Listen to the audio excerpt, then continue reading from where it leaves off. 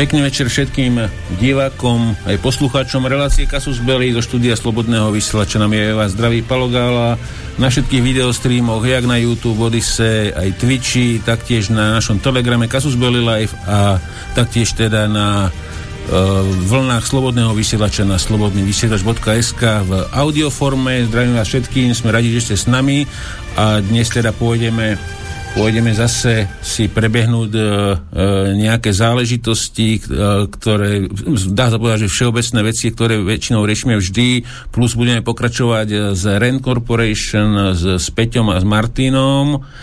A dnes sa určite dostaneme k veľa veciam, už dúfam, že to vyjde, že ktoré som nie len za posledné 2 týždne teda odkladal, ktoré by sme mohli okomentovať.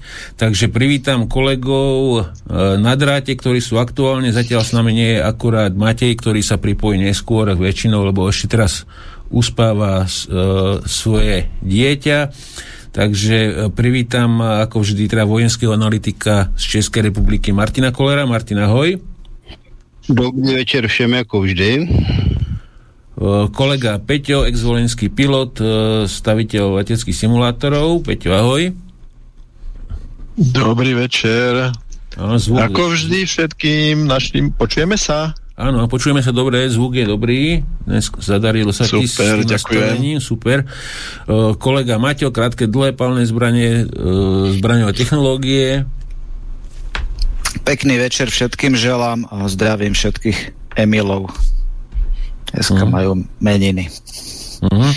No s nami na dráte teda ešte kolega Tomáš Janco, právnik, aktivista, homorúhač a dnes som zanedbal teda prípravu, takže duplovaný homorúhač. A z toho takto. Tak prajem každému pekný večer. No, a somelier detských chorôb. Áno. Prajem každému pekný večer. Dúfam, že budete mať príjemné počúvanie a teším sa na reláciu. Takže dnes by sme chceli teda sa pozrieť teda jak na Ukrajinu, zo pár infošiek máme aj z Afriky, na Stredný východ, a ten vývoj v Jemene, či nám teda Jemenci ešte v rámci dlhej chvíle odpalujú rakety na lode. S Tomášom sa pozrieme do Texasu, aká je situácia na tej južnej hranici, teda čo to znamená teda pre tú vnútropolitický vývoj Spojených štátoch, že či to môže teda niečo znamenať, alebo sa nejak dohodnú, aby sa teda ďalej podporovať Ukrajina vo veľkom štýle. No a potom teda, ako som spomínal, ten Rand Corporation bude pokračovanie plus kopec noviniek o dronoch a o vývoji na Ukrajine, čo sa nám udialo. Na začiatok by ste mohli, chalani, jak ste to sledovali, skomentovať tú komédiu okolo Zalužného, šéfa ukrajinskej armády, teda generála, ktorého chcel Zelenský odvolať, ale zjavne to asi nemal schválené z USA alebo z Británie. A už tam dneska došla Nulandová na kontrolu, takže ako to vidíte vy, že či ho reálne mu to Zelenskému dovolia ho teda ako zrušiť zvolenie, lebo že vraj, čo píšu rôzne tie kanály aj ukrajinské, že mu to ponúkli mu rôzne iné pozície, takže to odmietol a že ho proste chce Zelenský za každú cenu teda odstaviť od vplyvu na armádu. Tak neviem, kto ste to sledoval, že ako to vidíte vy. A nikdo nic. No, já jsem to tak moc nesledoval, já jsem to moc nesledoval, ale osobně jsem toho názoru, že to je v první řadě hrvačka mezi zloději. Za druhé je to v podstatě konflikt mezi Zalužným, který patrně je víceméně, ale říkám víceméně, on je to tam všechno samej gangster v tom vedení, asi spíš ukrajinský nacionalista proti Želenskému, který není zase nic jiného než slouha cizáků a řekl bych, že Ukrajina pro něj je absolutně ukradená, je to komedie. Takže tady bude asi záležet opravdu, jak si správně řekl, na těch zahraničních vztazích a tlacích a tak dále. A jde o to, jestli mají za toho Zalužného taky nějakou ekvivalentní náhradu, že ono to není tak jednoduché, protože to ukrajinské vedení to není vytvářené na základě odborných znalostí a schopností, ale v podstatě mafiánských vztahů a tak dále, plus toho, jak na ně tlačí, nebo jak v koho prospěch tlačí, tedy zahraničí, jak si správně řekl, teda z hlediska armády je to Británie, z hlediska politiky jsou to Spojené státy, takže hlavní slovo tam mají Američani, uvidíme, jak se k tomu postaví, ale já bych se tím nevzrušoval, protože skutečně je to všechno jedna banda. Otázka, či to nie je konflikt medzi britským vedením a americkým vedením, keďže vyzerá to tak, že Zalužný na základe kontroly fuck you Nulandovej, použil som jej výraz, fuck you EU, tak je zástupkyňa jednoznačne Spojených štátov, alebo britských záujmov na strane Zelenského, ktorý má aj ochránku britskú a tak ďalej. Čiže nevieme, či sú tam nejaké trenice, že či postupovať trošku tak, alebo trošku inak, alebo koho pretlačiť, ale vždy je to bandita A, bandita B, bandita C. Aj keď si pozriete tých kandidátov na potenciálnych budúcich prezidentov, tak vždy sa tam tlačia takíto ľudia. Takže nie je tam nikto normálny. No. No já si teda myslím, že nakonec to finální slovo budou mít Američani, protože se nám za posledních 300 let značně otočila situace, kdy si byly Spojené státy britskou kolonií, dnes je to naopak. Pepe, ja som teda to až tak nesledoval, iba tak periférne a ono sa to dosť popieralo teda, že bol Zalužný odvolaný a teraz som zachytil, ale není som si istý, že či to je naozaj tak, že vlastne tí, ktorí by mohli nastúpiť na miesto Zalužného, tak vlastne ani nemajú o tú funkciu záujem, ako Budanov a Sýrsky trebárs. Je to tak naozaj? No, ja čo som čítal, tak ten Budanov to odmietol a ja sa im ani nečudujem, ako do toho prúseru, kto by chcel ako teraz zrovna naskočiť. Keby tam bola séria úspechov, tak ani by ho neriešili odvolanie nejaké, vieš, no. Čiže mne z toho vyplýva jediné, že toto je veľmi nevďačná funkcia a že málo kto to bude chcieť naozaj. Aj na pozadí okrem toho aktuálnych, jak sú na tom z PVO a tak, že ja sa v pohode prihlásim, ja si tam nakradnem, vieš. ale tak by to chceli všetci, že nakradnúť a zmiznúť, ale oni sú takého, ktorí tam zostane aj potom pri prípade. Tak ale to asi nepôjde celkom. A hlavne takého, ktorý neurobí väčší prúser, než urobil Zalužný. Respektíve ťažko povedať, či on urobil prúser, alebo by to do prúseru išlo napriek tomu človeku, alebo napriek nemu, keď bol na čele teda ZSU, ale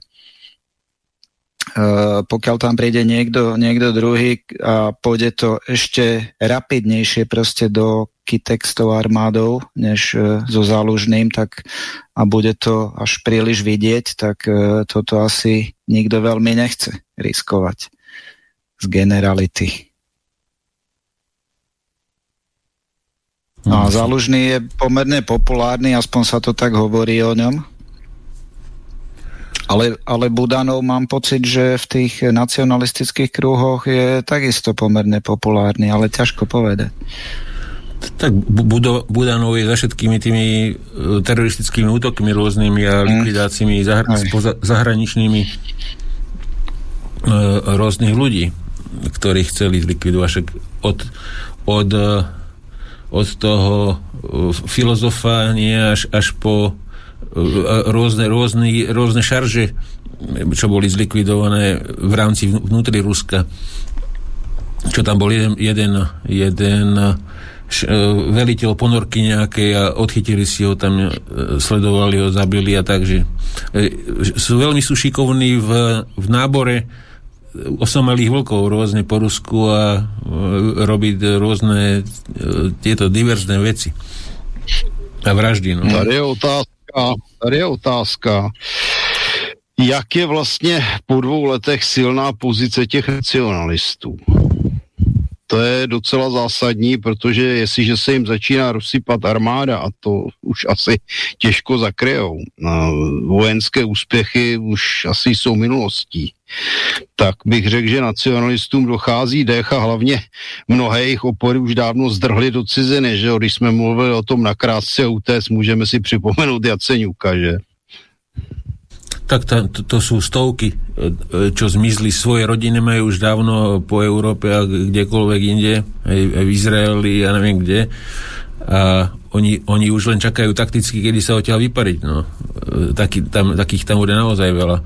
A osobne si myslím, že tí najpresvedčivejší banderovci nejakí už to majú za sebou, ktorí sa vrhali prsami do boja od 2014.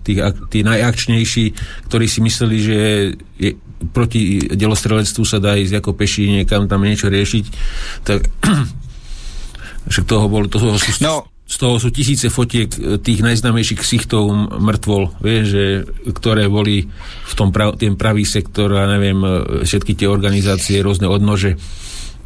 Ale stále podľa mňa je to stále, tam je potenciál, tam je stále ešte obrovský na tom obrovskom území, že Oni tí nacionalisti, ktorí tam ešte sú, pretože to sú elitné jednotky niektoré, ktoré sa nevrhajú do tých mäsových útokov, jak sa to hovorí, alebo nie všetky a mnohé sú skôr tak trošku sa držia malinko späť, aby ešte mohli aj strieľať do chrbáta tým bežným vojakom, ktorí by sa chceli vzdávať. Takže oni tam ešte určite sú, akože mnohí padli, pretože boli príliš iniciatívni, ale mnohí tam ešte sú bez pochyby. Ešte teraz bol rozhovor s veliteľom, jedným z veliteľov Ajdaru, myslím, a on povedal, že keby náhodou, že títo veteráni, čo došli a chceli by sa ako postaviť režimu, že my máme dosť železa, že aby sme ich ako vyriešili. Že oni už aj očakávajú možno, že môžu prísť nejaké vnútorné vzbúry tam tých, čo došli s utrhanými rukami, nohami, ktoré by tam tiež však len v Kieve bolo rozdaných bez registrácie 300,000 kalachov, takže to tam musí byť nasýtené, takže tam není problém spraviť nejaký prevratík taký šikovný, keď sa na to niekto vrhne. Problém je, že kto by ho urobil, keďže nie je tam relatívne bohatých ľudí, ktorí by sa postavili do čela, lebo na to potrebuješ kapitál a preto si tam mocu medzi tými možnými pokračovateľmi sami banditi. Tak jaký kapitál potrebuješ? Však výzbroje je všade ten dosť, vieš si ju zohnať zalevne? Zbranie je jedna vec, ale schopnosť a kapitál na to, aby si do médií niečo vypustil, sa ľudia o tom vôbec dozvedeli. To vidieť tu u nás. Vieš, Martin, ty by si odhadol, aká jednotka by dokázala, ozbrojená by dokázala spraviť taký väčší prevrat, napríklad, keby sme to porovnali Kyjev s Prahou, že keby bola, povedzme, poviem 500 profíkov ťažko vyzbrojených, je to problém asi aj v tom štáte. Ono není problém udělat převrat, je problém to udržet.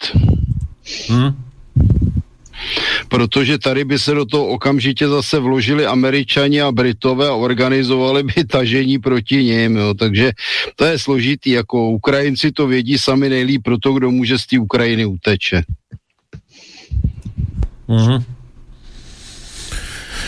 Takže proste v tomto, že ten Ajdarak povedal, že my si tieto problémy, keby sa niekto náhodou začal vyskakovať, že my si to vyriešime, že my máme svojho železa dosť, povedal. Takže svojho železa znamená, že oni majú navláčeného asi kvanta z tej línie rôzneho materiálu.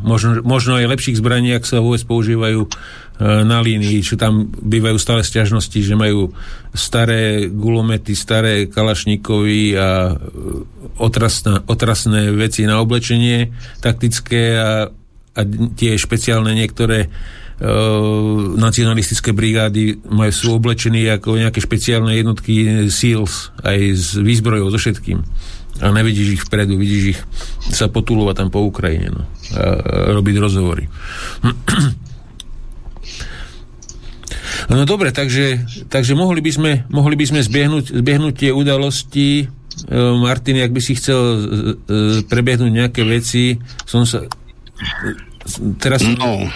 No, môžeš, ja potom čo ma napadne. No, v podstatě, co bychom tady mohli asi zmínit, aspoň za mě, no tak je to samozřejmě, začíná nám tažení proti držitelům zbraní v České republice, takže vidět, že skutečně ten David Kozák, jak už to s ním vlastně bylo a nebylo a zdá se, že naše vláda už má strach i z vlastních občanů, no na to, jak jedná a jak pracuje v jejich prospěch, se vlastně ani nemoc divit.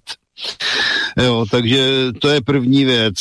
Druhá věc je to otázka pašování zbraní z Ukrajiny do České republiky. Tady se předvedla naše bezpečnostní informační služba naprosto debilním článkem na Seznamu, kde tedy psala, že to není pravda, že se zbraně vyvezené z České republiky na Ukrajinu obratem vracejí. Já myslím, že ono je úplně jedno, jestli se do České republiky vracejí zbraně poslané z České republiky nebo zbraně z výzbroje ukrajinské armády. A ty tady určitě jsou. A je vidět, že teda bezpečnostní informační služba je úplně k ničemu. Pak se objevují takové názory, co se týče zbraní, že teda kdo má právo držet zbraň, že by měl sloužit státu. Já bych připomněl z tohoto hlediska zase těm blbečkům, který s tímto přicházejí, že v České republice byly dvě organizace, Národní domobrana a podle mého názoru Lepší zemská domobrana, které nabízely státu, že budou pracovat v podstatě pro ně a spolupracovat. Já jsem kdysi dával návrh dokonce na aktivní zálohu ministerstva vnitra. No a všechno to zmizelo v podstatě v době Babišovy vlády. Už tedy to začalo už předtím, kdy všechny tyto organizace byly zakázány socialistickým ministrem vnitra Hamáčkem a podobnými. A najednou tedy, když všechno pozakazovali, ty lidi rozehnali, pronásledovali je za to, že jsou islamofóbové, protože chtěli bránit republiku proti přívalu muslimů. A najednou někdo přilézá žvaní, že by teda majitelé zbraní měli sloužit státu. To si měli vzpomenout teda podstatně dřív, a ne s tím, že najednou budou lidi otravovat s tím, aby sloužili státu, který nedělal, a ta přesně řečeno teda vládě, která vlastně za 2 roky neudělala pro tuto zemi a jejich obyvatele nic dobrého. A dále je tu teda ještě jedna věc, a to je ten útok na základnu amerických vojáků v Jordánsku dronem. Američané teda tvrdí, že to udělali Iránci, nevím na základě čeho. Jsou tam 3 mrtví američtí vojáci. Ale je tady otázka, a to zase zásadní první otázka římského práva, co by z toho Iránci měli z útoku dronem na nějaké americké vojáky v Jordánsku, takže podle mého názoru to je zase falešná vlajka americká snaha vytvořit nějakou situaci, kdyby mohli napadnout Irán. Obávám se tedy, že tato tendence je dlouhodobá. Všichni víte, že já nejsem žádný velký přítel islamistického Iránu, ale v tomto případě se mi to zdá tady opravdu pod úroveň, protože útočník je naprosto nejasný. Může to být v podstatě koliv, Američany tam vlastně nemá rád nikdo. Takže mi to připadá skutečně jako zase válečné štváčství a tendence jít do konfliktu s Iránem za každou cenu. No, takže to je asi tak za mě. Lebo v tomto, čo som to sledoval, aj tie reakcie teda z Iránu a podobne, tak nemali záujem to eskalovať nejak ani Američania, že by zaútočili priamo na Irán a že posielali správu cez nejakého diplomata do Iránu, cez nejakého iného štátu diplomata, že že nechajte nás urobiť odvetu, že niekde na vaše aktíva na Strednom východe a že už neodpovedajte už na to nejak a že bude to ako uzavreté. Vieš, že mne to prípada, že Amíkci aktuálne nevedia kam skôr skočiť a už aj geopolitickí analytici rôzne tvrdia, že tá hegemónia už není braná tak vážne, ako kedysi. Že pokiaľ sa jednalo o jeden konflikt, kde vedeli nasadiť všetko, čo potrebovali, tak to zvládali. Ale keď sa majú angažovať teraz v Jemene, proti Iránu, na Ukrajine, ešte nebodaj by Číňania teraz využili situáciu a vyriešili by Tajvan, tak teraz majú tú najlepšiu možnosť, podľa mňa, Číňanci, keby chceli si ako zabrať reálne Tajvan, tak teraz sú Američania tak oslabení, že by to v pohode asi, zvládli by to asi, aj keby neboli oslabení, ale že tam, akým spôsobom by si logisticky vyriešil obranu Tajvanu, vieš, podľa mňa to je ako nereálne, no.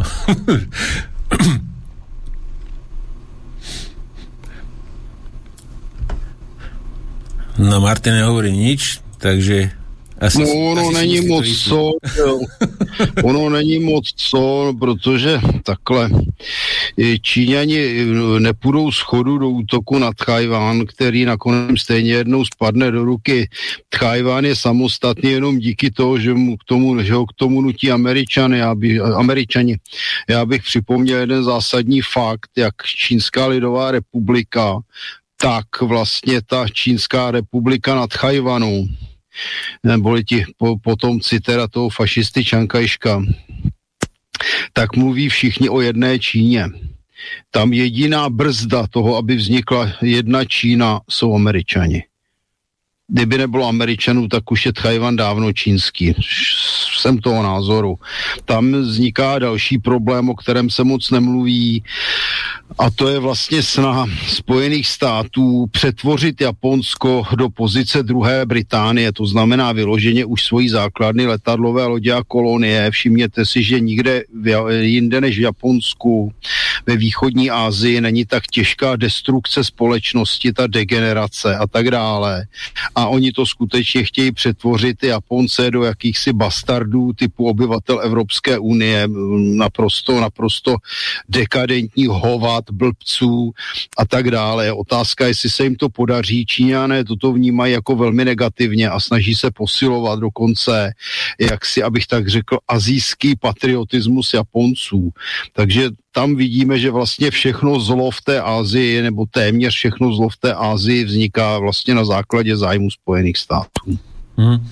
Ale ako čo sa hovorí, takže Japonci, že oni na tú svoju rasu ešte sú celkom si to snažia čo najmenej miešať. Ako aspoň čo som sa bavil teraz pár ľuďmi o tejto téme, že oni, tí rodičia, ktorí ešte už teraz pomaly vymrú, ale neviem ako tí mladší ľudia, ale tí rodičia ešte stále tlačia na to, že neradi by, aby sa miešala nejaká Japonka s nejakým Európanom bielým alebo s inou rasou. Nielenže s Európanom, oni si pamätajú aj, keď niekto prišiel napríklad z juhovýchodnej Ázie do Japonska, alebo čo, oni ho nepovažujú za Japonca, oni to neberú tak, že akože Áziec je Áziec. Ale proste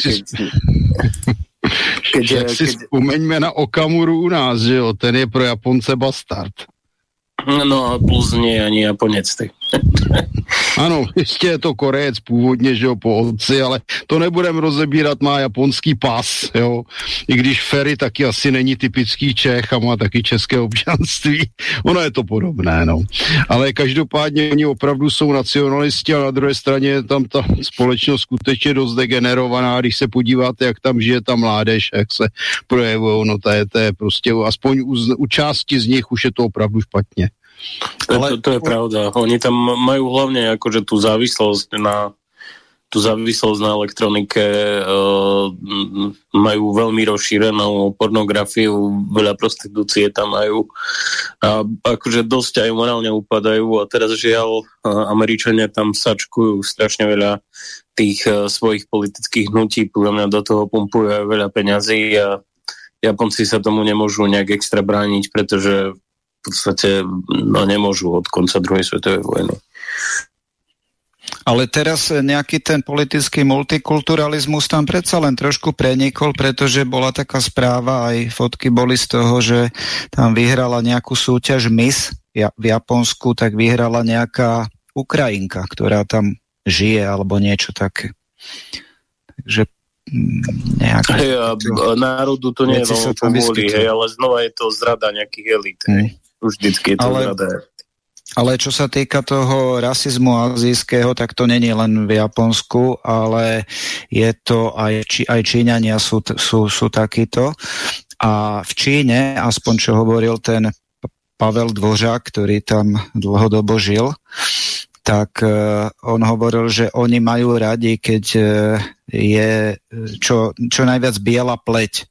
A že jeho majú radi, on sa im páči, pretože on má takú veľmi bielú pleť, takže oni tam toto dosť ako hodnotia. Číňania sú tiež takí. Akurát o týchto Aziatoch sa nehovorí ako o rasistoch, lebo oni ako navonok vystupujú aj pred cudzincami veľmi úctivo. Oni tu majú proste Aziati v tých svojich zvykoch, aby sa prejavovali úctivo, ale nie je to úplne možno autentické správanie.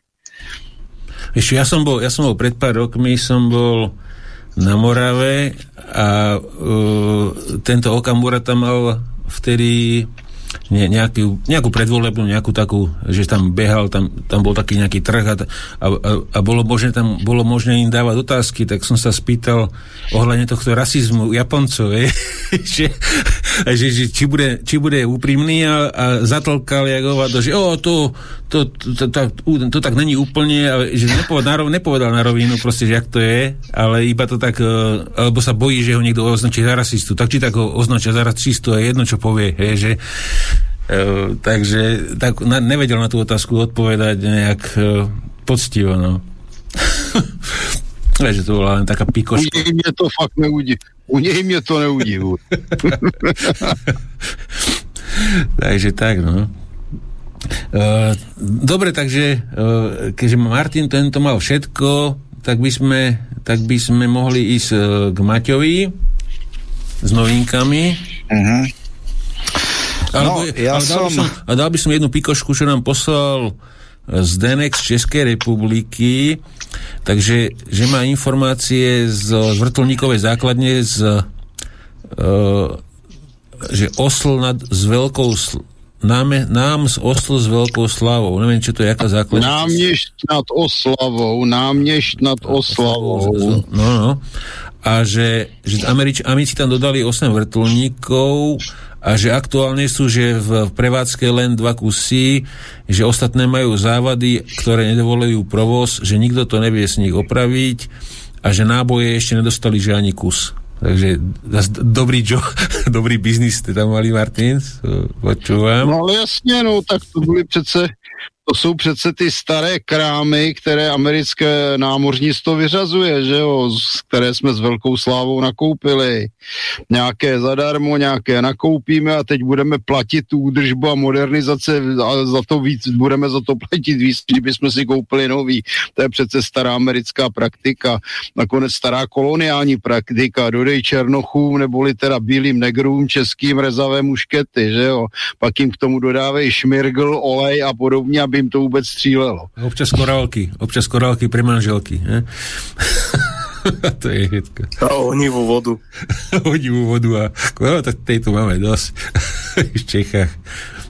Treba spíš vozej z Bond stylu spíš vozej ohnivý koks, že jo. Pak člověk se jenom žasne, co vymyslí naši politici. A treba udržovať národy ožraté a zdrogované a nebudú špekulovať, ako urobiť prevrat nejaký alebo niečo, no. No dobre, takže môžeš, Maťo. Už sme vybavili vrtuľníkov základňu. Dobre, takže ja by som na úvod dal jednu takú kuriozitku zaujímavú z Ukrajiny a ja ti to hodím, tú správu, ja som to dával aj k nám na kanál a je to taká zaujímavosť zo záplavy nacionalistických nejakých príspevkov, ktoré sa venujú symbolike nacistickej, neonacistickej, nacionalistickej, ukrajinskej a ktorá veľmi často má priame spojitosti aj s národným socializmom nemeckým. Je toho mraky, sú nejaké ukrajinské stránky alebo e-shopy alebo skupiny a potom sa tak nejak organicky prepájajú aj s tými nacionalistickými organizáciami a bojovými jednotkami. No a je tam mraky všetkého možného, trička, nášivky, vlajky, knižky a mal by som tu jednu knižku a môžeš ukázať ten obrázok z toho.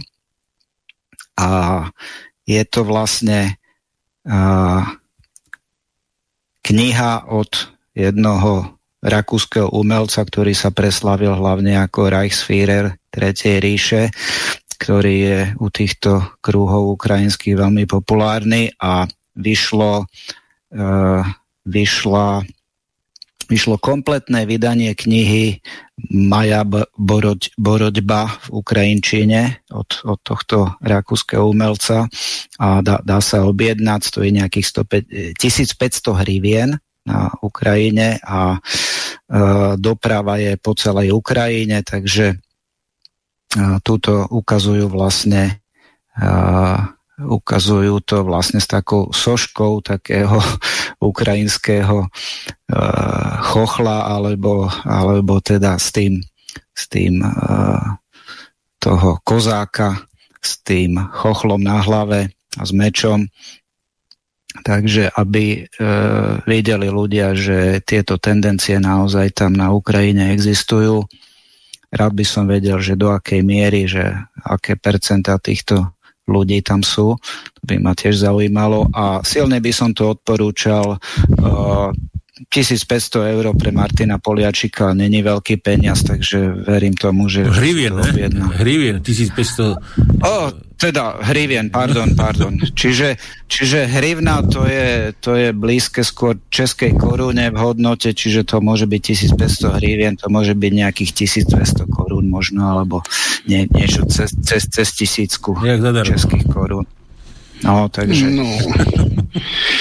Já nevím, ale já teda si vzpomínám už asi 15 let, no to víc, jak u nás vyšel Mein Kampf, vydával ten blbec Zítko, já jsem mu 2 hodiny přesvědčoval, aby to nevydával, taky podle toho dopad. Takže u nás vyšel Mein Kampf, vyšel i ten druhý Mein Kampf, méně známý, a vychází tady normálně knihy, které nafotil Hitlerův fotograf Hoffmann a je jich několik, kde jsou teda oslavné fotky na Hitlera, takže kam se na nás Ukrajinci hrabou. Hej, ako tá kniha celkovo vychádza tu a tam, ona je k máni, ale záleží aj v akom kontexte, že či je to proste určené na nejaké bádanie historické alebo proste na nejaké doplnenie, ale u tých Ukrajincov je to skôr relikvia, fetiš alebo volačo podobné. Ja som schválne ukázal toto, pretože je to v ukrajinčine, je tam soška historického Ukrajinca, pretože nechcem, aby sa v obraze ukazovali ďalšie veci, ktoré na tom ukrajinskom e-shope, kde sa to dá objednať, sú, pretože nechcem, aby to bolo v našom obraze, aby to robilo nejaké problémy, pretože sú tam naozaj veci, ktoré sú doslova na grcanie, takže keď si to niekto chce pozrieť, nech si to pozrie. Je to na našom kanále, dá sa tam ísť na tú stránku a popozerať si, že čo sú tam za pekné veci všetko. Dobre, takže... Já si teda vzpomínám, pokusil jsem se 2krát přečíst Mein Kampf. Musím říct, že ani jednou jsem to nedokončil, to se mi normálně nestává, protože ta kniha je obsahově tak blbá, že to skutečně ztráta času a nemá to jako, jestliže tohle někdo obdivuje, dokáže to přečíst, tak to jenom opravdu ukazuje toho historického chochla s tou prázdnou makovicí nalitého samohonem, protože to je tak přesně akorát k němu. Nevím, říkám, jestli někdo z vás teda dokázal Mein Kampf přečíst, tak ho skutečně obdivuju. Ja som dal asi 30 strán a ako nebavilo ma to ďalej čítať. No? Taky ne, veď. Ne, to není ke čtení. Ja som to prečítal. Celé? Áno. Fíha. Si hrdina. Ja som to tiež čítal, ja som mal knihu, ktorá bola s nejakým historickým komentárom, samozrejme kritickým, nebola tá kniha úplne celá preložená, ale nejaké hlavné časti, čiže taká útla knižka v češtine.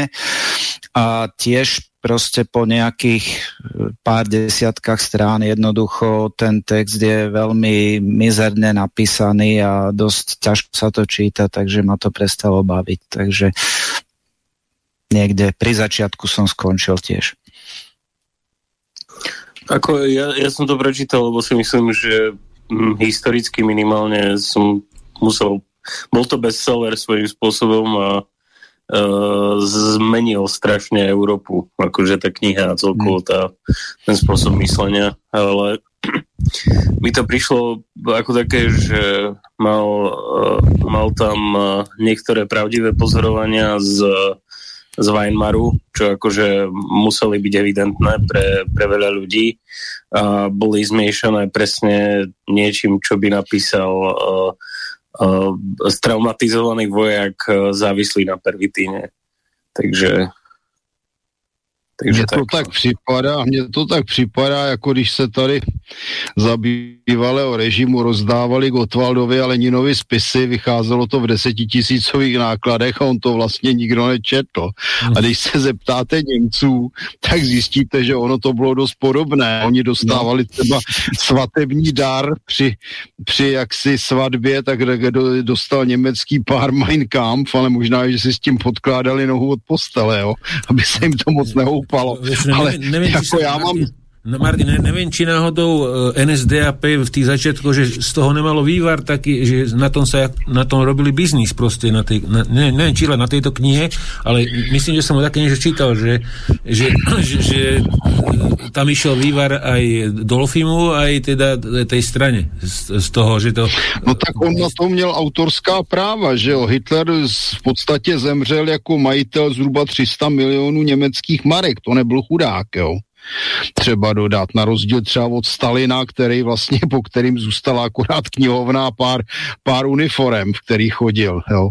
Takže Hitler zase nebyl tak úplně chudák a to jeho jmění spravoval vlastně Martin Bormann a tak dále, takže on žil vlastně jaksi jako umělecký autor a měl z každé knihy teda z každé, on napsal jenom tohle, je otázka, jestli to z jaké části to napsal, on z jaké části to napsal Rudolf Hess a z jaké části to napsal, teď si nemůžu vzpomenout jméno toho jezuity, toho jeho kamaráda, no, takže ona je vůbec otázka, kdo to vyplodil, ale on z toho skutečně měl autorské honoráře, když to řeknu z právního hlediska přesně. No dobre, Maťo, chceš ešte niečo? Dobre, ja tam mám ešte jednu vec a tá sa týka vlastne slovenských strelcov a legislatívy, respektíve ani nie legislatívy, ale legislatívy k poplatkom, čo sa týka veci okolo držiteľov zbraní. Takže dal som tam aj taký výcud tých zmien teda do vysielania a aj ten zákon, ktorý sa vlastne mení, čiže ide o zmenu zákona číslo 145 z roku 95, čiže zákon Národnej rady Slovenskej republiky o správnych poplatkoch. Čiže tam sa mení veľa vecí, ale v časti 2 vnútorná správa sú aj v položkách položka 30, položka 31 a položka 32 sú práve tie poplatky ohľadom držiteľov zbraní a to sú akože poplatok, žiadosť o vydanie zbrojného preukazu, skúška, opakovaná skúška, rozšírenie zbrojného preukazu a tak ďalej. Potom tam máme žiadosť o vydanie nákupného povolenia, to je taká najbežnejšia položka, ktorú držitelia zbraní riešia pri nákupe niektorých zbraní alebo väčšiny možno zbraní. Žiadosť o zaevidovanie zbrane, čiže vydanie preukazu zbrane a tak ďalej. Čiže zhruba sa tieto sumy menia o nejakých 50%. Ak bereme ako 100% staré poplatky, tak tie nové poplatky idú vlastne asi o 50% hore, čiže na nejakých 150%, a tie vyššie poplatky od 50 eur hore o nejakých 40% hore. Čiže to, čo bol poplatok 4 eur, tak ide na 6, čo bol poplatok 6 eur, čož je typicky práve ten preukaz zbrane pri evidencii zbrane, tak ide na 9 eur. To, čo stálo nákupné povolenie, keď stálo 20 eur, tak všetky poplatky z 20 eur idú na 30 eur. Ďalej 30 eurové poplatky na 45, 40 eurové na 60, 50 eurové na 70, 100 eurové na 140, 200 eurové na 280 a 400 eur na 560. Väčšinou sú tam dôležité tie nižšie poplatky, napríklad to nákupné povolenie z tých 20 na 30 eur. Čiže účinnosť tohto zákona alebo tejto novely je pre tieto časti toho zákona o správnych poplatkoch je od 1. apríla 2024. Takže ak niekto niečo plánuje a ja neviem, chce si spraviť napríklad zbrojný preukaz alebo nejaké úkony, ktoré sú vlastne vymenované v týchto položkách 30, 31 a 32, tak môže si to urobiť ešte za staré ceny do toho 1. apríla, aby to zbytočne neodkladal, ak má proste niekto proste volá čo len také naplánované, tak ideálne to urobiť skorej. Takže toto. A ešte by som spomenul jednu vec. Písal nám asi, to už je vyše mesiaca možno aj, jeden poslucháč a spomínal teda, že v Českej republike údajne už je nejaká zmena ohľadom toho zákazu olova.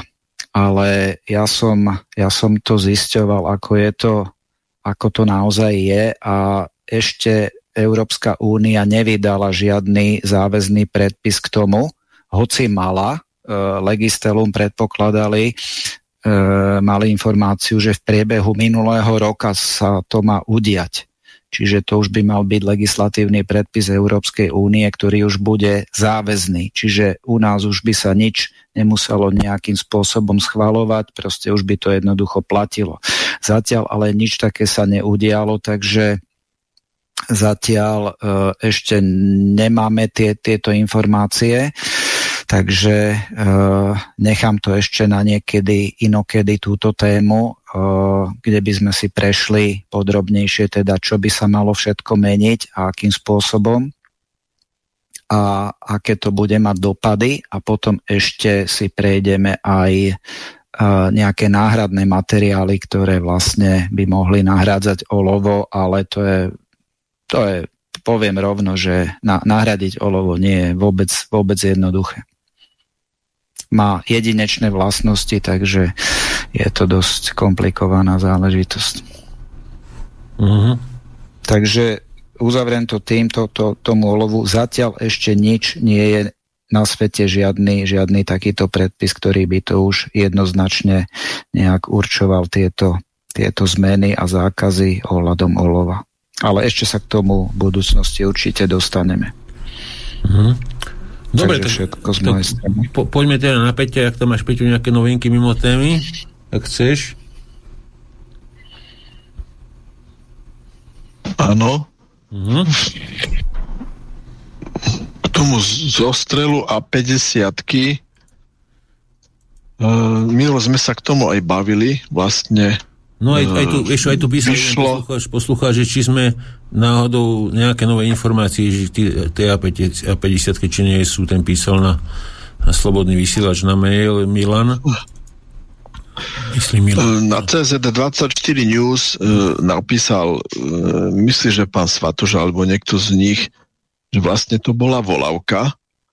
Nechali si zostreliť, čo nepovažujem za veľmi pravdepodobné, jeden z niekoľkých moderných prestávaných AVAX lietadiel. AVAX znamená systém riadenia a komunikácie, vzdušný systém riadenia komunikácie s veľmi silným radiolokačným systémom a prieskumom, radiotechnickým prieskumom, ktorý je na palube.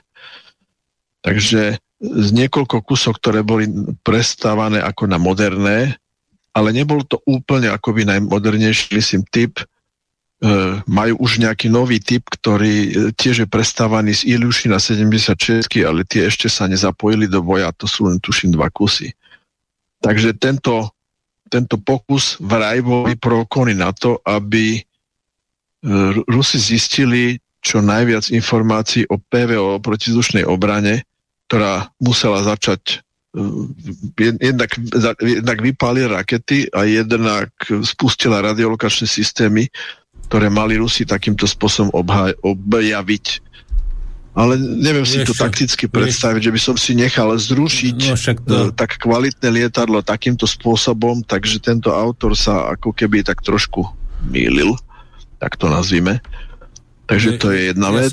Ja som od toho pána počul toľko halúzií o útoku tajnej armády ruskej na Kyjev a podobné hlúposti, že je asi ho škoda komentovať. No ale v Čechách, že je veľmi obľúbený ten pán Svatoš, myslím. No, takže ja by som ho nebral ako zdroj informácií, ale každý nech si bere, koho chce ako zdroj, akože v pohode. No, ale samozrejme. Obetoval by si lietadlo za miliardu a máme za koľkoky aj s opravami, s modernizáciou, aby si zistil, kde má Ukrajinec PVO, to je to taká hlúposť. Martin, čo ty na to povieš, ale... Ale tak řekneš, že je oblíbený, jde o to, u koho je oblíbený. Tím bych začal, jo, protože my máme takových vojenských analytiků, kteří v životě nebyli na vojně a kteří vlastně si jenom něco někde přečtou a žvaní blbosti, že bychom z nich mohli postavit pochodový batalion, jo. Různí experti a vojenští analytici a bezpečnostní analytici a nevím co všechno, jo, a když se podíváš na to, co z nich padá, tak to ti připadá, že posloucháš malé děti, které si někdy něco přečetly, jo, takže jestli je člověk, který posílá takové kidy, jako je zrovna on, nějaký oblíbený, no tak možná u někoho, u těch, kteří sami nemají názor a sežerou každou blbost. K tým prieskumným alebo týmto AVAX lietadlám by možno zaujímavé bolo povedať, že historicky Rusi mali niekoľko po sebe nasledujúcich typov. Úplne prvým bola tu 126, čo je vlastne Tupolev dopravný, tu 114, alebo tuším tu 95 je vojenský strategický bombardér. Je to štvormotorový s dvojitými protibežnými vrtuľami, turbovrtulovými pohonom teda. Je to lietadlo zaujímavé v každom prípade aj z toho hľadiska, že ako jediný turbovrtulový stroj dosahuje rýchlosti okolo 700 km za hodinu a neviem o tom, že by nejaké iné turbovrtulové lietadlo neskôr kdekoľvek inde vzniklo a dokázalo takouto rýchlosťou lietať. Je to veľmi hlučné. Dobre, aj 700 je veľa, nech 800, tak to už sme vlastne na úrovni bežných prúdových lietadiel dopravných. Čo je výhoda turbovrtulového lietadla je to, že má oveľa väčší dolet, pretože ten prenos energie paliva cez pohon turbovrtulový je účinnejší ako v prípade prúdového motora. Nevýhodou je obrovská hlučnosť. Čiže ak niekto použije pasívny systém zaznamenávania hluku, tak takéto lietadlo vie na veľmi veľkú vzdialenosť odhaliť. Strašne to ričí. Čiže tí ľudia, čo v tom lietajú, musia mať obrovské silné sluchátka, alebo už sú hluchí a je im to jedno. Takže tá 126 niesla vlastne na chrbte taký ten tanier, to je typický znak týchto AWACS lietadiel a vznikol vlastne v roku 1965, myslím, a tak ďalej. Takže toto sa dlho používalo a potom došlo k prestavbe vlastne Iliušínu. Neviem, prečo to pomenovali Beriev, keďže Beriev je takisto konštrukčná kancelária veľmi známa svojimi atypickými niektorými typmi lietadiel, ale nazvali ho Beriev a dokonca A50. Čiže do týchto Il-76 takisto dali na chrbát ten rotujúci tanier, to je vlastne kryt, v ktorom rotuje radar na pylónoch. Je to niečo podobné ako amerického vlastne E5 a Sentry. Plus má spustu kontajnerov po obidvoch stranách trupu, špeciálne upravené lietadlo s tým, že má tá 50-ka niekoľko verzií a tá posledná verzia bola Účko A50U, kde má väčší rozsah, väčšiu digitalizáciu, väčší počet cieľov a tak ďalej. Čiže je schopná veľa vecí riešiť automaticky, príkazy môžu prísť na palubu stíhačky automaticky, nemusí to vysielať priamo nejaký operátor, modernizovali sa pracoviska, odľahčila sa vlastne samotná paluba, lebo staršie systémy vážili podstatne viac. Sú tam radary s fázovým posunom, to znamená statické radary, niečo podobné ako najmodernejšie stíhačky majú, má tam posádka oddychové miestnosti a tak ďalej. A v súčasnosti v roku 2019 začali modernizáciu alebo úplnú prestavbu A50-ky a volá sa A100 Premier a v súčasnosti sa začínajú vyrábať prvé kusy. Objavila sa fotografia ešte bez náteru, čiže v tom zelenom nátere, to je základný náter hliníkových konštrukcií, tak už vlastne je to už vlastne nová verzia a 100, Premier sa to volá. Takže asi toľko k tej histórii tohto stroja. No a ešte mám tu takú zaujímavú informáciu, nevojenskú, ale v podstate je to v rámci hybridnej vojny voči obyvateľstvu, kde postupne, pokiaľ tá naša vláda nebude schopná odolať tomu, zatiaľ sa tvári tak veľmi čudesne. Niektoré veci, najmä takzvaní inostránci v SNS, tí idú jak pila, ale ten zbytok sa mi nezdá, že by boli až taký účinný, a hlavne keď Fico prišiel na Svetové ekonomické fórum a začal rozprávať o 4-dňovom pracovnom čase, tak je to veľmi čudesné, prečo takúto vec vôbec otvoril. A čo tým chce sledovať, čo uvidíme v budúcnosti, ako to celé bude fungovať, vlastne ako odoláme tomu celému. Ale chcem povedať Peťo, písal mi jeden ekonóm, písal, už nespomenem si na meno, ale pozdravujem, a on robí ekonóma v Nemecku pre nejakú veľkú firmu a on hovoril, že ten 4-dňový pracovný týždeň tam vždycky robia, keď je prúser s zákazkami a potrebuješ znižiť pracovnú dobu.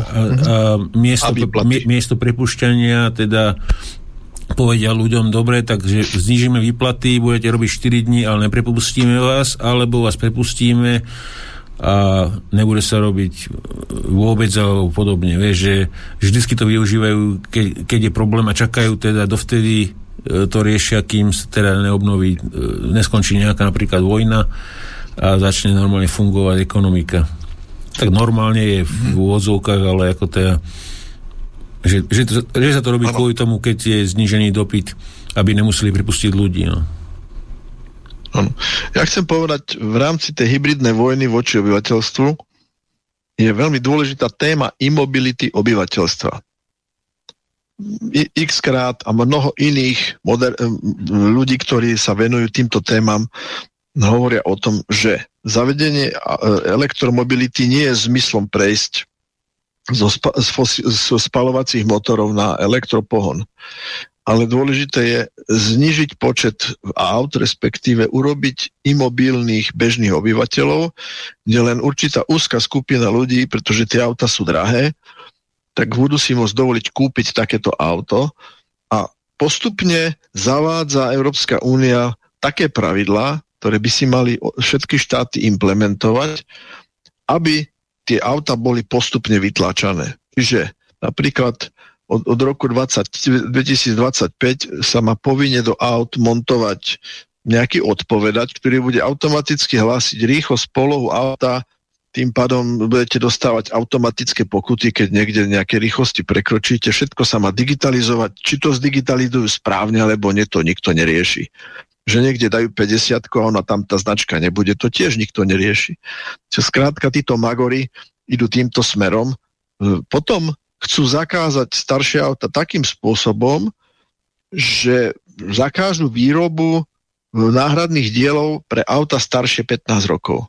Pretože je to trňom v oku. Ľudia u nás a v Čechách na Slovensku, myslím, že máme priemer práve 15 rokov, priemer vozového parku osobných aut, pretože ľudia nemajú peniaze na nové auta, tak ich udržujú a náhradné diely na staršie vozidla sú relatívne lacné a veľa vecí si vedia ľudia ešte opraviť. Ešte to nie je, tá technika nie je tak komplikovaná, aby si to nevedeli v malých garážových firmách dať do poriadku. O čom pochybujem, že u tých super nových aut bude, pretože tam, keď tá elektronika odíde, tak to nikto nezistí, kde vlastne chyba.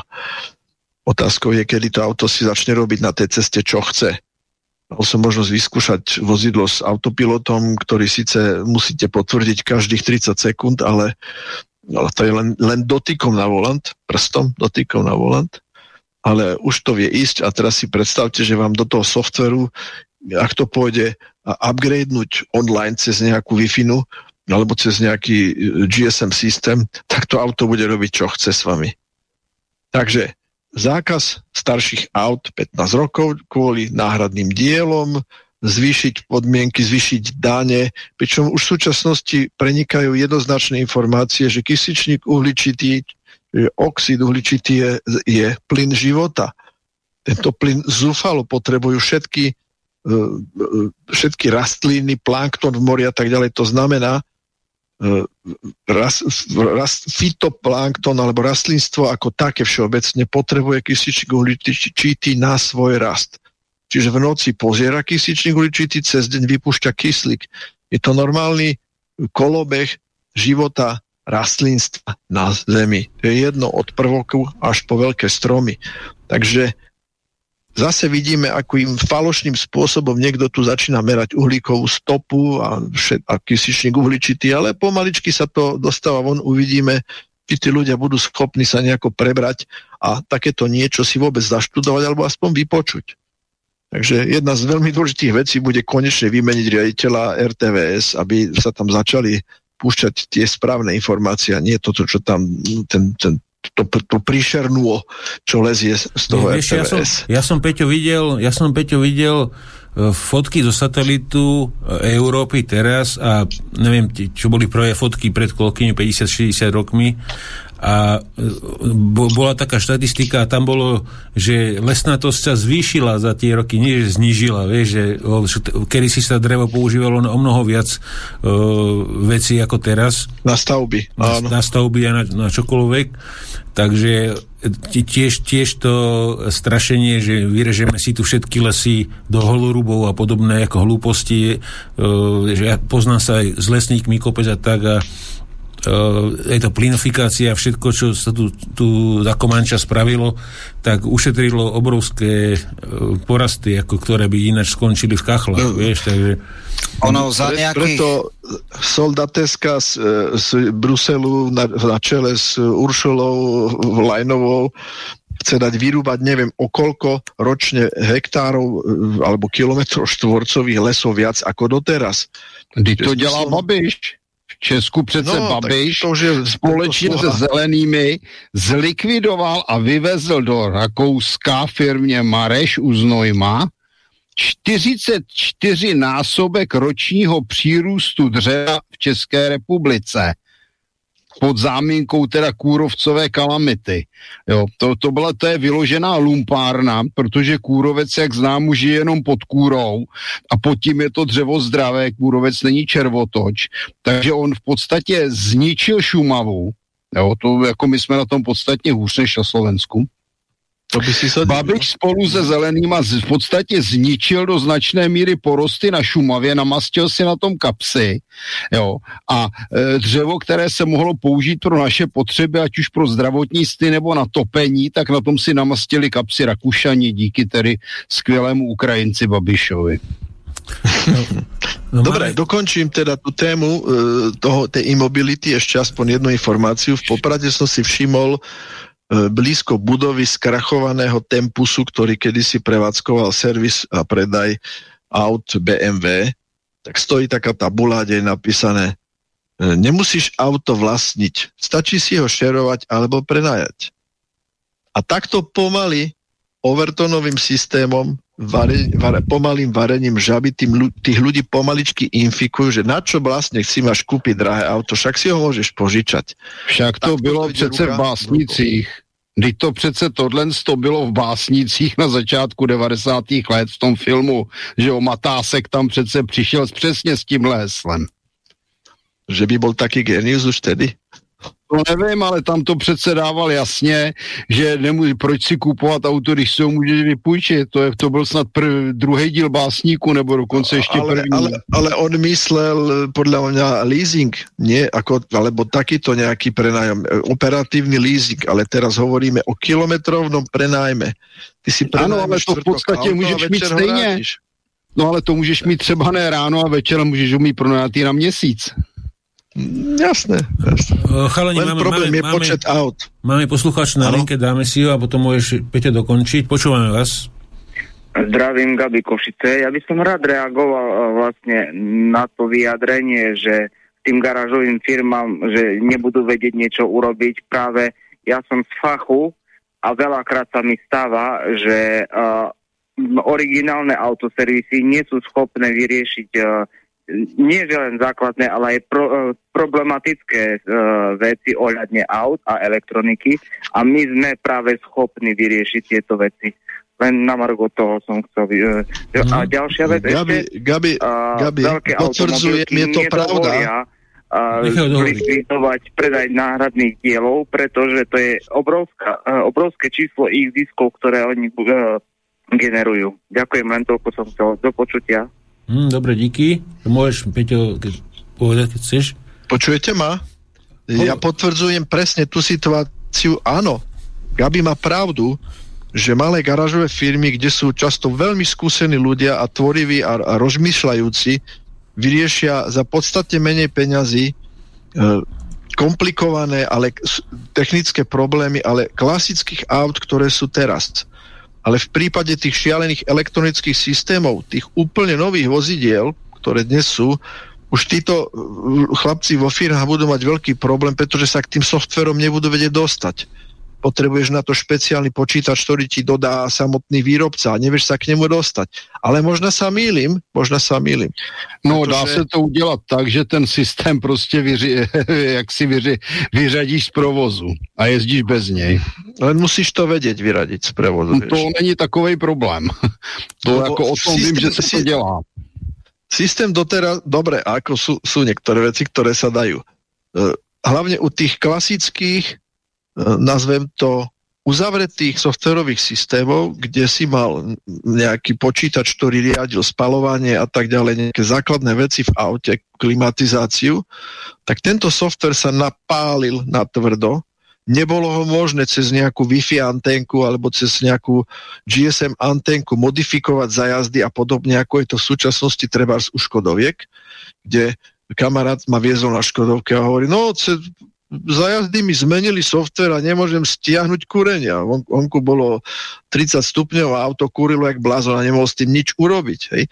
Čiže ja hovorím, že sa z auta stáva počítač s otvoreným softverom, či je to operačný systém plus nejaká nadstavba, to je jedno, ale proste je ďaleko zraniteľnejší a komplikovanejší s množstvom čídiel, kdežto u tých starých vozidel, kým to neotestovali na 100%, si to nemohli dovoliť dať do prevádzky. A keď už to dali, tak to proste fungovalo. A stalo sa, že bolo treba nejaký upgrade urobiť raz za 5 rokov. To si pamätám, ale prišiel chlap, ktorý mal napálovačku, normálne na EPROMku to napálil, a fungovalo to ďalej a nestalo sa to, alebo bola nejaká malá chyba, ktorú vedeli odstrániť, ale ten systém bol uzavretý, dobre otestovaný, ale v súčasnosti sa ten software vyvíja, v kuse mení, doplňa, tak ako v počítači. Zrazu vám nejde operačný systém poriadne, lebo je nový upgrade, tak to nevadí, tak to ako opravíme. A ja hovorím o takých chybách, ktoré sú nekontrolovateľné potom. Alebo vám odídu nejaké drahé čídla, ku ktorým sa neviete dostať. To platí o lietadlách, o všetkom. Čím komplikovanejší systém, tým ľahšie sa pokazí. Máme Peťo poslucháča na linke. Chalani, potom pozerajte do videa, keď tam dám taký telefónik, aby ste vedeli, že je niekto na dráte. Dobre? Takže počúvame, máme poslucháčku. Pekný večer. Áno, môžem hovoriť? Áno, počúvame vás. Áno, dobrý večer všetkým. Troška vám to tam ruší, ale dúfam, že ma budete počuť. Počujeme vás, výborne, môžete. Chcela by som vám povedať takú príhodu z čias kráľa Šalamúna. Vtedy žila ešte aj samozrejme kráľovna zo Sáby, Sibila, ktorá napísala 9 prorockých kníh. A tieto knihy ponúkla na predaj kráľovi Šalamúnovi. Jemu sa cena videla vysoká, tak to odmietol. Sibila 3 knihy spálila a za tú rovnakú cenu mu ponúkla 6 kníh prorockých. Aj to kráľ Šalamún odmietol. A keď spálila ďalšie 3 a už zostali len 3, tak tie 3 knihy kúpil za cenu, ktorú mu na začiatku ponúkala za cenu 9 kníh. Chcem tým povedať, že v podobnej situácii aj Zelenský, aj s celou Ukrajinou. Tam sa však nejedná o cenu, tam sa jedná o životy. Na začiatku, keď hneď v apríli, myslím, že to bolo pred 2 rokmi, keď Rusi prišli na Ukrajinu, tak mohli uzavrieť mier. Teraz majú okolo 500,000 mŕtvych, ako povedal senátor, myslím, že je Kennedy, ktorý sa chce uchádzať o prezidentský post, alebo vy viete, koho myslím. Nechce. Už nechce, myslím. Za tú istú cenu hovorí, že budú mať teda za inú cenu, za oveľa viac životov bude mier na Ukrajine nakoniec. To je odo mňa všetko. Príjemný večer prajem. Dobre, ďakujeme za zavolanie, do počutia. Chcete k tomu chalani niečo? K Sibile? Veľmi pekné porovnanie. Takisto dodal by som, že z iných zdrojov, a to boli myslím turecké, že počet mŕtvych nezvestných je cez 1 000 000. A toto číslo si myslím, že je bližšie k pravde ako 500,000. Ešte zrovna tom otvorený článok na Southfront, po tom, čo boli zablokovaní teraz, sú zase majú obnovenú stránku, ale na Southfront Press, a tam sa hovorilo o tých množstvách. Zelenský povedal asi 2 dní dozadu pre jeden rozhovor pre západné médiá, že majú 880,000 vojakov a že majú ako veľkú armádu a podobne. A bolo tam zaujímavé číslo, že na začiatku konfliktu mali len okolo 250,000 podľa tých údajov z toho článku, teda neviem, či to je realita, ale aj na pozadí tých všetkých zranených a mŕtvych sa mi to jeho číslo zdá ako veľmi optimistické, tých povedzme 900,000, že majú reálne v tej armáde.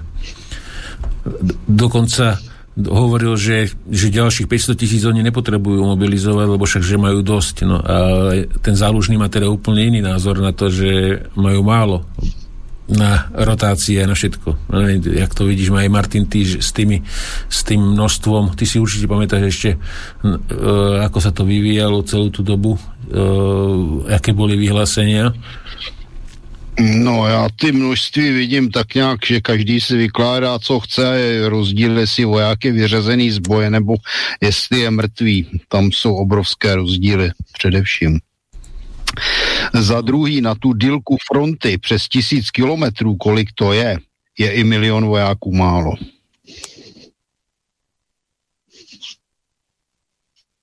Takže my ani s 1 000 000 není reálna teda ofenzíva nejaká väčšia, keď má pokryť celú logistiku a všetko s tým. Teď se podívejte, kolik tam bylo vojáků za druhé světové války, ta fronta je v podstatě stejná.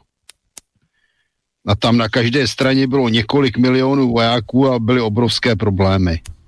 A tu ešte treba si zobrať do úvahy, že aká je úroveň ich súčasnej vycvičenosti väčšiny tých vojakov, ktorá bude asi dosť nízka, lebo z tých veteránov alebo z tej pôvodnej armády, ktorá tam bola ešte pred ruskou inváziou, ich bude už len zlomok.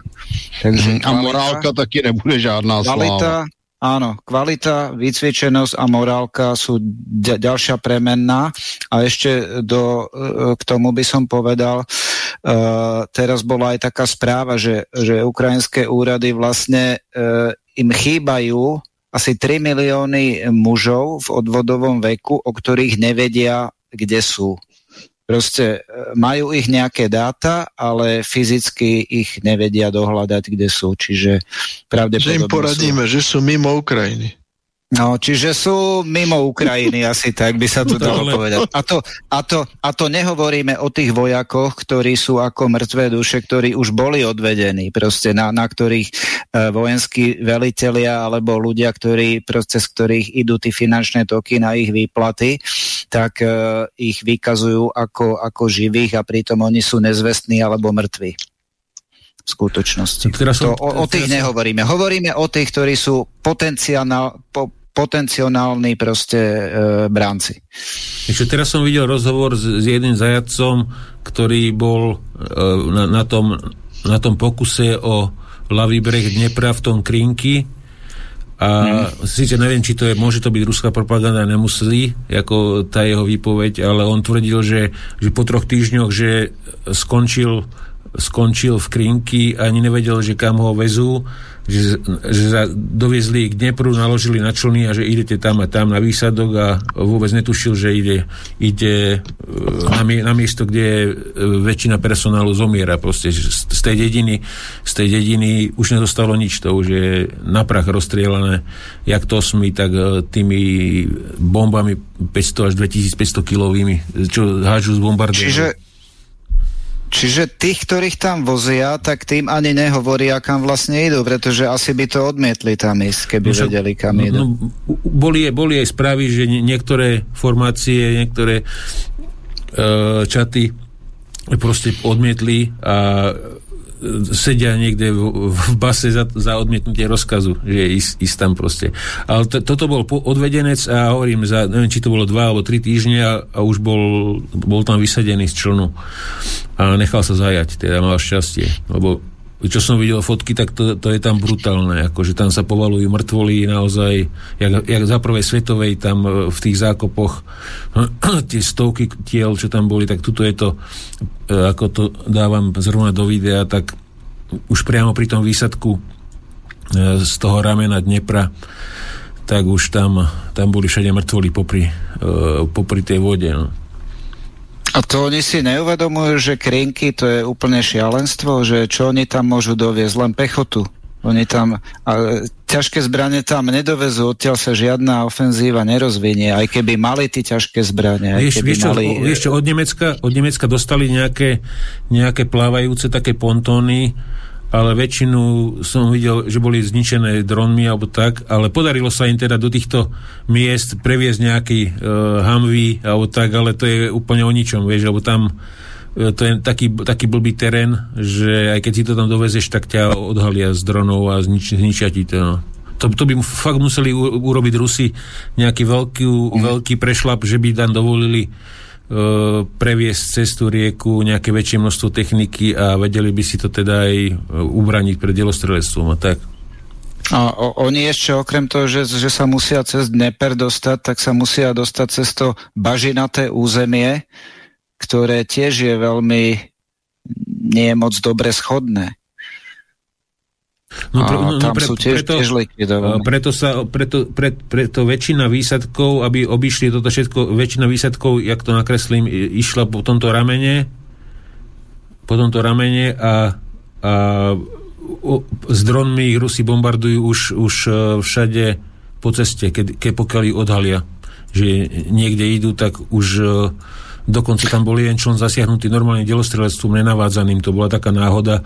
Oni musia mať nastrieľané Rusi pravdepodobne rôzne miesta tej rieky už s minometmi a čakajú len na potvrdenie z dronu, že idú tam člny a už idú potom. Vieš, takže... Teraz ináč bola správa, že zahynul na ruskej strane jeden operátor dronov, ktorý mal vysoké skóre, mal skoro 500 Ukrajincov zabitých, veľa člnov a ďalších nejakých iných cieľov. Čiže toto bol človek, ktorý s dronmi operoval, ale bez pochyby je tam kopa ďalších a aj ďalších zbraní, ktoré sú zamierené na krienky a ich logistické trasy.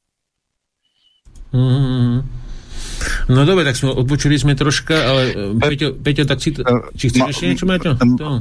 Ja by som chcel doplniť Peťa, ja ti hodím také video do CB vysielanie a skús to dať do obrazu. Ide o tú lesnastosť, ja chcel takú poznámku k tomu dať totiž, pretože za nejakých 100 alebo 120 rokov sa lesnatosť Slovenska zvýšila z nejakých 30% územia na nejakých 40%, keď to veľmi zhruba poviem. Čiže to súvisí s tým, čo sme hovorili, že vlastne v minulosti sa tu drevo viac využívalo a veľa územia Slovenska aj nie lesov, ale to ostatného poľnohospodárskej pôdy a pasienko bolo intenzívnejšie využívané. A dneska ešte okrem toho zarastajú náletom aj miesta, ktoré vlastne oficiálne nie sú lesmi. Čiže vznikajú rôzne húštiny, ktoré nie sú v oficiálnych katastrálnych mapách ani uvedené ako lesy. Predtým to spásli kravy, teraz kravy prdia, tak nemôžeme ich mať tak... Oni trošku sú, ale nie tak, jak by mali byť. Ale ešte by som poznámku dal k tomu Kôrovcovi, jak Martin o tom hovoril. Ja by som Kôrovca vôbec nepodceňoval, pretože s Kôrovcom súvisí aj to, že vlastne niektoré lesy, ktoré sú napadnuté Kôrovcom, musia byť vyrúbané tak v podstate formou holorubu. A za toto môžu vlastne aj tí pseudoochranári, ktorí zaviedli, na ich nátlak sa zaviedli tie bezzásahové zóny a odtiaľ sa ten kôrovec šíri na desiatky a stovky kilometrov. A čo sa týka Čiech a Šumavy, tak tam česká strana, ona čerpala skúsenosti od Nemcov. Lenže prevládajúci smer vetrov zo Šumavy alebo zo Šumavy na nemeckej strane je smerom na Českú republiku, čiže Nemcom sa tam darilo pretože toho Kôrovca im odnášalo na českú stranu, kdežto na českej strane Šumavy im opäť odnáša toho Kôrovca na českú stranu do vnútrozemia. Čiže oni ho tam majú stále doma a ja keď som sa previezol cez Čechy minulý rok, tak tie lesy tam na Vysočine a tie proste okolo D1 diaľnice, tak to vyzerá úplne hrozne, takto som si to ja v minulosti nepamätal. Tam boli pekné smrekové lesy a teraz tam tu a tam trčí nejaká borovica alebo nejaký smrekovec alebo volačo podobné a ináč sú tam holiny a vyzerá to úplne hrozne. Takže Kôrovec je dosť vážna vec a lesníci v minulosti boli zodpovední za každý jeden jediný napadnutý kus stromu, aby ho podľa predpisov zlikvidovali. Ináč im hrozili vážne postihy. Aby sa to nešírilo. Aby sa to nešírilo. Čiže tam môže ísť o jeden jediný kus stromu, z ktorého sa to môže šíriť a ten musí byť prísne zlikvidovaný. Alebo kedy to tak bolo. Ale teraz je v tom dosť chaos a líši sa to územie od územia, to môže byť iné. Takže videl som podobne napadnuté úbočia na veľkej Fatre, kde boli vyschnuté hnedé stromy z diaľky vidieť a to boli predpokladám práve také lesy, ktoré boli na diaľku napadnuté Kôrovcom. Ono to ešte súvisí aj s tým, že koľko je koľko je vody v pôde, pretože smrek potrebuje veľa vody a čím viac má vody, tak tým je odolnejší a silnejší a toho kôrovca môže aj sám zahubiť svojim vlastne v tých trubičkách ho zaleje vlastne a on sa udusí, ten kôrovec, keď je ten smrek v dobrej kondícii. Pokiaľ má málo vody alebo je vysadený na suchých oblastiach, kde prirodzene nerastie, tak tam slabne aj kvôli tomu. Čiže aj zlá proste úroveň vody v tom teréne a zároveň kôrovec a to je pre tie smrekové monokultúry smrteľné. Takže to na okraj k tomu, k tej lesnatosti. K tomu kôrovcu je dôležité, aké množstvo kôrovca naraz naletí na ten strom. Do určitej kapacity ho ten strom zvládne, zaleje a nad toto už nezvládne. A ešte taká zaujímavá správa je z Tatier, kde umiestnili veľa lapačov. A tie lapače vlastne prilákali toľko kôrovcov, že okrem lapačov sa tie kôrovce premiestnili rovno na stromy a vzniklo ešte väčšie ničenie toho smreku, ako keby tam tie lapače neboli, ale to sa zistilo až neskôr. Máme poslucháča na linke, chalani, počúvame vás. Dobrý večer. Volám z Košíc. Mám takú poznámku alebo dotaz na pána Kolera. Už som vám písal párkrát, ale nikdy ste na to nereagovali, alebo teda neozvali ste sa. Totiž veľmi tak, ako som povedal, bohorovne, alebo opovržlivo sa vyjadrujete k pánu Babišovi ohľadom jeho pôvodu, že vraj je Ukrajinec, alebo niečo také. A pritom sa dá dozvedieť na internete, že otec bol zo Slovenska a mama síce pochádzala od Karpatskej Rusy, čo by som nepovedal, že to je Ukrajina, hej, to je podkarpatská Rus. Ale pritom to boli karpatskí Nemci, ktorí sa presťahovali zo Spíša do Jasíne, myslím, že. Takže jaký bol on Ukrajinec? Po matce určitě. Po matce určitě a podkarpatská Rus je součást Ukrajiny. Ja vás nepočujem, takže zložím. Dobre. Tak bola súčasťou Československa od roku. Jak dlouho? 20 let a předtím stovky let byla součástí Ruska a Ukrajiny. Áno, dlhšiu dobu ako Československa. Tak ale môže byť, že jej pôvod je rusínsky z tej oblasti, jak pochádza. Dobře, a co je Rusín? Zase je to Ukrajinec, to není Slovák. Pre dnešných Ukrajincov áno. To by kopa mojich kamarátov by sa tento dosť pobúrilo, keby povedali, že oni sú Ukrajinci. Akože Rusíni, oni sú práve že dosť proruskí aj tu na východe a nevnímajú sa ako Ukrajinci a majú aj taký akože viac podobný jazyk slovenčine. Rusíni nie sú Ukrajinci. A co teda jsou? Maďaři? Rusíni. Já jsem teda četl knížku a tam bylo napsáno, že zrovna teda z té oblasti bylo nejvíc fašistů na Ukrajině. Môže byť. No dobre, Peťo, dokončí. Ja som v podstate, čo sa týka noviniek, skončil. Výborne. Pojď ty svoje. Jestli můžu jednu věc, když si mluvil o těch AVAXech, tak vlastně vzorem pro AVAX byl námořní letoun Hokaj.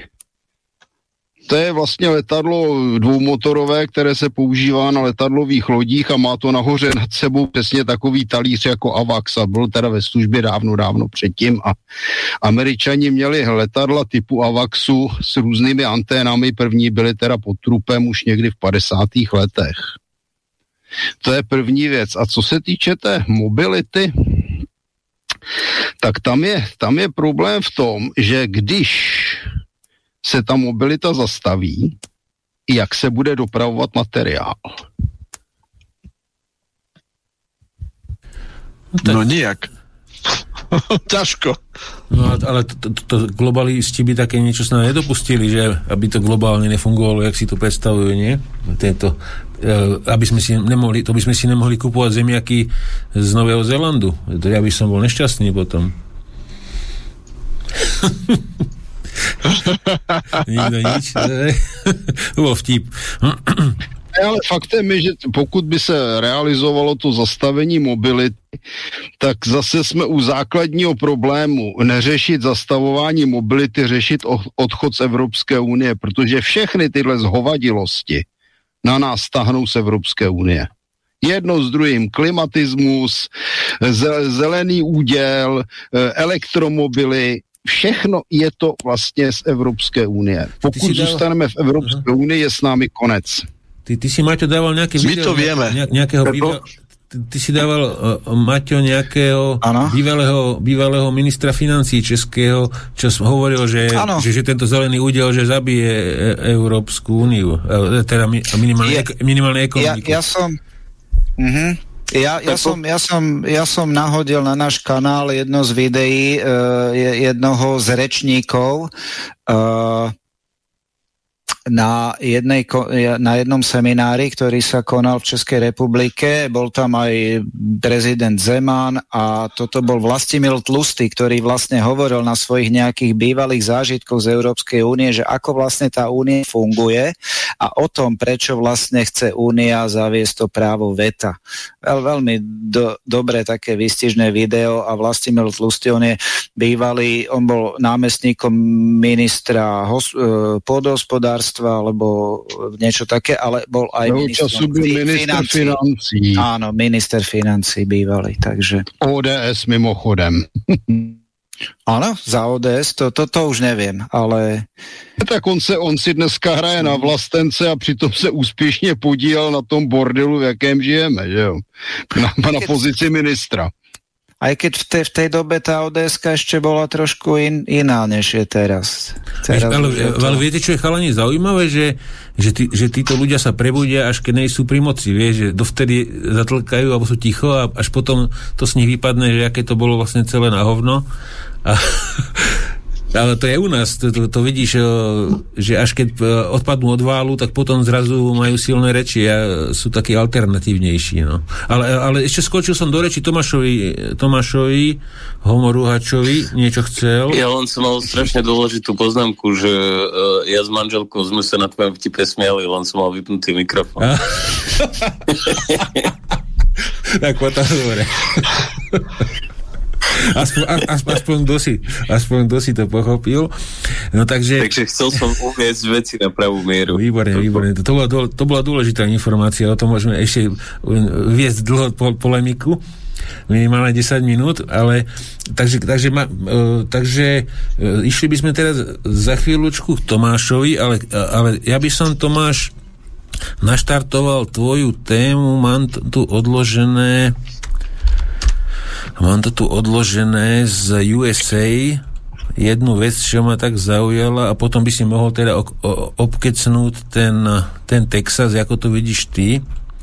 Ale bolo to možno tú fotku ani nenájdem, ale bolo to z Iovy, že v Iove je nejaká budova Senátu alebo nejaká taká hlavná budova ajovskej vlády, v ktorej mali sochu Satana a prišiel tam týpek s mačetou a usekol tomu Satanovi hlavu a odchytili ho a bol označený za mal som tu ten text do prdele a bol označený proste za ako nebezpečný živel. Vieš, že či to je v USA taká ako nejaká móda, že tieto satanistické veci umiestňovať teda na rôznych tých vládnych budovách alebo tak, lebo myslím, že som to videl aj niekde inde. Oni v rámci sekularizácie akože tá satanová cirkev a tí rôzne akože organizácie využívajú to, že teraz ako sa tvári USA, že je proste sekulárna krajina a že nemá žiadne špeciálne väzby na kresťanstvo a že náboženská sloboda sa viaže aj na satanistov ako takých. Takže keď bola socha 10 Božích prikázaní akože tiež v Ajove, tak satanisti požadovali, aby tam mohli umiestniť Bafometa. No a jednoducho v rámci toho ich super právneho systému im to bolo aj umožnené. No a áno. Čo ti na to mám povedať, hej? Takže on je teraz ten zloduch, ktorý postihuje náboženské slovo tých úbohých satanistov. Takže hej, no. Je to tam také napäté. Ja som dlhodobo hovoril, aj teda už môžem začať aj to, čo som v podstate si nachystal, alebo... Víš, môžeš, lebo by som ešte spomenul takú jednu vec ohľadne médií, tak z nemecká ZDF-ka bola natočiť reportáž do Mariupolu, leteli do Moskvy cez Turecko a potom išli z Moskvy teda autami na juh, na Rostov-na-Done a išli teda, normálne dostali povolenie na natáčanie, nemali žiadnu teda ruský doprovod, mohli sa tam pohybovať voľne po meste a pýtať sa ľudí na ich názory. No a vyšla taká reportáž, že to je vlastne celku pohoda tam a ľudia, ako nikto sa im tam nesťažoval a s každým sa bavili ako chceli a tento reportér už teda pravdepodobne bude teda už dostal nejaké hlášky, že bude vyhodený teda zo ZDF-ky za takú reportáž, ktorá není politicky korektná k dnešnej. Ja mám tiež takú pikošku, lebo zhodou okolností ja som začal s jedným anglicky hovoriacím človekom, čo je expert na niektoré veci, ktoré teraz píšem do knihy, tak v rámci toho, že píšem tú knihu, tak som začal s tým človekom konzultovať na niektoré problematiky ohľadom toho, lebo on sa akože dlhodobo vyznal v tých veciach a tak ďalej. No a potom sme sa dali do reči nejak, lebo v podstate pôvodne len sme sa dali do kontaktu na základe toho, že obaja máme veľmi radi tému tej knihy a oboch nás to zaujíma. A potom on spomínal viackrát, že nemôže si kúpiť nejakú knihu, že nadával, že nemôže akože podporiť nejaký projekt alebo kúpiť si nejakú knihu, pretože nemôžu platiť akože zahraničné platby. A potom z neho vyšlo, lebo na začiatku sa bál povedať presne, potom z neho vyšlo, že vlastne je Rus. Lebo on nevedel, že aký bude môj postoj k tomu, alebo čo. No, a potom ja som akože normálne sme rozprávali a on potom povedal, že v podstate akože on to nejako necíti ekonomicky a väčšina ľudí okolo neho nejako necíti žiadne sankcie, že jediné, čo je problematické, je, že si nemôžu kúpiť tie PDF-ka od nás, ale že aj keď si nemôžu kúpiť, takže oni si to upíratia, lebo tam sa to dá. Takže tak, no. Takže že v podstate to nejak extra necítia. Hej. Ja si myslím, že my to celkom cítime na tých cenách tu. No. Takže sme sa presankcionovali tak, že sme z toho sankcionovaní celý. Tomáš, dáme si ešte jedného poslucháča z Českej republiky a potom môžeš pokračovať, dobre? Takže počúvame vás, môžete hovoriť. Dobrý večer, špatně vás slyším u telefonu, Petr. Já mám takový dotaz na pana Kollera. Dneska jsem mluvil s jedním příslušníkem České armády, který říkal, že do 2 měsíců se údajně v České republice, stejně jako v Polsku, budou rozesílat povolávací rozkazy, tak jsem se chtěl zeptat, jestli náhodou nemá o tom nějaké informace. A moc vám děkuju za super vysílání. Hezký večer, naschledanou. Dobre, ďakujeme, Dopo. No, ono se chystá zase nějaké cvičení na téma vody. Takže ne povolávací rozkazy, ale od vody, kolik na to seženou nadšenců, je otázka. Posledně to byla naprostá ubohost. Takže jsem zvědav, co budou, nebudou, koho budou, nebudou odvádět a jakým způsobem. Ale není to otázka mobilizace, není to otázka povolávacích rozkazů, oni tohle vůbec nemají zvládnuté, takže jak si záložáky to neohrožuje, odvody se týkají teda těch, kteří by měli případně jít na vojnu, to znamená mladí. Takže asi tak, co se toho týče. No ale já bych ještě vznesl takovou otázku udivenou na vlastně posluchače z Košic, který miluje Ukrajince Babiše. Jakým způsobem mě psal, protože já o žádném takovém kontaktu, že by mě někdo psal, nevím. Takže buď lže, anebo to posílá někomu jinému. Možno má zlý mail, nesprávny. Neviem. Ale oni sú rôzne kanály, kde sa dá niečo písať, to môže aj na streamy do komentárov niečo Martin, písať, ale toto my nemáme čas čítať zase. Martin to ani nečíta pod videami, čo kde ľudia vypisujú, no. Na to nemá čas, takže pokiaľ chceš niečo presne na Martina, tak môžeš to poslať na náš mail a my mu to prepošleme, tak môžeš to poslať na studio@Casus belli live a keď to bude niečo k veci, tak to Martinovi prepošleme a ak bude chcieť, bude reagovať. Dobre, Tomáš, môžeš ísť teda na tie tvoje novinky a plus by si mohol teda ten Texas spomenúť a potom by sme prebehli odo mňa nejaké veci, také zaujímavosti. No tak ja som dlhodobo už hovoril, že USA to majú nahnuté a že tie konflikty sa jednoducho budú množiť a hrotiť. A pomaly čoraz viac dochádza na moje slova, že tam sa hrotia tie politické konflikty, tie konflikty v celkovom pohľade na svet a že ten proste základný pohľad na svet alebo minimálne ten proklamovaný základný pohľad na svet je tak fundamentálne rozdielný medzi tými akože progresívcami a medzi tými konzervatívcami, že si to jednoducho bude eventuálne vyžadovať nejaký konflikt iný ako len slovný. Hej.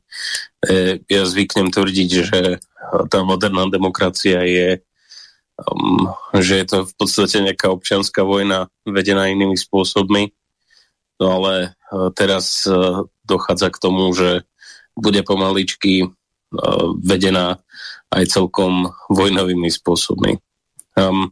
Dlhšie v USA sú občianske nepokoje, ktoré vznikali na základe rasových rozbrojov, ktoré sa rozdúchali pod taktovkou niektorých liberálnych síl, pod taktovkou BLM. Ale už aj predtým demokrati prišli na to, že pôvodná populácia, domácka populácia im nechce dávať hlasy. Však keď si pozrieme na volebnú mapu USA, tak keby sme pozerali, že keď by volili len belosy podľa štatistík, tak by takmer všade vyhrali republikáni vždy. Takže demokrati to vyriešili tak po demokraticky, že chcú si importovať iný ľud. Ľud im nevyhovuje, tak si chcú importovať iný ľud. Pritom ešte sám Joe Biden nejak roky dozadu, keď ešte vedel hovoriť bez toho, aby komolil nejaké základné slova, tak tvrdil sám pri viacerých vystúpeniach, že jednoducho keď sa ponechá nekontrolovaná ilegálna imigrácia, tak to zničí akúkoľvek krajinu. No, takže dostali sme sa do toho, že demokrati importovali, napriek tomu, že minimálne ich starešinovia vedeli, že to zničí USA. Importovali nekonečné zástupy imigrantov až do tej miery, že podľa štatistík minulý mesiac Myslím, že dorazilo viac migrantov zo zahraničia do USA, ako sa narodilo detí amerických. To si treba predstaviť, že aké sú to extrémne, monumentálne historické zmeny, ktoré prichádzajú s takým demografickým shiftom. Je to také dramatické, že niektoré štáty na juhu Spojených štátov sú úplne na nespoznanie. Behom niekoľkých desaťročí sa absolútne zmenili. Je tam obrovská, strašná kriminalita, či už násilná kriminalita, prebývanie tých gangov, lúpeže rôzne, alebo aj drogová kriminalita, ktorá, keďže sú Američania takí hlúpi, hlavne bieli Američania, že ďalej za toto volia, ktorú túto kriminalitu využívajú pravdepodobne aj iné mocnosti. Vieme, že USA je momentálne v obrovskej opioidovej kríze, však napokon to, čo sa snažili spôsobovať po celom svete, aj v Rusku, cez rôzne svoje vysuté pracoviska, cez narkoterorizmus, tak to sa im momentálne vracia do krajiny a zdá sa, že kopa fentanylu, ktorý sa dostáva do USA, tak je produkovaný v Číne a Číňania sa tvária, že netušia, odkiaľ pochádza, napriek tomu, že vedia o vás ešte aj keď sa zle pozriete na fotku Mao Tse-tunga, lebo AI to zistí a stiahne vám sociálne kredity, ak sa škaredo na to pozriete, ale nevedia, že odkiaľ pochádza fentanyl. Takže samozrejme dostáva sa tam kopa fentanylu, je tam obrovská fentanylová kríza, hlavne mladí muži tomu prepadajú v rekordných percentách momentálne. A snáď jediný dôvod, že prečo na papieri môže poklesnúť kriminalita, je, že už sa ani nehodlajú trestať kriminálnikov.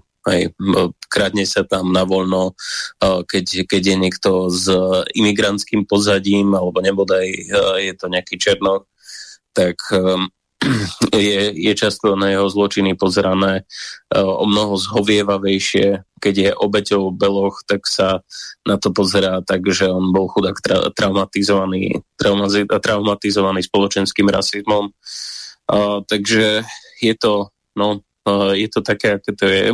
Tá kríza bola obrovská, prechádzali obrovské počty ľudí cez hranice.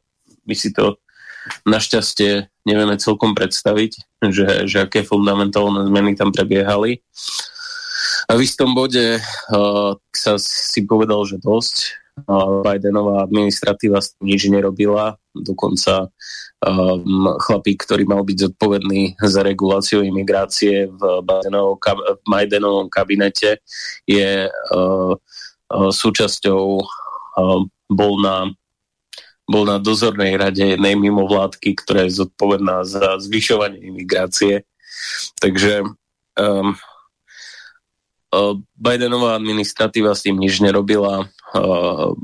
Múr Trumpov sa nedokončoval napriek tomu, že mohol byť veľmi nápomocný, tak Texania začali si posilovať hranice južné a začali dávať ten žiletkový drôt na múry a snažili sa intenzívnejšie obmedziť prechody. No a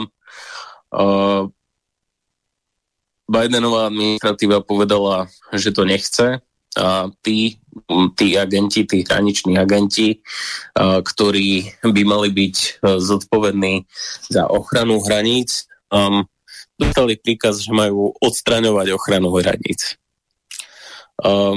Aby sme si ešte akože zopakovali, že čo všetko robí tá ich agentúra na ochranu hraníc, tak vyšli najavo rôzne škandály, kde pod vedením rôznych demokratických funkcionárov doslova pašovali ľudí na územie USA. Dokonca bolo buknutých viacero letov, kde roznášali kde roznášali tých imigrantov po celých USA a zamorovali tým rôzne mestá, ktoré sú už aj tak náhnuté, takže nie je to tam veľmi dobré. No a vzhľadom na to, že boli nejaké sporné príkazy od Bidena a sporné príkazy boli od texaského guvernátora, tak došlo k veľmi závažnej kríze. Hej, málo kto momentálne hovorí o tom z mainstreamu, že aká až závažná je tá kríza, ktorá sa deje. Texas, aby ste si uvedomili, Texas sa nikdy nevnímal ako nejaký beznámietkový člen Spojených štátov amerických. Ako Texania vždycky sa tak troška pokladali za štát v štáte, aj keď sa to do istej miery utlmilo aj kvôli tej imigrácii, kvôli tej masovej imigrácii, ktorá išla aj do Texasu. Ale Texas mal vždycky aj nejaké plány na obranu svojej suverenity v suverenite. Je to jeden zo štátov v rámci USA, ktorý najintenzívnejšie bráni tú svoju integritu toho štátu ako takého. A je to veľmi silne republikánsky štát dlhodobo, aj keď sa to obracia pravdepodobne tiež kvôli tej imigrácii a kvôli tomu, že z krachujúcich miest demokratov sa sťahujú liberáli často do Texasu, lebo je to tam lepšie a potom volia demokratov. No, teraz som tam pustil video, že by mali ísť nejaké konvoje rôzne, aj ľudia, aj kamioniaci a proste, že idú na južnú hranicu a že sa budú brániť proste federálom, lebo budeme mať možno hostia v ďalšej relácii, ešte to není isté, priamo z Texasu chalaniska, ktorý poslal fotku kamošovi, že my sa budeme brániť a na manželskej posteli mal 50 všelijakých zbraní, že oni to tam berú troška iné, že ako túto, že všetci sú predposladaní.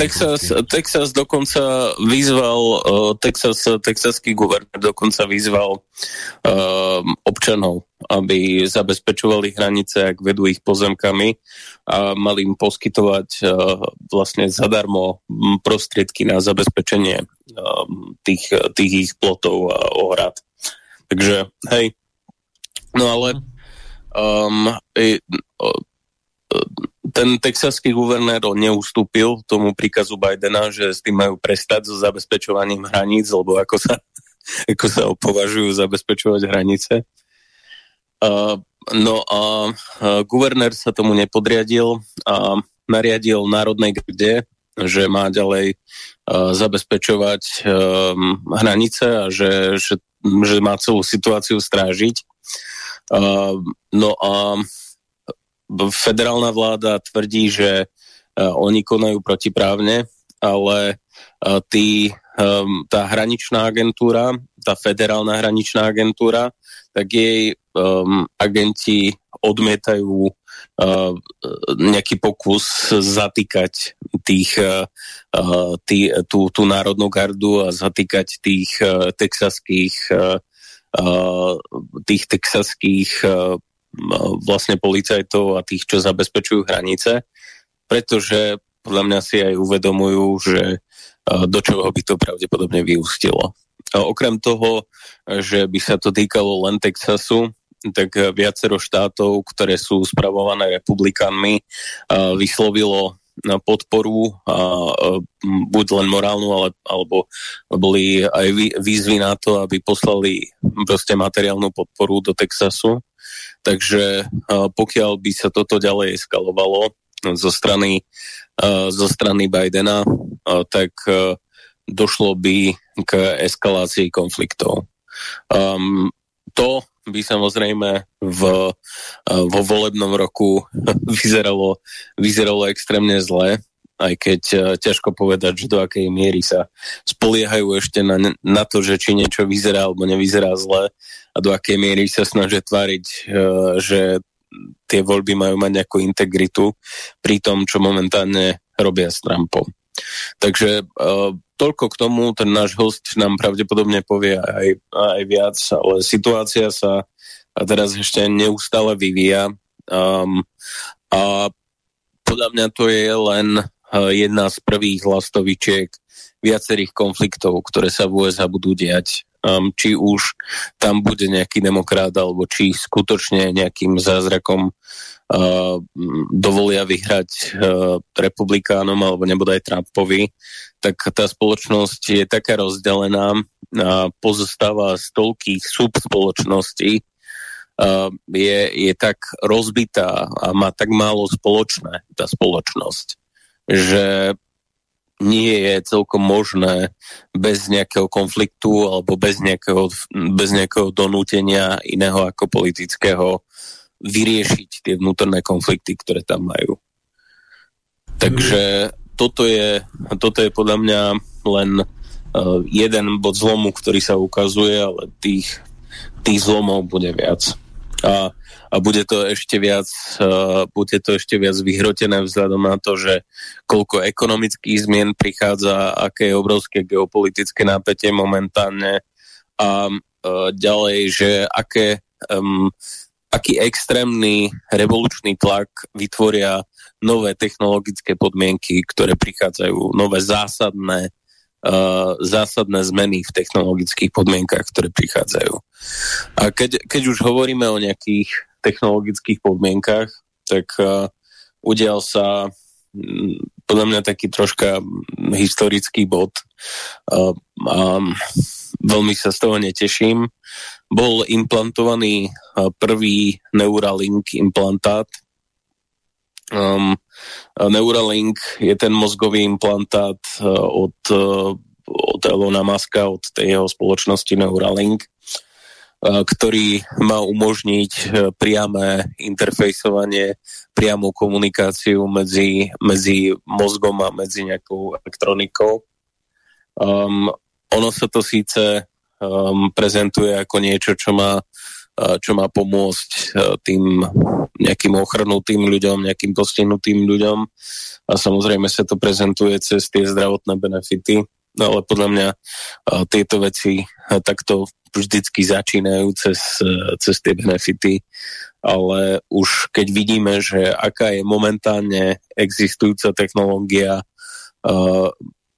rušiaca, rozrušujúca, disruptívna a ako nás to poškodzuje ako individuá a ako spoločnosť, tak nechcem si ani predstaviť, že kam pôjde ďalej konvergencia tej technológie priameho zapojenia stroja a človeka a spojená s tou AI revolúciou, ktorá sa momentálne deje. Čo je ale potešujúce, aj keď uvidíme, že čoho je to symptómom, je, že novinársky priemysel v Amerike padá a viaceré veľmi významné časopisy, veľmi významné mainstreamové časopisy a aj televízie masovo prepúšťajú.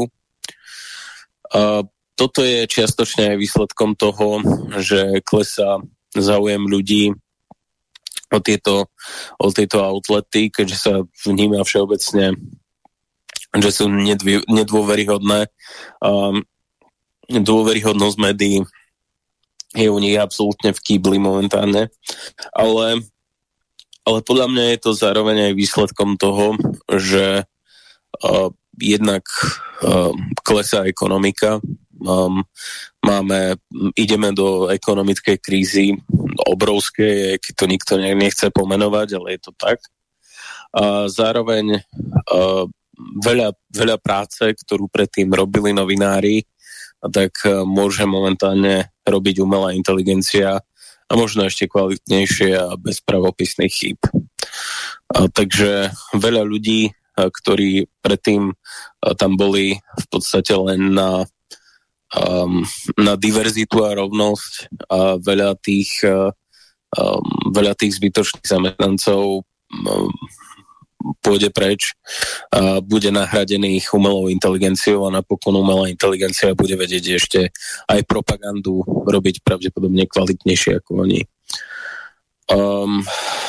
Problém je, že toto sa podľa mňa udeje vo viacerých oblastiach tých kancelárskych prác a je v podstate otázkou času, kým veľmi veľa ľudí nezačne prichádzať o prácu aj v dôsledku ekonomického tlaku, aj v dôsledku politického tlaku, aj v dôsledku technologických zmien. Zaujímavý prípad bol okolo republikánskej političky Kari Lake, ktorá je jedna z tých America First kandidátov. A ona povedala, že pred pár rokmi jej núkal arizonský predseda republikánov Jeff DeWitt peniaze, aby nekandidovala a mala na to nahrávku.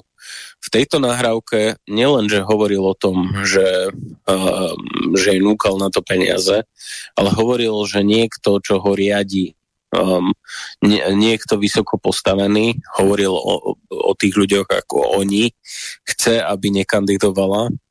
A ona, keď mu povedala, že či to nechce radšej zverejniť to celé, tak on povedal, že ak by to akože mal zverejniť, tak ho zabijú. Tá nahrávka normálne existuje na internete. No a na základe toho, že sa to dostalo vonku, potvrdila sa autenticita tej nahrávky.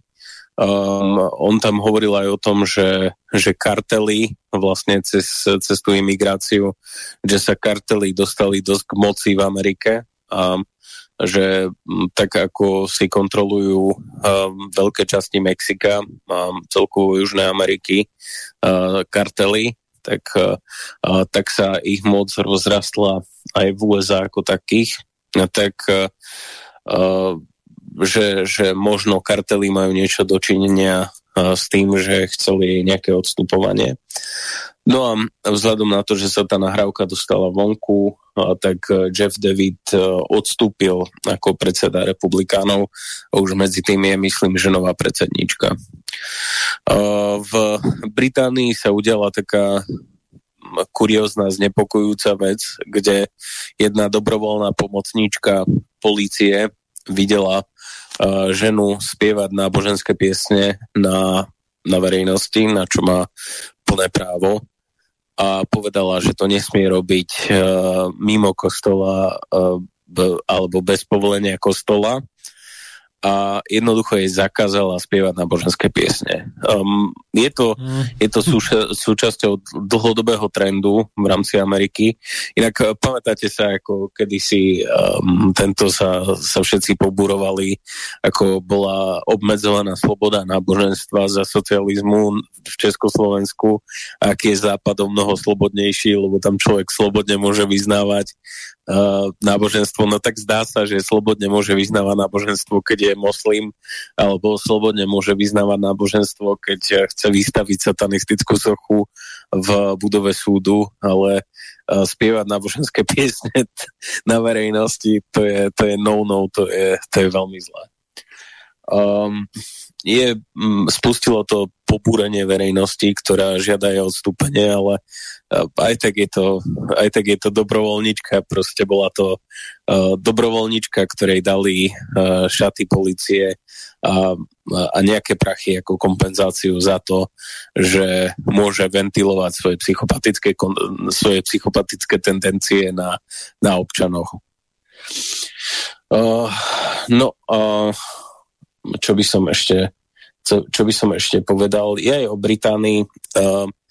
Tak Lawrence Fox pred nejakým časom, herec Lawrence Fox pred nejakým časom zverejnil na internete mém s tými 4 pride vlajkami, ktoré boli vsadené dokopy, takže vyzerali tie pride vlajky ako svastika.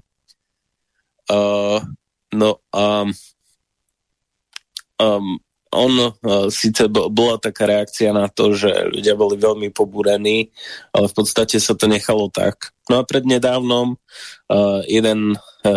jeden veterán vojenský, britský, zdieľal tento mém a bol za to bol za to zavretý. Lawrence Fox sa dokonca ozval na políciu, že prečo vlastne jeho nezatkli. Hento nemalo nejakú odozvu, ale pravdepodobne, keď človek nie je známy, tak môže očakávať nie boh vie akú slobodu slova v Británii, keď zdieľa mémy. Toto ani nie je prvý nejaký prípad. Teraz nedávno sa udial ďalší prípad v Británii, kde jedného politického aktivistu zatkli a odsúdili za šírenie nálepiek.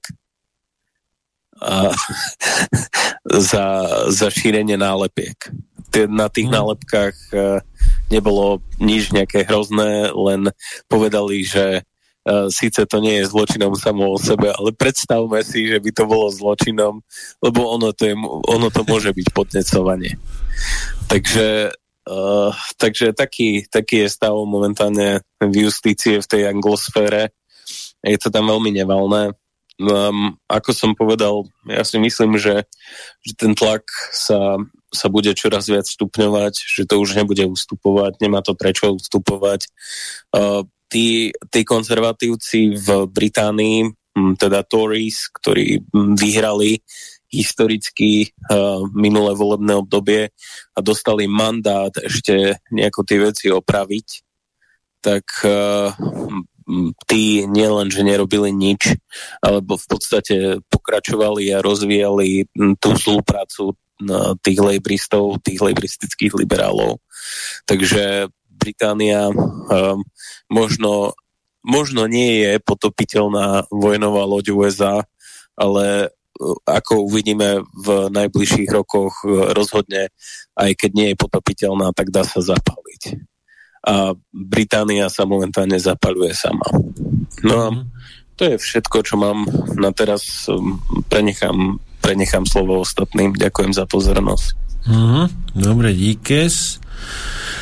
No, neviem, chcete k tomu chalani niečo doplniť ohľadne toho Texasu, alebo pôjdeme na tie novinky, prebehneme odo mňa. Takže ani nechcú chalani. Dobre, takže zbehneme si nejaké veci. Kedykoľvek ma zastavte a komentujte, keď budete chcieť niečo k tomu. Dneska bol zlikvidovaný Iristečko, PVO ukrajinská pri Charkove. Zaujímavosťou tam bolo teda, že Ukrajinci umiestnili to PVO na to isté miesto, kde boli zlikvidované ich S-300. Môžem vám tam hodiť aj presnú polohu. Je to blízko mesta, taká vyvýšenina,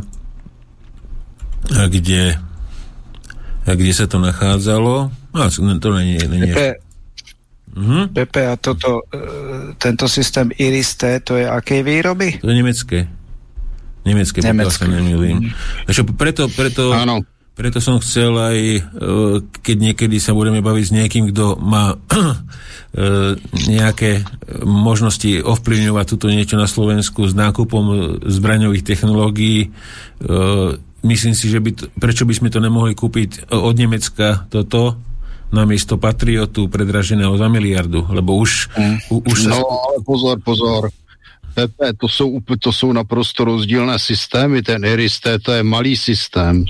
Tak ale... To je na krátké vzdialenosti. Tak ale pozri sa, Iris-T je na krátke vzdialenosti, tak si ich dáme si ich na viac miest na Slovensku, namiesto Patriotu, ktorý je schopný zostreľovať tak či tak iba stíhačky a pomalé lietadlá, ale proti strelám z prochov drahou letuje na hovno, proti Iskanderom je neschopný, proti Kinžolom je neschopný, tak prečo nekúpiť radšej od Nemca toto, mať toho viacej a mať bližšie náhradné diely, mať bližšie rakety, teda neviem, či bohové, kde sú vyrábané rakety, či to robia v Nemci, alebo či to je tiež v Nemci. No, takže že Martin to veľa... To je letecká raketa. To je v podstatě letecká raketa, akorát, že se používá jako protiletadlová. No, lebo ja rozprával som sa zrovna s jedným chalaniskom u nás na čete a on tvrdil, že ja si tiež myslím, že pokiaľ kupovať PVO, tak také, ktoré by bolo schopné zostreľovať neviem, napríklad HIMARS rakety alebo podobné navázané rakety alebo balistické rakety, ale nie také, ktoré len preto, že sme kolónia, to brutálne preplatiť. Teraz som porovnával napríklad ceny F-35 pre Českú republiku a F-35 pre Izrael, teda izraelské ceny som mal teda z tých prvých dodávok, ktoré tam išli do Izraelu, čo už je 10 rokov dozadu, alebo jak to bolo. A možno sa mýlim, Martin, ty možno budeš vedieť, ale máš pravdu. A ja, čo som tam... Ja to znám, ty ceny. Ja som tam teda vypočítal, možno ma opravíš, tak pre Českú republiku vyšiel kus $250 miliónov, je kus F-35 a pre Izrael 100 miliónov. Ano, tam je to 1:2, máš pravdu. Já taky jsem velký nepřítel nákupu těch F-35 a nejenom teda kvůli ceně, ale všeobecně to letadlo je špatné. Ono ešte záleží, aká verzia. Tam treba odlišovať tie verzie, tam tá cena sa môže líšiť aj kvôli tým verziám. Naši kupují tu základní, samozřejmě tu pozemní, že jo. To je, ne, jako ten nákup je prostě úplně špatně, no. To je politický nákup kolonie, no.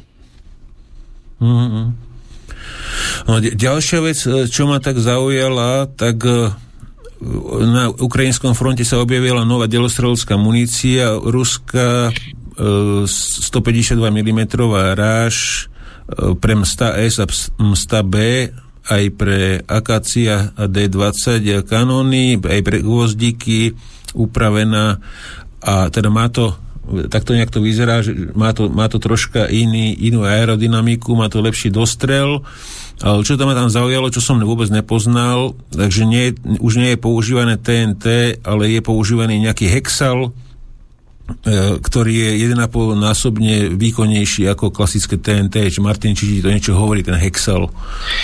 Já o něm vím už několik let, to je nová trhavina, kterou Rusové začali používat v první řadě do raket, do, řekněme, balistických raket. Šlo to do toček a podobných věcí, tak teď to nadspali.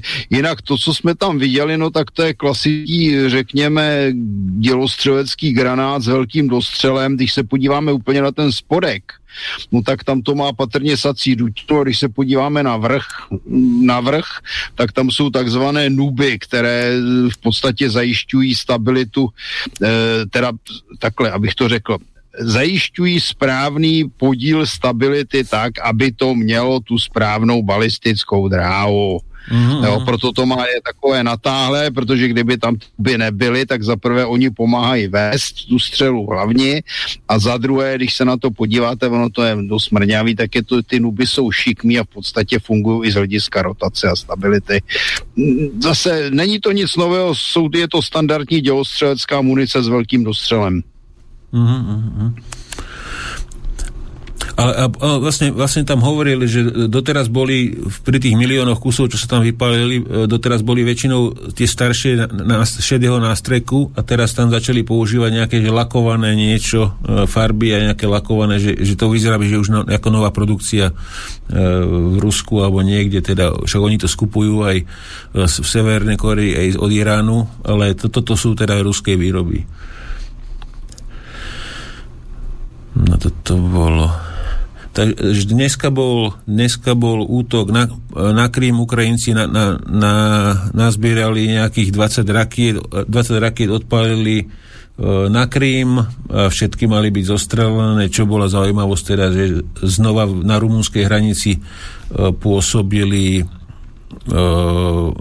tieto britské RC-135 a talianské G-500 lietadlá a aj americké R-8A Global Hawk tam lietal a vysoká pravdepodobnosť, že to bolo navázané boli odpálené z plochou dráhou letu tie tie francúzske Storm Shadow a potom leteli ešte rakety z Neptún odpalované z odpalovákov. Oni upravili že boli tie Neptúny protilodné a teraz, že sú upravené teda na údery, ich používajú na Krym. A teda všetkých, myslím, že 17 bolo zostrelených nad morom a 3 mali byť zostrelené priamo nad Sevastopolom niekde. A toto video bolo taká zaujímavosť, to vám tam zväčším. Tak Rusi začali používať aj gerany už nie len na údery na Ukrajinu, na vzdialenejšie ciele, ale už to používajú aj na blízke ciele na línii. Takže tuto boli Ukrajinci v nejakej dedine zalezení v rodinných domoch a 3 alebo 4 gerany tam prileteli. Ale tam je zaujímavé, že akú to má brutálne výkonnú hlavicu. Že není nejak extra ťažká, ale že akú paseku to dokáže narobiť. Viem, že tam používali tú kumulatívnu, ale teraz už tam mali aj tie jak sú v TOSe, jak sa volajú? V TOS jedna? Termobarická. Áno, je termobarická, alebo také, na jednej fotke si ju potom ukážeme, ako to vyzerá. Aj tam mám nejaký tomu detaily, že nejaký popis. Toto je fotka z Kuvajtu. Kuvajt posiela 150 tankov M84 do Chorvátska, kde ich idú modernizovať v nejakej Global Defense firme a odtiaľ to chcú poslať na Ukrajinu. Takže ďalší 150. Ja už mám niekedy obavy, že tá váha železa, čo bola navozená na Ukrajinu, že vyosí zemegulu ako z osy. Ako, toľkých 1000 tón, čo tam bolo len za tento rok navláčených.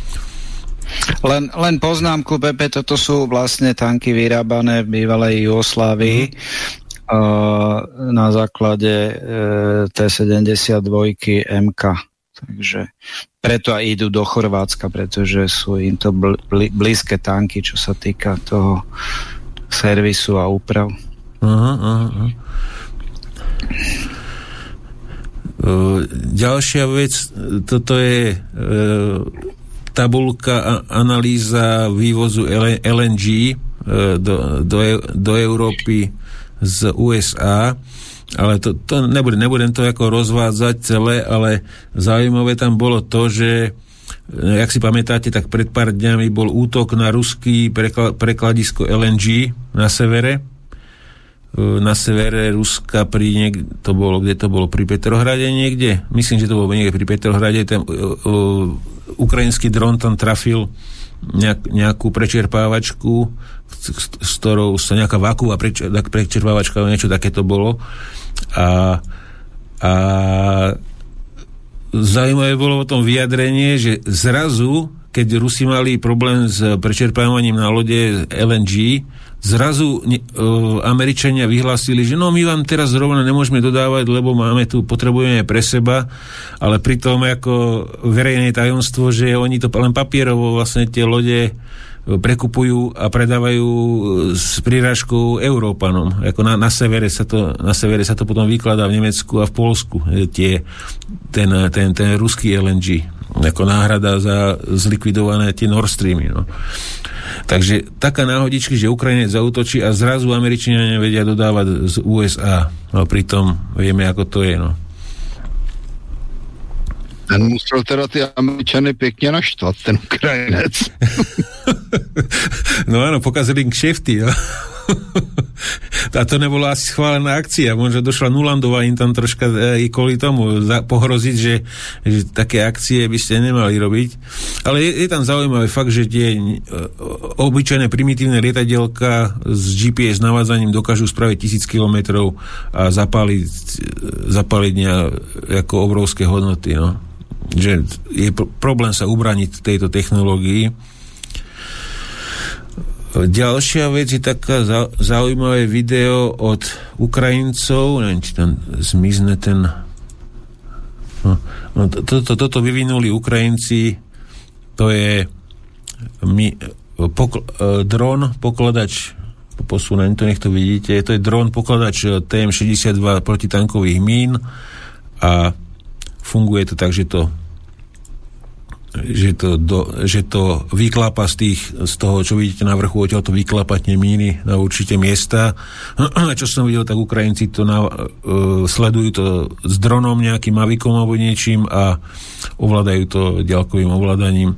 Takisto to používali aj na odťah nejakého zraneného alebo mŕtvoly, alebo tak, čo potrebovali, tak dokonca jedno video tu možno mám, tak s podobným zariadením uviazali za seba asi 50 alebo 40 týchto mín a po zladovateľovej ceste ich ťahali ako na kilometre ďaleko, akože zaminovali prakticky bezpečne nejaké územie, čo potrebovali, takou radou týchto mín.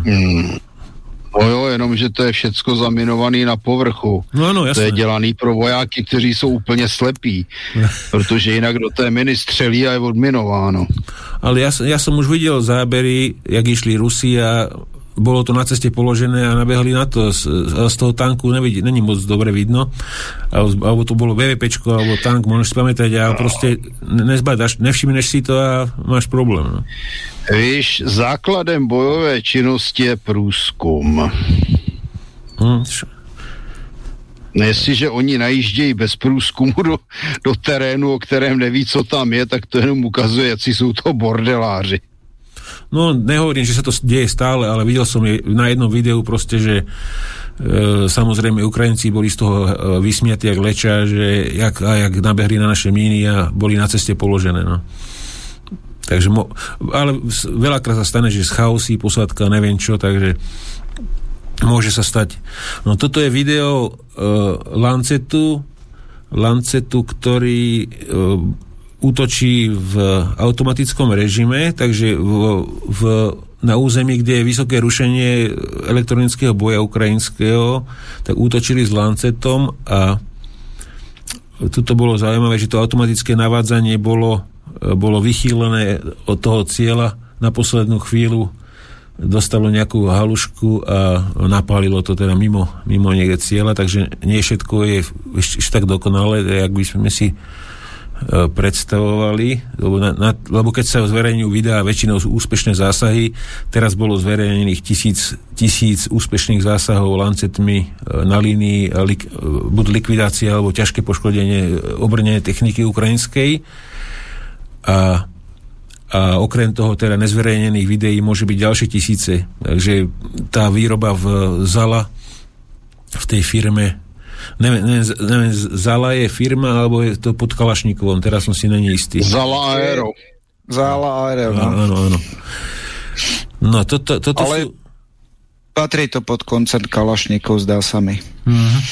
Toto je záber od Ukrajincov, kde spadol jeden Geran. A toto už je novší model, teraz síce ešte vrtulový, ale už má kompozitný nejaký materiál, už je celý z nejakého materiálu kompozitného, ktorý je ťažko vidno na radare, že to poholcuje niečo jak sú stealth lietadla, že to poholcuje rádiový signál, takže vieš to vidieť len nejakými špeciálnymi radarmi, jak sa u nás vyrábala tá Tamara alebo také. No a takto vyzerá tá hlavica, čo teraz Rusi používajú a má sa to volať nejak BST-52 a že dostala nejakú novú kumulatívnu nálož a zápalné tepelné účinky, takže niečo účinnejšie vymysleli do toho, jak bolo predtým. A toto je nejaký lievik, to sme Martin videli na nejakých tých granátoch kumulatívnych, ktoré mali niečo takéto podobné na sebe. Pravdepodobne odtiaľ. To kumulatívní číška, no, to ako jo, je to zvláštní, že to teda má takovýhle tvár trošku, to je jak starým německým Panzerfaustu z druhé světové války. Těžko říct. Takže takto niektoré vyzerajú tie nálože, čo teraz lietajú na Ukrajinu v Geranoch. Váhu som sa nikdy nedočítal, možno niekto, ak budete vedieť, tak mi poviete.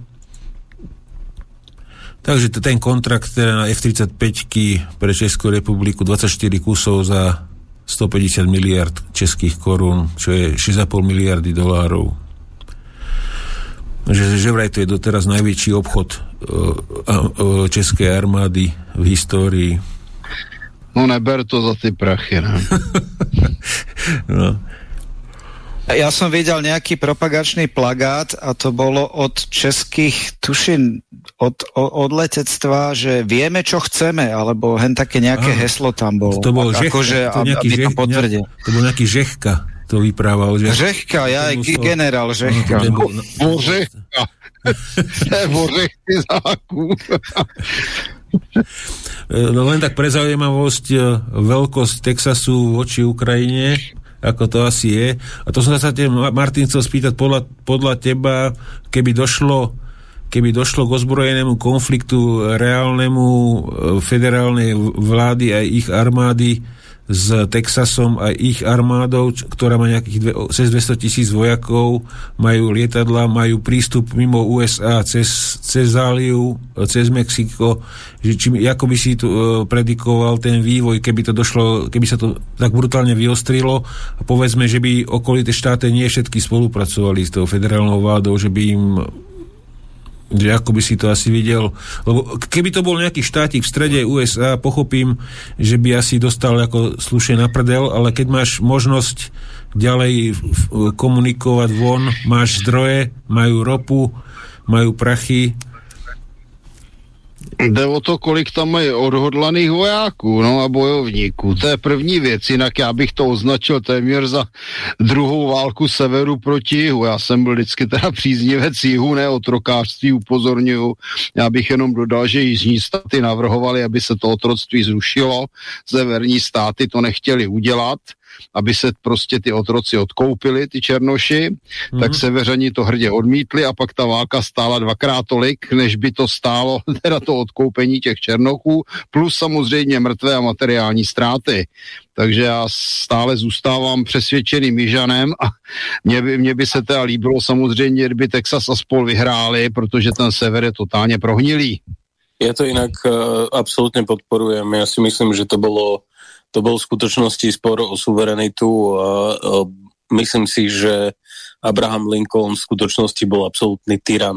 Nebol to žiaden hrdina otrokov, to bolo úplne akože sekundárna vec.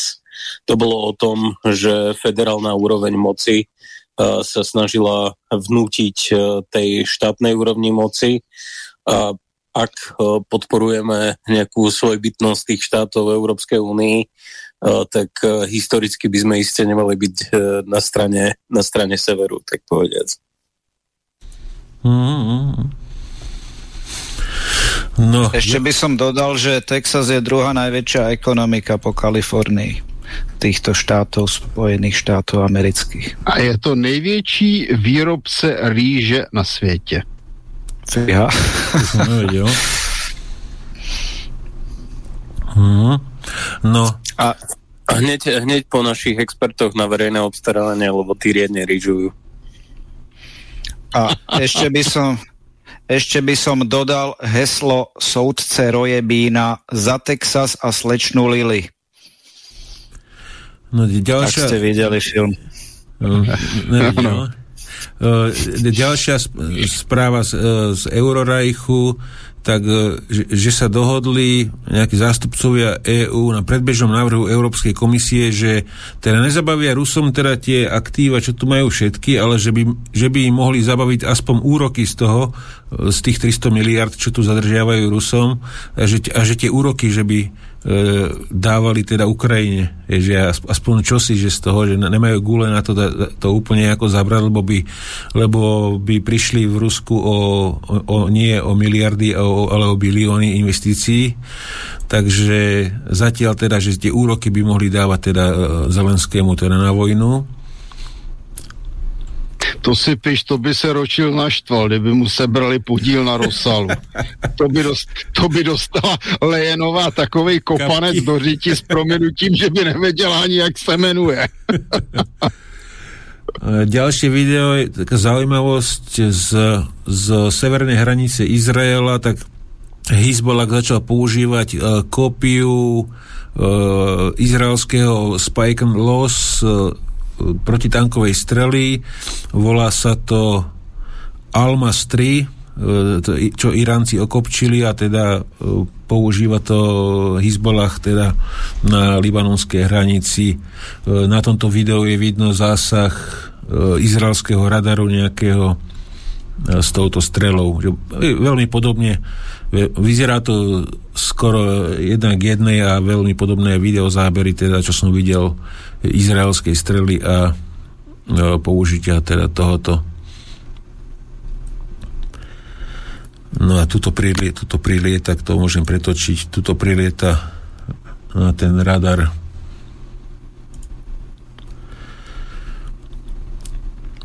Který si říkal, že je to střely kopie Spajku? Že toto je kopia Spajku, toho NLOS, toho s dlhým range do 30 kilometrov. No tak nejak okolo 30, myslím, že to má ten najväčší dostrel, tá verzia, čo je čo není navádzaná po optickom kábli, ale rádiovo nejako, alebo tak nejak. No, ďalšia vec, Zelenský mal dobrý nápad, že ako by mohlo Nemecko pomáhať lepšie Ukrajine, a budem ho citovať presne, jak to povedal v tom rozhovore, že oveľa lepšie by bolo pre nás, že keby Nemecko podporovalo Ukrajincov presunom peňazí do ukrajinského rozpočtu a Ukrajina tie peniaze by rozdeľovala podľa toho, že kam ten človek ako emigroval v Európe, že v niektorom štáte, že je to lacnejšie žitie, tak tam by menej poslali a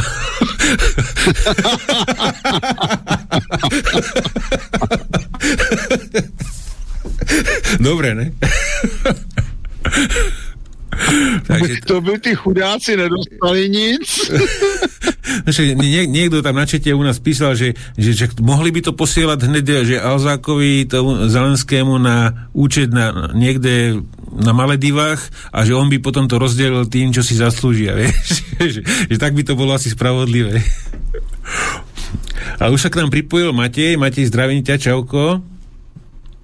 Už má deťurence už spia, takže Matej je s nami, zdravím ťa. Porad máš za sebou. Čo má za sebou, porod? Poradu firemnú. A poradu, že porod. To ešte máme takto večer. Nie, porod ešte nie, našťastie. Ja musím si tu kúpiť nový kábel. Teda firemní porada v túto dobu to už je skoro jak porod. Keď budeš mať s kolegyňami toľko nočných porad, tak onedlho bude firemný pôrod. On ho ani nevylúčil, on len hovoril, že ešte nie. Takže predpokladám, že plánuje. Je progresívny. No, ďalšiu vec, čo tu mám. Tak, akorát teda Martin, čo spomínal, tak bol útok na tú americkú základňu, ale nebolo to teda na Al-Tanf, ale bolo to že v tomto rožku to bolo už teda na území, čo to tam je? Na území To je tá Area 55, sa tomu tuším hovorí? Dobre hovorím? Jordánsko, tak už mi to nemyslí. Takže je to toto zelené, čo vidíte, to sú Američania, ktorí majú základňu teda nelegálne na sýrskom území. Okrem tej základne teda je tam aj utečenecký tábor, kde s vysokou pravdepodobnosťou rekrutujú rôznych Arabov, ktorí potom vytvárajú ISIS a operujú teda v centrálnej Sýrii a robia problémy teda v Sýrii.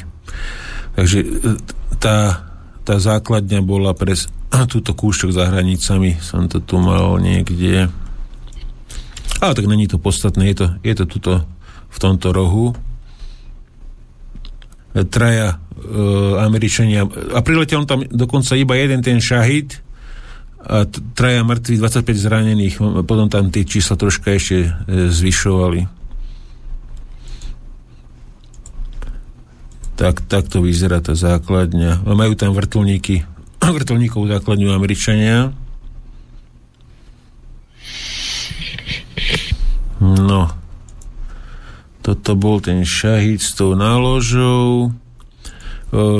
Rusi by chceli začať teda v polovici roka 24 sériou výrobu tohto dronu, toho C-70 Hunter, ale ďalšie bližšie detaily k tomu nejsú, ale údajne to teda chcú používať, Peťo to spomínal, z SU-57. Není to ochotník? Neviem, takto tu mám napísané, že je to... Informace je v angličtině, předpokládám. Hunter je ochotník, to je poľovník. No, v preklade. Čo je poľovník. Ruský Hunter je po rusky a chod. Chlapci, toto sú tie debilné automatické preklady. Aj Kinžal preklada ako dýka, čo je absolútny nezmysel. Ale už sme si zvykli, že je to tak preložené. Toto aspoň sedí. Tuto je to aspoň správne preložené už keď. Ale kinžal je dýka v podstate. Kinžal není dýka. Dýka je iná chladná zbraň. Kinžal je kinžal. Ten sa prekladať nedá. Špeciálna. Ale tak niekomu to pripomína dýku, vieš.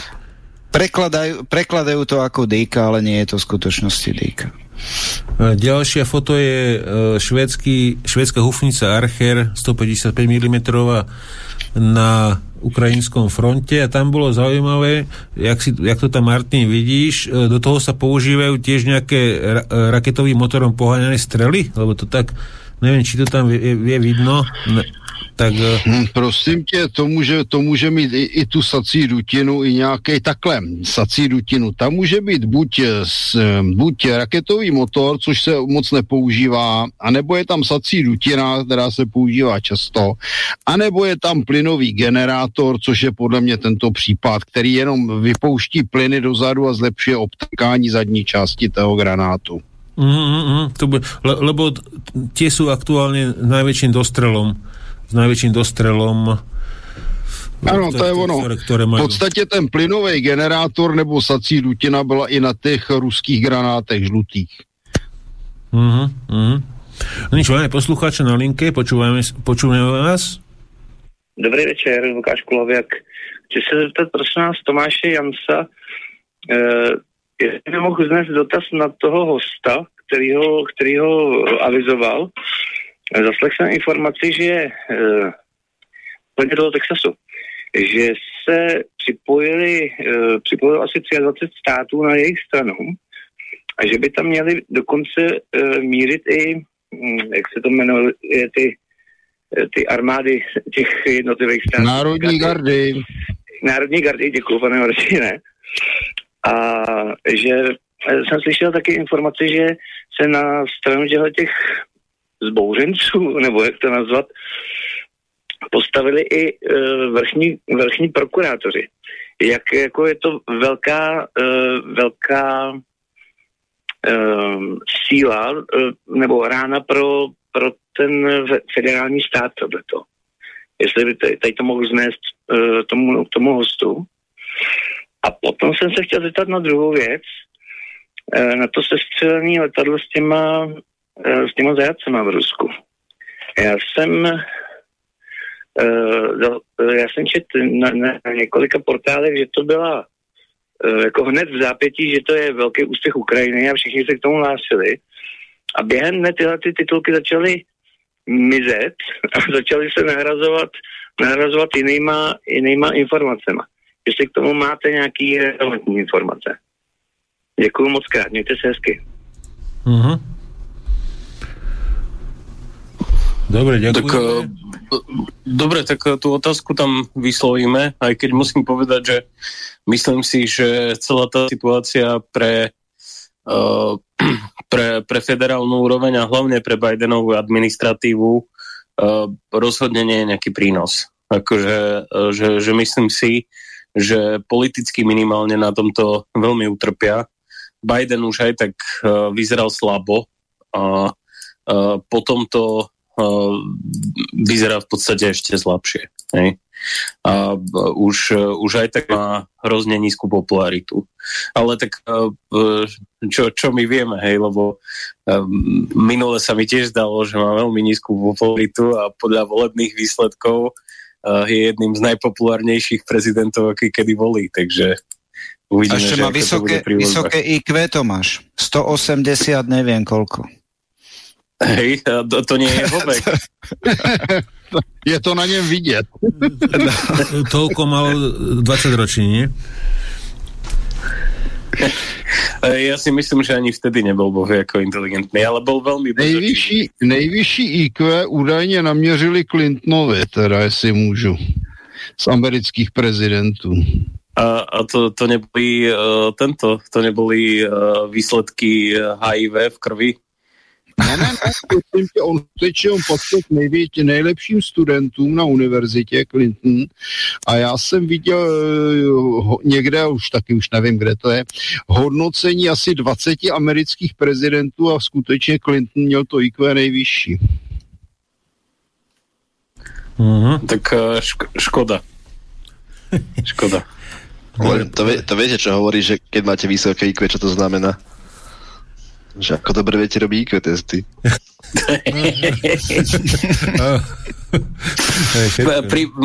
Možno mu niekto našepkával spod stola. Ako Monika.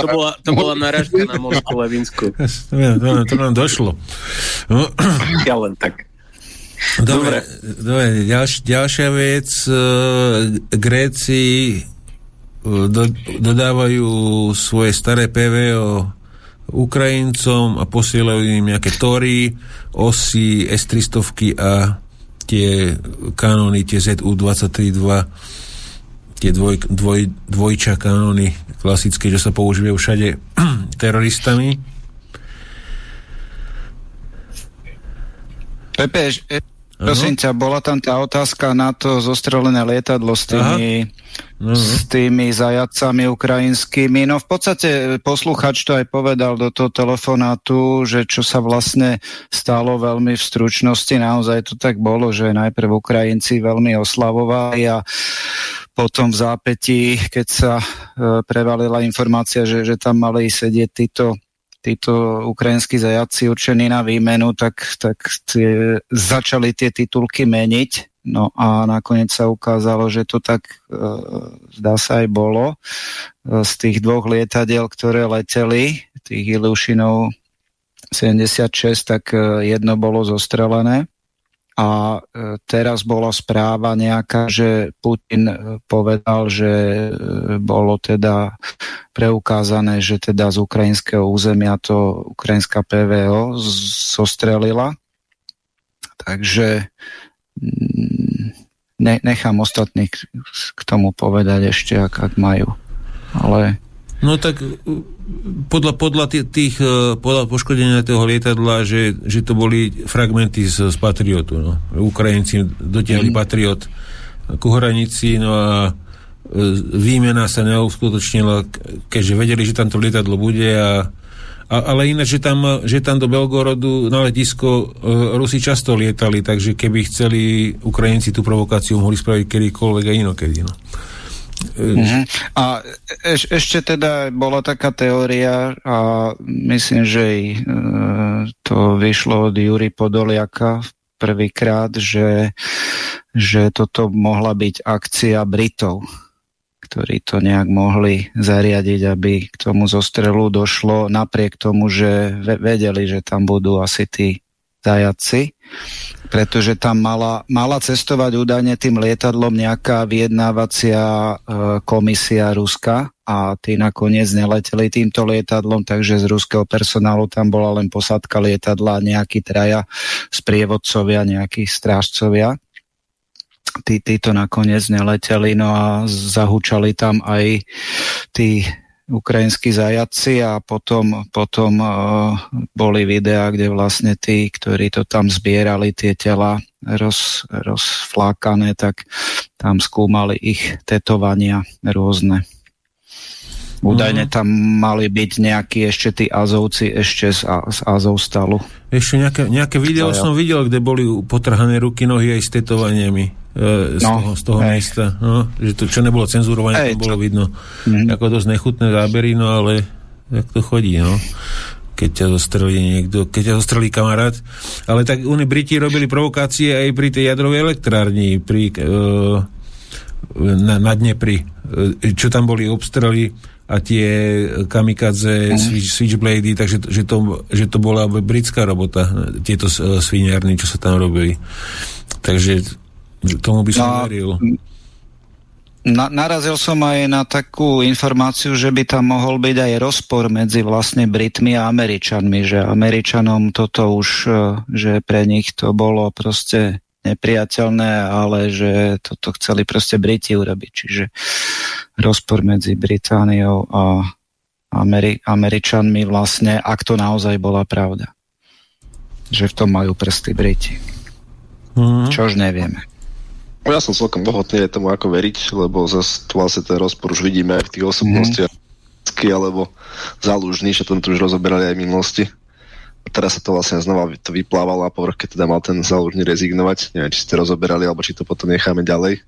Preberali sme to už, no. Dobre, super. Ale môžeš to... Ale kľudne k tomu povedz svoje. Lebo nikto nechcel svoju verziu povedať, tak aspoň ty povedz k tomu Zálužnému, ako vidíš ty, že či to je Briti vs. Amíci a každý tam chce mať svoje kone, že čo si drží, či to tak vidíš nejako. Tak, hej.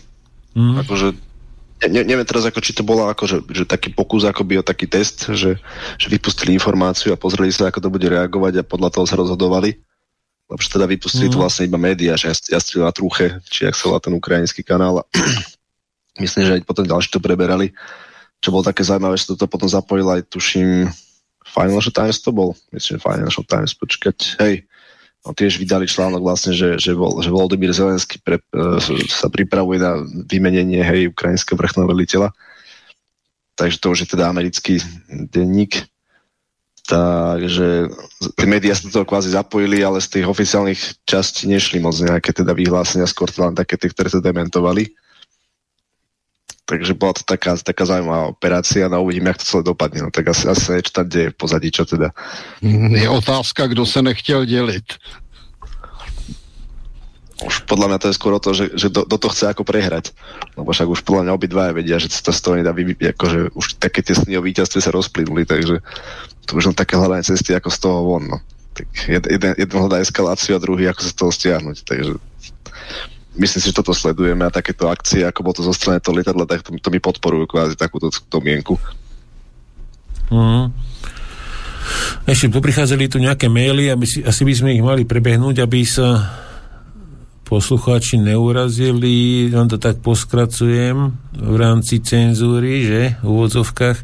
Milan z Južnej Moravy, že teraz bolo výročie Majdanu, či by sme to niekedy nezanalizovali, tú celú akciu, ale neviem, sme sa tomu venovali veľmi veľakrát aj strelbe do demonstrantov od vlastných a podobne, tak neviem, či by to malo význam znova nejak detailnejšie ten Majdan po tých rokoch, už 10 rokov vlastne, znova otvárať. Neviem, aký máte názor na to, chalani?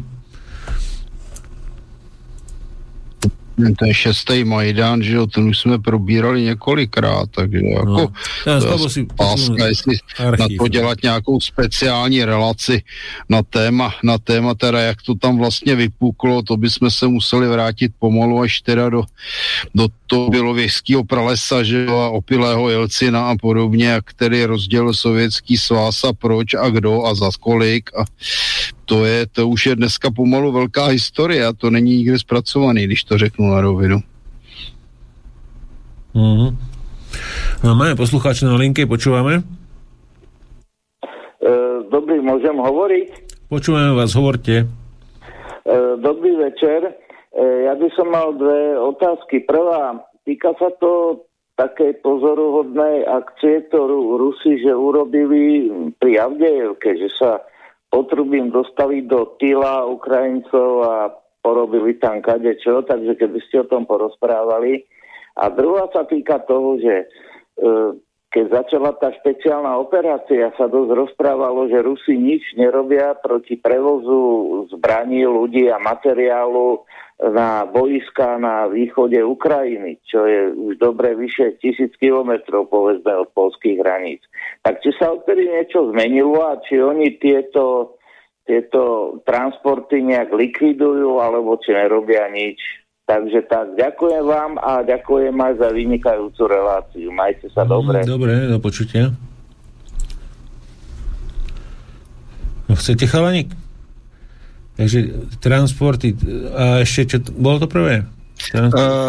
To v tej Avdiivke, jak tam obsadili Rusi časť Avdiivky na tom východe cez to potrubie. Tam bola rúra asi metera po priemeru, hrdzavá stará, cez ktorú sa preplazili za Ukrajincov, vyrezali diery a naviackrát sa im to podarilo a prekvapili ich, obsadili tam oporné body na juhu tej Avdiivky a že to by mohlo potom Matej spomenúť v rozbore, keď takže odkiaľ kam tá rúra išla, ale ja približne len viem, že sa tam proste nejaká čata, alebo koľko ich bolo, okolo 100, myslím, že ich tady preplazilo sa, zabrali tam ten bod bez boja Ukrajinci. Tí, čo sa bránili, zomreli a tí, čo sa vzdali, tí žijú, no.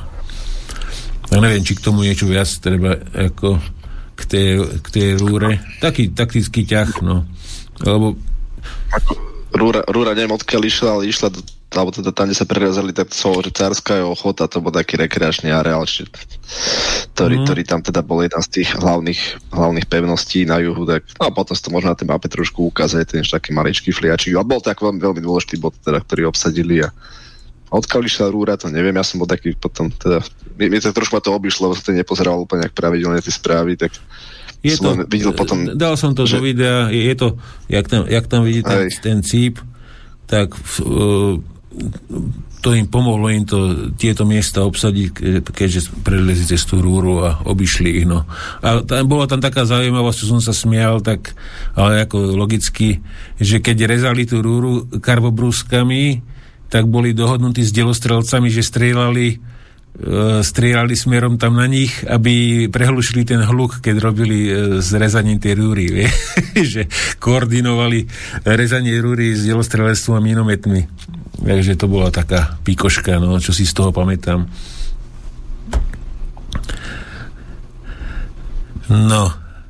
Takže ďalšia vec, len tak do histórie, čo ma tak zaujalo, to som nevedel, že koľko toho bolo, tak po rozpade Sovietskeho zväzu na Ukrajine, že zlikvidovali až 60 kusov Tu-22, čo mi to došlo až tak ľúto, že také stroje zlikvidované v takom množstve na Ukrajine a že aj množstvo rakiet KH-22, čo sa potom vešali, že boli likvidované.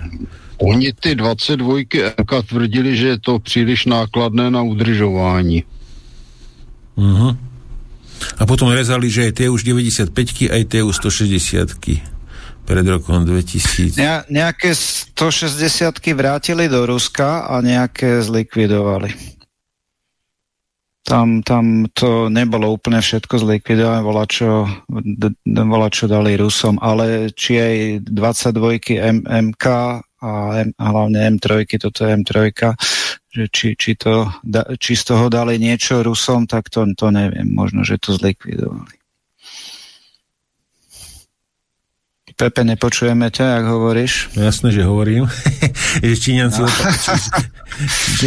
Číňanci opajcli ten systém pristávacích modulov tých pomocných rakiet do vesmíru a teda Číňanci tam použili kyslíkovo-metánový kvapalný kyslík a metán na pohon tých rakiet a teda otestovali to, že 22 sekúnd to dokázalo levitovať a pristať bez problémov, takže týmto smerom... Čiže od koho pajcli? Od Elona Muska? No, Elon Musk tým prišiel prvý s tými návratovými raketami, ktoré sa dokážu, vieš, ten motor použiť viackrát na ako pomocný motor pre väčšiu raketu, alebo to záleží, čo vynášaš hore, no. Akorát viem, že Musk tam používa iné palivo, ktoré je väčší ekrazit. Nespomenem si teda presne, čo to bolo, ale ako Gretka by nemala radosť, no. Čo do toho tankuje.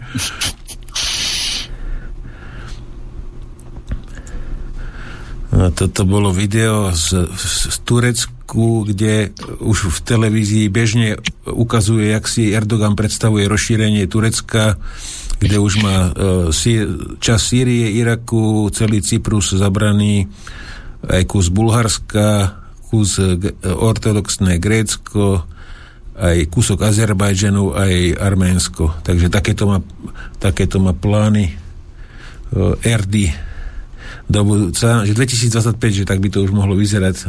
Ja neviem, či to bude také rýchle. No toto je to video, čo Preto Gréci tí F-35 kupujú a zároveň aj Rafale majú, aj M16 a chcú to uživiť všetko. No tak sekeru majú kvôli svojmu partnerovi v NATO. No a toto je ten dron, čo som spomínal, že ak ťahali tie míny na tie pozície, takýto voláčik spravili a zaminovali nejakú cestu teda, ale ako sme sa bavili, že je to viditeľné teda pre lepších šoférov.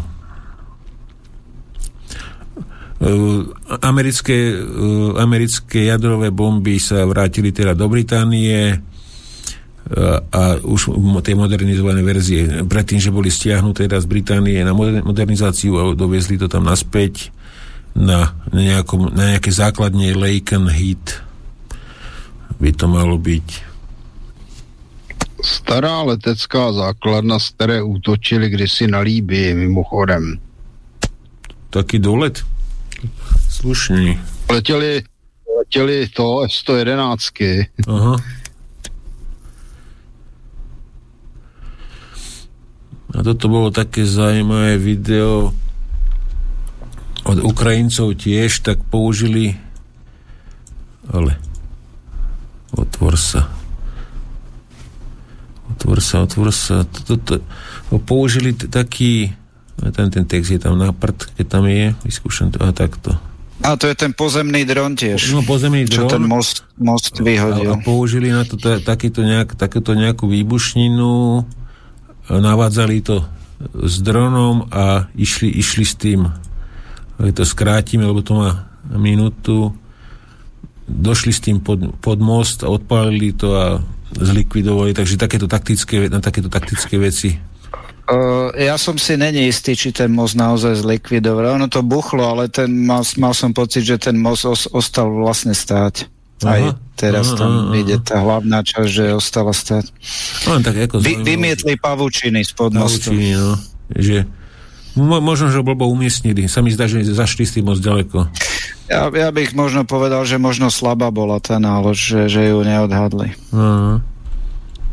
A vyzerá to ako taký kumulatívny lievik, ako keby tam chceli spraviť, neviem, akože smerom do hora.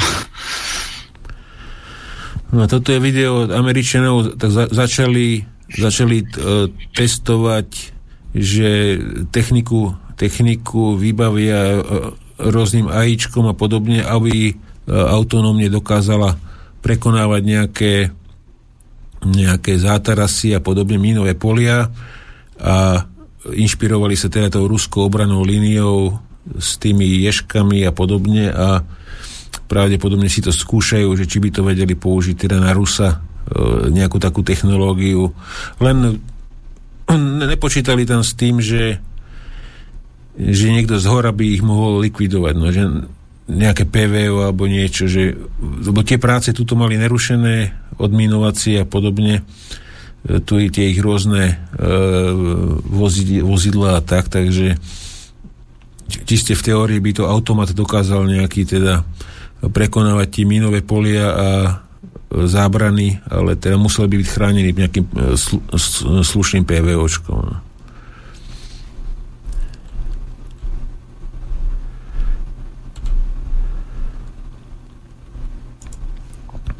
A to je ruský výrobok, dron konvertoplán, čo Rusi to vyvinula nejaká súkromná firma a že to dokáže letieť až 200 km za hodinu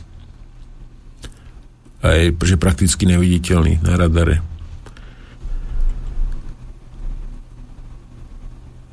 To je otázka, jak je to veľký. No vyzerá to byť maličké. Podľa toho nábytku vedľa, tak je to relatívne malé. Možno také metrové rozpätie by som tak typoval. A tu Rusi testovali na ťažký dron zavesiť fagot. Ale fagot je, Martin, navádzaný nejako? Alebo je to len granát, ktorý musíš len odpaliť? Ne, to je protitanková střela 3. generace. Takže má aj navádzanie? Samozřejmě. Ano. Není to po dráte? Viem, že bola diskusia. Je to po dráte. Je, že? Ale že vieš, že ako boli z tomu Rusi skeptickí, že či by to bolo presné a tak z toho dronu, ale pokiaľ to má teda nejaké navádzanie, tak by to mohlo byť zaujímavé prileteť si 10 kilometrov dopredu. Tady jde o to, jaký to má navádění, protože takhle, když jsem viděl, jak se to tam kývalo, tak základem toho navádění je to, že střelec udržuje záměrný kříž na cíli. No to při tom kývání nemůže udělat ani náhodou. Takže je otázka, jakým způsobem to vůbec navádějí, protože oni to musí navádět na dálku a jde o to, jestli tam vůbec funguje ten zaměřovač, který u toho teda je vidět. Jo, ta bakule nahoře, hranatá. Najjednoduchšie bude, keď tam dajú k tomu kameru, k tomu zameriavaču a operátor to na zemi bude vidieť cestu. No jo, jenomže ten fagot se střílí ze země a na té zemi stojí a když se to takhle kýve, tak to nemůže udržet ani náhodou. Tak neexistuje tam nejaký systém kamery a čítania objektu, ako čo to už majú dnes bežné foťáky. A takýto zameriavací optický systém môže zachytiť cieľ, že ho ten operátor iba potvrdí, ten štvorček tu, a tá kamera, pokiaľ vidí cieľ, je schopná navádzať tú strelu podľa optického nejakého tvaru toho cieľa. Je otázka, jestli to teda mají zrovna v tom fagotu, no. To je otázka. To existuje dlouhodobě. Toto, že není výrobok, ktorý je už hotový ako na nasadenie, to proste testovali. Len testovanie. Vojaci z dostupného matrošu, čo mali, vieš, že či to použijú alebo nepoužijú. To bol ťažký dron poľnohospodársky upravený, na ktorý to tam privarili, alebo čo vie, že to ešte to není hotový výrobok nejaký ako profi. Ideálne by bolo na to zavesiť normálne nejaké tie modernejšie, čo sú navádzané strely, čo majú protitankové, že by si to vedel na diaľku. Kornety alebo také veci, že to by asi nemal byť problém, keď už máš vyvinutú technológiu, dať tam kamerku a uvolá to na diálku, no.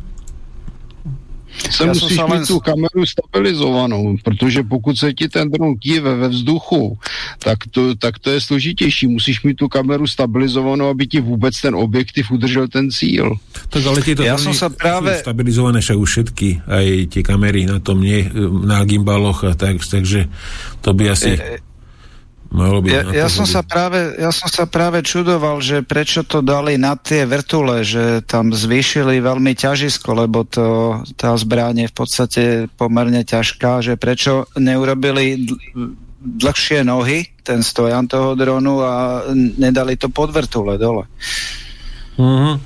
Ešte k tomu by to malo lepšiu stabilitu. Ešte k tomu posluchačovi, čo sa pýtal na to lietadlo, tak strieľané bolo na 100 kilometrov s tým Patriotom na to lietadlo. Mal som to tu odložené. Keby ako taký detail, no, odkiaľ to cca išlo.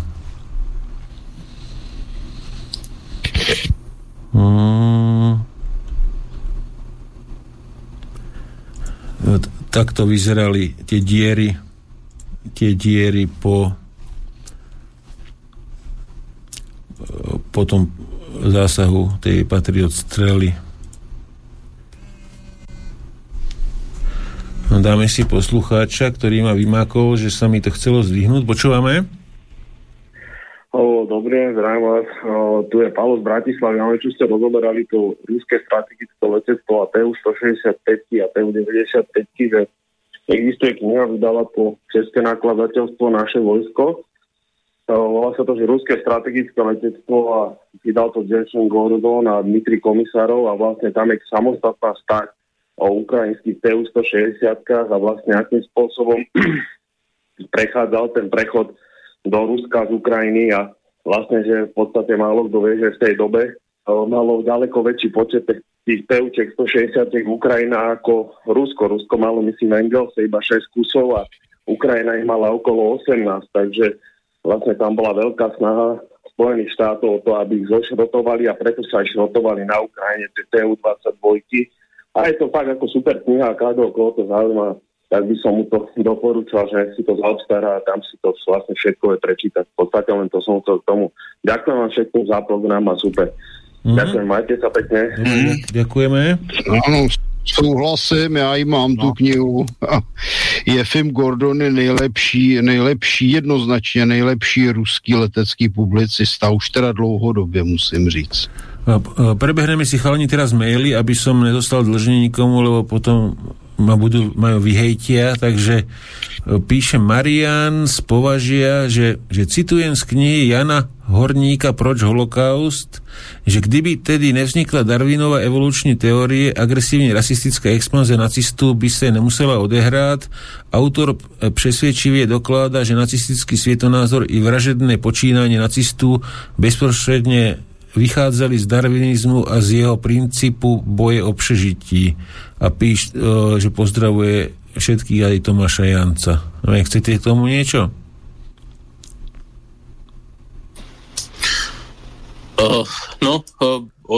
Ono dokonca do veľkej miery boli aj nacisti inšpirovaní americkou eugenikou, ktorá tiež vychádzala z darwinistických teórií. No a je tam taký problém, a to si málo kto uvedomuje, že v tej dobe teda dnes to chcú prezentovať, že lebo samozrejme akože chcú označovať proste každého, čo sa im nepáči, za nacistu. Ale dnes nám chcú povedať, že v skutočnosti boli nacisti nejakí akože spiatočníci, niekto, čo lípol veľmi na tradíciách alebo tak. To je absolútna blbosť. Nacisti, fašisti, oni boli ultraprogresívne hnutie v tej dobe. Dokonca ešte aj v umení umelecké smery, ako bol napríklad kubofuturizmus, bol vyslovene viazaný na fašistické poňatie sveta. Zelená ideológie. Áno, a jeden z najdôležitejších pohľadov, čo oni mali na človeka, bol v podstate absolútne materialistický pohľad na človeka. A v podstate jediné transcendentno, čo fašista videl, bolo to, že človek dokázal akože transcendovať svoje ego cez to, že všetko existovalo v rámci štátu. A v podstate akože hlavný rozdiel medzi tou fašistickou ideológiou a tou nacistickou ideológiou, akože v tom talianskom a tom nemeckom poňatí, bolo, že tá nacistická ideológia bola viac rasová, ale v oboch prípadoch to boli ultramaterialistické a ultraprogresívne smery. To neboli žiadni akože tradiční, oni sa síce schovávali za národ a akože snažili sa vychádzať z nejakých reálí toho národa, ale národ bola v podstate len fasáda na to, aby dokázali uplatniť nejaké svoje programové ciele, ktoré boli výsostne politické a ktoré boli veľmi progresívne. A keď si pozrieme viacero pôvod viacerých viacerých politík, ktoré dneska aj progresívci ospevujú, ako je napríklad tá nastojčivá ochrana zvierat a to ich zrovnoprávňovanie postupné s ľuďmi, tak Hitler bol medzi prvými osobami akože v Európe, čo hlásal takú prehnanú ochranu zvierat, ako momentálne je. Takže hej, no, je to tak, že vychádzajú z darwinizmu, je to tak, že vychádzajú z darwinizmu v takej podobe, ako bol pochopený a aplikovaný v anglosfére. A je to tak, že to všetko vychádza z materialistického videnia sveta a z videnia človeka ako materiálneho objektu. Já bych si dovolil k tomu ještě dodat jednu věc. Můžeme si připomenout na Hitlerjugend a přímo vzorové zneužití mládeže a aktivismu k tomu, aby se ovlivňovala politika. Nakončilo to v podstatě tím, že největší šílenci děcka z Hitlerjugend ještě chránili Hitlerův poslední bunkr. Takže to je jeden z dokladů vlastně, jak vypadá v praxi aktivismus a takovýto aktivismus, který dneska vidíme u různých milionů chvilek a různých, řekněme, mobily řízených hlupáčků, tak ten začal vlastně v rámci Třetí říše německé. Ja si ešte spomínam, že aj Heinrich Himmler, šéf SS, tak on bol taký zástanca ochrany zvierat a myslím, že zdá sa mi, že on chcel, tuším, aj zakázať lov zvery a mal tieto myšlienky. A zase na druhú stranu boli tam aj iní pohlavári, ktorí zase lov milovali, ako Hermann Göring, takže tam by asi prišiel do určitého konfliktu, ale boli tam rôzne smery, ktoré sa trošku medzi sebou bili. No, to Göringa je zajímavý, že on vytvořil vlastně zákony lesní, které po válce přejala řada evropských zemí. On byl z tohoto hlediska jako docela schopný, což by člověk zrovna u letce nečekal. No a co se týče té ochrany zvířat, tak ono to bylo jedno s druhým, protože Hitler byl od určité doby, tedy údajně teda od té doby, co se zastřelila jeho pistolí, Honteř Geli Raubalová se stal vegetariánem, předtým se veselé ládoval masem. Uh-huh. No ešte tu ma vypisuje tu Lubomír, ktorý posielal jeden mail 10 krát, ktorý má dve strany, čítať nebudem. Lubomír, keď chceš niečo s Martinom, treba mať gule, treba zavolať a môžeš mu to povedať normálne, nie je tuto spoza bučkou strieľať. Takže pekne zavolaj, máš tam telefónne číslo a môžeš si to s Martinom vydiskutovať bez nejakých, ak budeš nejaké nadávky používať, alebo tak ťa zruším. No a píše nám Vlado, že dobrý večer páni, na stránke globalfirepower.com, tu som vám hodil do videa, bolo Slovensko v roku 2020 na 58. mieste v rámci svetových armád, dnes po nadevom vyčíňaní je na 69. mieste, Česko je na 34. Z 34 na 46. Čo je zaujímavé, že sila Ukrajiny sa od roku 2020 zvýšila z 25. miesta na dnešné 18. Paradoxne sa zvýšil počet stíhačiek z 42 na 72, bitevníkov z 25 na 30, helikopter 34 na 33. Obrnená technika sa len trocha zmenšila, armáda z 255 000 mužov má 900 000, naviezlo sa tam toho dosť, ale myslíte, že toto je reálne? Môžu mať toľko lietadiel? Mimochodom, Rusko trocha oslabilo hlavne stratou artilérie, raketometov, bitevníkov, tanky a stíhačky a helikoptéry im zasa pribudli. Všetko dobre, pozdravuje Vlado a teda sa pýta ohľadne tých lietadiel, že či môžu mať toľko lietadiel z 25 na 30 a zo 42 na 72 Ukrajinci. No však sa tam zvozilo všetko z celého sveta, tak prečo by nemohli mať? Neviem, Martin, čo na to hovoríš? Tak tam byly za prvé ztráty a za druhé se ty ztráty nahrazovaly, takže to je plus a minus proti sobě. No vzhledem k tomu, kolik jim toho tam navozili, tak těch letadel tam může být i víc. Jako to by asi chtělo zase porovnávat, co je tam za typy, že jo, ve výzbroji.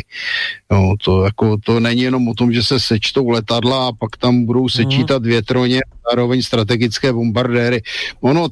Většina těchto z těch přehledů vlastně by měla být aktuálně, ona aktuální není a nezapočítávají výsledky dozbrojování, výsledky činnosti na frontě, teda navíc v případě toho ukrajinského bojiště. Takže ono je to hrozně nejisté, jo, když to řeknu na rovinu. Jako pokud je stát ve válce, tak tam nevíte, kolik má aktuálně vojáků, protože jich mohlo tolik padnout, tolik je zraněných, tolik jich dezertovalo, já nevím co všechno. Zrovna tak je to s tou technikou. Ty počty jsou prostě nejisté, tohle se dobře dělá, když není stát ve válce a dostane se teda, řekněme, ten, co provozuje tento informační zdroj k relevantním informacím. Ve válce to je všechno v luftě a ano, oni tam můžou toto napsat, včera to byla pravda, dneska to pravda není, zítra to zase pravda bude. Je to skutečně hrozně relativní, to, že tam je pohyb v těch počtech. A ten je ze dne na den. Navíc my se vůbec nedozvídáme řadu věcí, protože oni to prostě zatajují. Jedna i druhá strana do určité míry zatajují svoje negativa a ztráty, i když to jen jde, lžou a tak dále, což je úplně normální ve válce, to dělají všichni. Takže celkově veškeré ty informace jsou nejasné. Vždyť si vemte, že i v naší třeba slavné české televizi a v jiných médiích, co možno, tak zatajovali dlouhodobě to, že v Německu jsou obrovské demonstrace. Že v Polsku jsou demonstrace, o tom slčí. Jo. Takže to zatajování a lhaní, to je otřesné. My vlastně nemáme funkční média, nemáme jednoznačné zdroje. Musíme stále vycházet z jedné věci. Ve válce všechny strany si dělají svoji propagandu a všechny lžou. Já si osobně teda myslím, že ukrajinská strana lže víc a hlavně teda lže nejvíc Český Seznam a Česká televize. Že ty jsou snad horší než ta ukrajinská propaganda. Potom sa ťa Tomáš pýta Marek, že prečo neprispievaš na svojom telegrame, že ťa tam sledoval a že či okrem Facebooku niekde ešte niečo píšeš. No, také nejaké hlášky. Ja teraz na ten Telegram možno začnem znova prispievať, len ono je to strašne náročné spravovať všetky tie sociálne médiá naraz a neustále sa tomu venovať. Ja som si dal celkovo troška takú prestávku po tom novom roku, lebo som si uvedomil, že potrebujem si troška po tejto stránke tých sociálnych médií oddychnúť, lebo hlavne počas volieb to bolo neskutočný kolotoč a dosť sa to na mne odrazilo. Tak som si povedal, že troška v tomto spomalím, že keď bude nejaké aktívnejšie obdobie, tak znova zrýchlim a vtedy sa znova pustím do toho Telegramu. Teraz v podstate najpravidelnejšie aktívny som na Casus belli, by som povedal. A snažím sa aj si spraviť troška taký odstup od internetu, lebo si myslím, že to je trocha patologické, keď sa tým príliš zaoberáme. Myslím, že tak do týždňa, do 2 týždňov by som mal nabehnúť na svoje normálne tempo. Teraz zároveň aj dosť veľa času venujem tomu, že píšem svoju knihu, chystám ešte jednu reláciu na pozadí, kde som si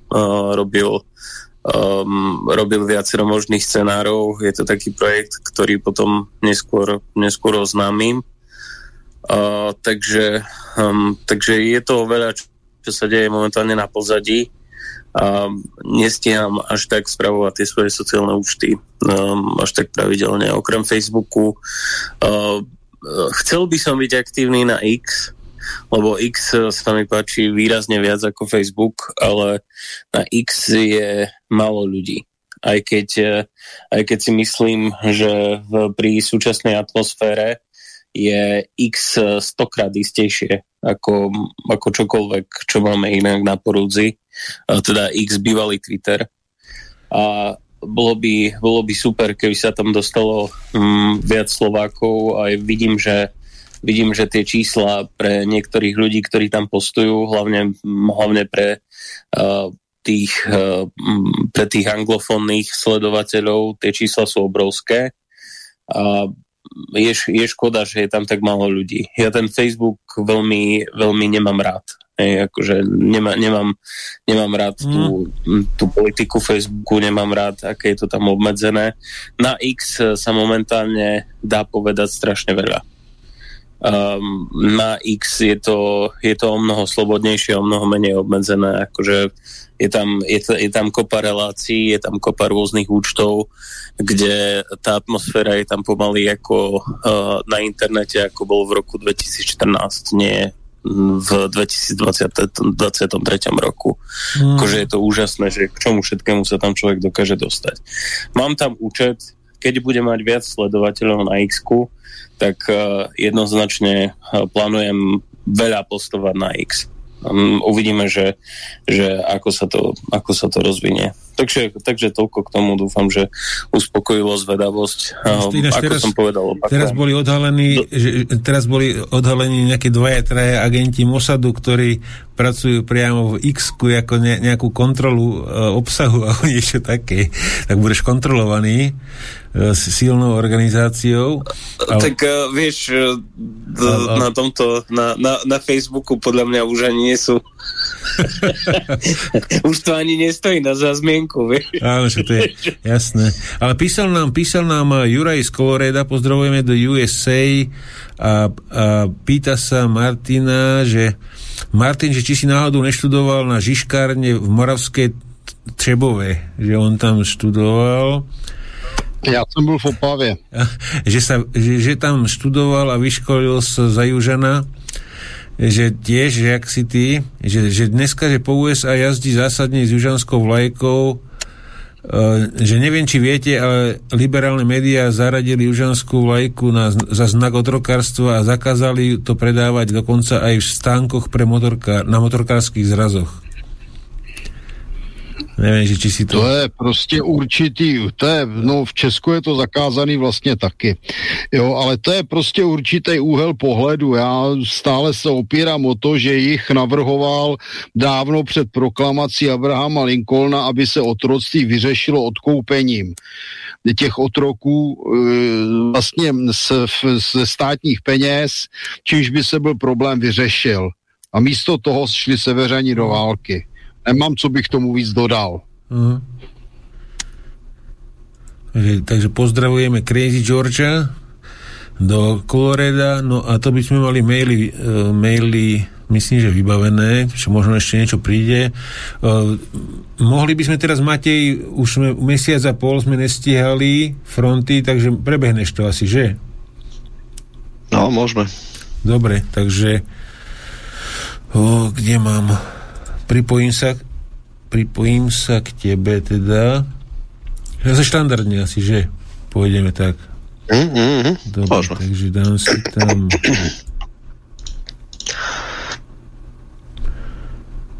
si tam čakaj, jak sa voláš? Už som mi to nemyslí. Jak sa volá ten soft? Ja som zabudol ten názov. Anydesk. Anydesk, to je...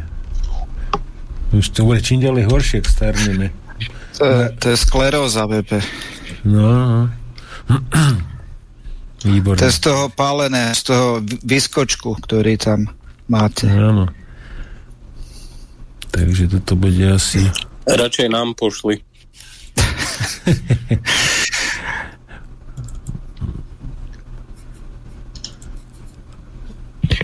To číslo na konci je 086? Nie, počkaj. Ja to nevidím. Áno, tak 086, dobre. Že žiadosť zamietnutá mi píše. Že sa neviem, kde je prípad. Skús ešte raz. Už teraz ide. Už si tu. Máš to tam proti hackerom dobre zabezpečené. Dobre, takže ja si to tu zväčším a ideme sa teda pozrieť na ukrajinské fronty, čo sa nám tam udialo za mesiac a pol. Nejaké veľké posilny teda extra neboli, ale niečo sa dialo, Matej to sleduje, tak si to pozrieme teraz. A potom ešte teda pôjdeme s ďalšími novinkami potom do polnoci. Takže a to, že mesiac a pol, čo sme to nerozprávali? No, že minule si nestíhal, nemohol a predtým si došiel. Minule si bol, ale sa to nestihlo vôbec a predtým si nebol. No. Takže, dobre. Ten čas letí, no. No, nevadí, však toto. Pepe? Áno. A čo Rand Technologies? Rand Technologies asi next time. Cez ten internet. Next time. A to mám pripravený aj rok 2019. A to je ešte zaujímavejšie, keď to podrobne prejdeme, jaký to je bulvár, no, ja to nechápem. Teraz, keď to teraz znova čítam, lebo upravujem ešte text a to je normálny bulvár, tá správa. Čo keď dnes porovnáme s realitou, tak to sa môžeš už len smiať. Teraz si robíš dobrú reklamu. Na ovce to funguje. To robí taký tento intro, vieš, že na budúce dostanete také informácie, že sa z toho vieš čo. Ale môžeme pokračovať do jednej. No ale tady je vidět, že ten Rand je teda kvalitativně dolů, protože to byla skutečně pracoviště, které vytvářelo jako inteligentní zprávy. Já nějaký doma mám. Myslím si, že to je nástroj propagandy v súčasnosti. Dneska určite. Je upravené presne na to, aby to dalo správnu propagandu našej žltej tlači, ako je... Áno. Ako to nazvať? Je také veľmi dôležité slovíčka musíš pritom použiť a to znamená, že sú to tzv. Dezinformačné, konšpiračné a extrémistické subjekty, ako je denník N, ako je Topky, ako je tieto ďalšie, ja neviem, Trend a ďalšie konšpiračno-dezinformačné. Prosím? A Sme. Aktuality a Sme. A Sme, takisto. Čiže média bývalého mainstreamu, ako to niekto nazval MBM. To je hezký. Teda, no tak on jako Rand je v podstatě jeden z výtvorů Tavistockého institutu na vymývání mozku, že jo. Jenomže mnohdy tam dělali teda odborné technické informace. Koukám, že dneska se dostali do podoby pracovišť dnešní armády České republiky. Tam měla kdysi odborná pracoviště, která dokázala něco vytvořit a dneska jsem zjistil, že teda poté, co byla zrušena už v 90. letech, no tak dneska odborná pracoviště, která by měla vytvářet odborné informace, v podstatě vytváří ideologickou podporu různým kidům. Ono to asi všude, se obávám. Rozklad odborné práce je katastrofální. Martin, my totiž nevieme, čo v skutočnosti tým utajovaným kruhom v Amerike poskytli a čo poskytli navonok, to znamená verejne. Tak ako progresivisti dneska riešia to, či 2 a 2 je 5. Že keď niekto povie, že to tak je, tak to tak môže byť. No tak to je přece, jak dělali přece to jak jsme posledně natáčeli s Jirkou Havelem, no tak tam přece uváděl, že dělali v Americe anketu, jestli může muž otěhotnět, ne? A nejvíce těch, co tvrdí, že může muž otěhotnět, bylo mezi americkými vysokoškoláky. Takže k tomu není co dodat. Ale však to je zmysel. Urobiť tupých ľudí. Už som ticho. Poďme na toho Mateja. Dobre. No, takže prvé, čo sa objavili také správy, sú vlastne o tom, už bola asi teda dávnejšie, ale keď hovoríte, že mesiac a pol sme nevysielali, tak som asi nespomínal, že je dosť možné, že Rusi budú chcieť vytvoriť nejakú nárazníkovú zónu. Ono to vlastne objavilo potom ostrovanie toho Belgorodu, hej, tu mám Belgorod. tu je Charkov, tak ako sa spomínalo, že by sa tam mohla začleniť Sumská oblasť alebo časť Sumskej oblasti, časť Charkova a tak ďalej. Nejaký, povedzme, že ja neviem koľko, 30-50 kilometrové pásmo. Potom prebehla taká správička, ale teda k tomu nie sú žiadne nejaké dôkazy, doklady, že Rusi túto prekročili hranicu pri Charkove, obsadili takú dedinku, že Letenevka. To je tak na vyvýšenie, takže si sa trošku kontrolovať v podstate táto južná časť. A také mestečko, že Volčansk. Ale vravím, nič o tom není, ako sme iba taká správička prebehla, aj teda dávali to nejaký serióznejší títo vojenkori a tak preto to rozprávam. Potom, čo bola možno zaujímavá udalosť Charkova, teda tam sú povedané dosť intenzívne obstrely, raketové útoky, tak teda to bol zásah hotela, v ktorom mali byť ubytovaní francúzski legionári a možno nejakí dôstojníci. Neviem, či to spomínali v súvislosti si zostrelom toho lietadla, alebo nie túto udalosť. Nie, nehovorili sme o tom. Ak sa opakujem, tak ma prerušte. Tam teda mal dojsť nejakých, ja nemyslím, že tam bolo až nejakých 60 mŕtvych, alebo tak, Francúzov. Alebo 20 a 60 bolo zranených, teraz neviem presne ten pomer. No a potom ešte stalo to, že asi si v Rusku predvolali teda veľvyslanca francúzskeho na ministerstvo zahraničných vecí, kde teda pravdepodobne boli predložené dôkazy, lebo sa potom objavila nejaký menoslov, teda že to tam presne bola podobne. A predpokladám, že nejaká teda výmena tam prebehla názorov, kde teda on nepriznal, že tam boli nejaké oficiálne poverenia, takže vlastne teda ostalo to v takom tom, že teda boli tam nejak dobrovoľne, alebo teda boli nejaké legionári. Na rekreácii. Na dovolené. Na dovolené, áno, presne tak, na dovolenke. Žoldáci proste, ne?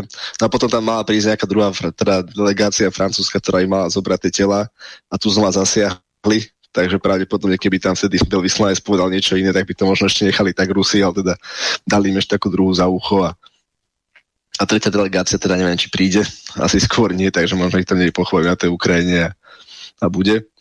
Takže to bolo taká celkom, ako to jeden náš kolega skonštatoval, až taký francúzsky týždeň. No a keď teda prejdeme k tým frontom, tak môžeme ísť tuto od toho severu, teda pre zmenu zase od Charkova.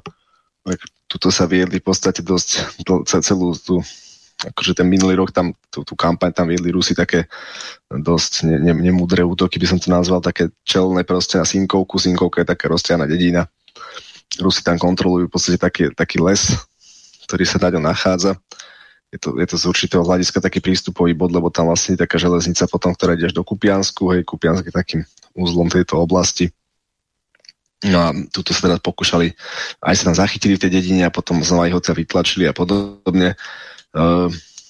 Teraz trošku prehodnotili plán ten prístup, začínajú sa vlastne ťahať akoby ďalej cez ten les, čiže trošku viac pokrývať tú dedinu a popri tom teda teraz tam boli nejaké útoky, ale tie pravdepodobne už súvisia s inou operáciou, ktorú hneď poviem. Toto vyzerali by už také akože na rozptýlenie Ukrajincov, na odtiahnutie nejakých záloh, pretože vlastne Rusi spustili hlavnú ofenzívu v tomto úseku. Tuto prekročili trošku južnejšie, tu sú také dediny, že Krachmalnoje a Tabajevka. Nad tým je taký dosť opevnený sektor, to je dvojica dedín Kotliarovka a Kyslovka, Kotliarovka. No a tuto vlastne sa Rusom podarilo prekročiť železnicu, táto vytvára taký líniu túto styku, teda dotykovú líniu, tak. No a vlastne prebili sa najprv tomuto Krachmalnoje a potom vlastne sa prebili do Tabajevky. Tabajevka je v takom údolíčku, čiže vlastne prešli na kopec, do údolia a potom ešte na kopce. Tá zóna kontroly dneska je v podstate rozšírená a oproti tejto mapke, čo tu vidíme. A s tým, že vlastne mali doraziť takisto aj z juhu do Kotliarovky, čiže v podstate takýto nejaký prielom spravili v obrane hlboký, ja neviem, asi 3-4 km možno. Čo je dôležité, že vyšli vlastne na tieto výšiny. Odtiaľto, tuto sú ešte také chrbty v podstate a odtiaľ sa už vlastne zase zvažuje ten terén na západ do nížiny, čiže tuto je vlastne rieka Oskol. Aj tuto máme na západe rieku Oskol.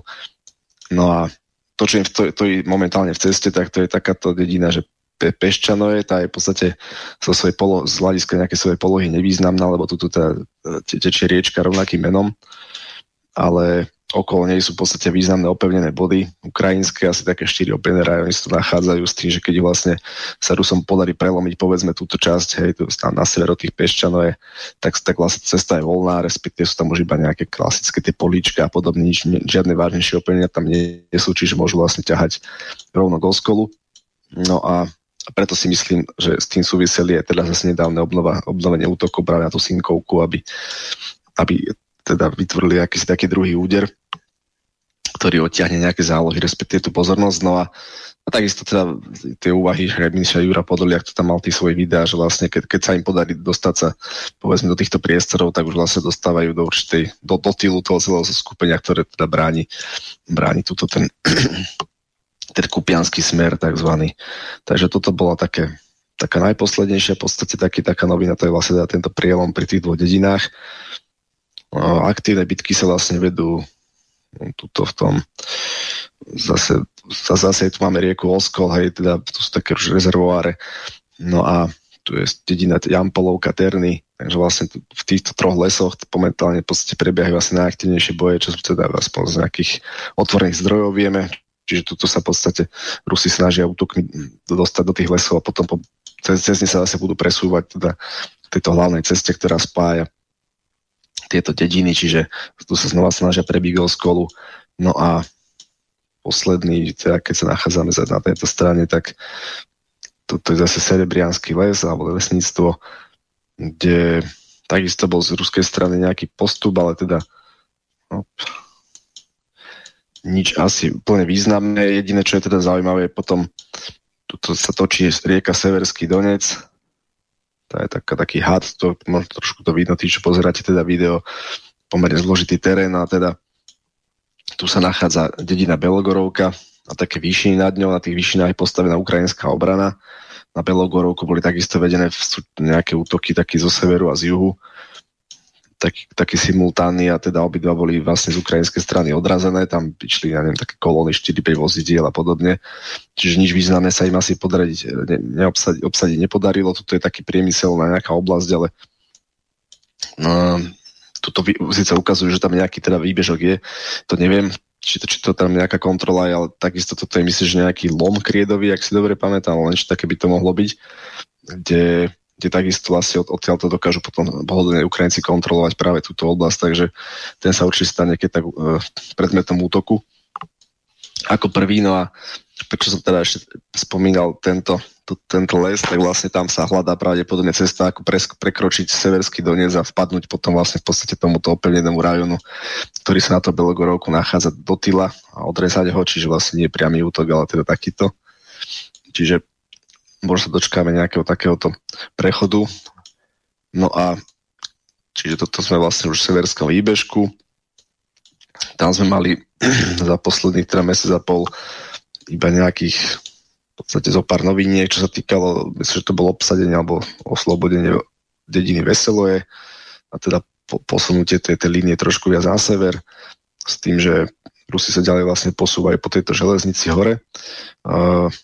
Toto je posledná taká nejaká prvá oblasť, ale prvá línia obrany, tam tie hlavné časti obrany sa nachádzajú trošku severnejšie. Tuto opäť, tí, čo pozeráte video, tak to sú také vlastne modro vybodkované zóny. To sú vlastne nejaké hlavné opevnené oblasti. Hej. Tuto to vidno aj zo tých snímok, proste vykopané zákopy a teda nejaké palebné postavenia a podobne. Takže toto je vlastne to, čo stále stojí v ceste a budú to musieť teda prekonávať. Takisto vlastne tie útoky prebiehajú aj k Spornému. A to je z tejto oblasti asi všetko. Poďme ďalej južnejšie. Tu sa dostávame v Bachmutu alebo Artemovsku. Teda tuto prebiehala sa to ruská ofenzíva v podstate taký dosť širokom fronte. Čo sa týka tejto zo severu, keď pôjdeme, tak to je dedina Bogdanovka, taká dlhá, tak tam sa Rusi dostali povedzme do nejakej štvrtiny. Toto teda máme spoľahlivú informáciu, že tam mali nejakú vlajku styčnú a podobne, čiže majú tam svoju prítomnosť. Tá dedinka sa opäť nachádza trošku také nížine, nad ňou je taký svah a s takouto lesným porastom, čiže vlastne opäť bude treba kontrolovať tento lesný porast na to, aby tá dedina bola pod pohodlnou kontrolou. Samotná dedina má nejaké centrum, má v tejto sivej alebo teda šedej zóne. Juh pravdepodobne kontrolujú Ukrajinci. Potom je tam železnica. Po tejto železnici sa vlastne presúvajú, takisto zase ten útok prebieha ruský s tým, že tu sa nachádzajú nejaké tieto opevnené rajóny, ktoré bude treba dobiť na týchto križovatkách, no a podobne to prebieha vlastne tuto, keď pôjdeme po tejto ceste, tak tu sa nachádza les, ktorého som už meno zabudol a tu je cintorín, čiže vlastne to sú momentálne body, na ktoré dochádza, ktoré sú pod útokom hlavne dronov a teda a delostrelectva. Je zaujímavé, že napríklad na tomto úseku pôsobí dosť Lancetov, čo zase teda podľa videí samozrejme, čo vidíme, hej, že vlastne to oni trafajú celý ten blízky tyl od časov jaru až tuto po tie južné územia a podobne, ako tam naozaj sú desiatky zásahov len za január, povedzme. Takže pomerne dosť taká strelnica pre drony z ruskej strany. Čo sa týka z ukrajinskej strany, tak tam vidno v podstate, že jediné, čo vedia, alebo to, čo používajú efektívne na zastavenie tých útokov, tak to sú tiež takisto drony, hlavne teda FPV drony. Čo sa týka nejakých väčších dronov, to asi neviem, či majú v nejakom masovejšom počte a absentuje svojím spôsobom delostrelectvo, že naozaj niektoré videá, čo som videl, tak teda tam tie kolóny idú pohodlne bez nejakého palebného potlačenia alebo niečo nevidno tam ani mínomety, ani nič podobné. Samozrejme, oblasti sú husto zamínované a tak ďalej, o tom asi hovoriť netreba, čiže tam treba vždy preraziť tie kordóny, čo komplikuje ten nejaký postup. Preto sa vždy, čo som videl tie útoky, tak to vždy v menších obrnených skupinách, hej, ja neviem, idú 2-3 BVPčka a nejaké podpora, je tam jeden tank a podobne. Čiže to sme rozobrali túto časť. Potom zaujímavá časť je tento na juh zase od Artemovska, tuto máme vlastne Kleščejovka a Ivanovské a tam medzi tým polia. Tak tuto na to Kleščejovku je taký ten veľký opevnený rajón, ten sme už viackrát spomínali, tak tam je časť šedej zóny, časť teda pod ruskou kontrolou. A potom tu bol taký druhý menší rajón, ktorý sa volal, že Topor, alebo teda Sekera. Ten Rusi dokázali obsadiť v priebehu toho mesiaca a potom sa vlastne vydali tuto akože to je niekde táto oblasť a vlastne to je taký lesík a potom od neho sa vydali tak smerom na sever po takom lesnom pásme a mali doraziť až do Ivanovského. Tuto majú pravdepodobne mať nejaký predmostie alebo proste nejaký priestor, ktorý obsadili.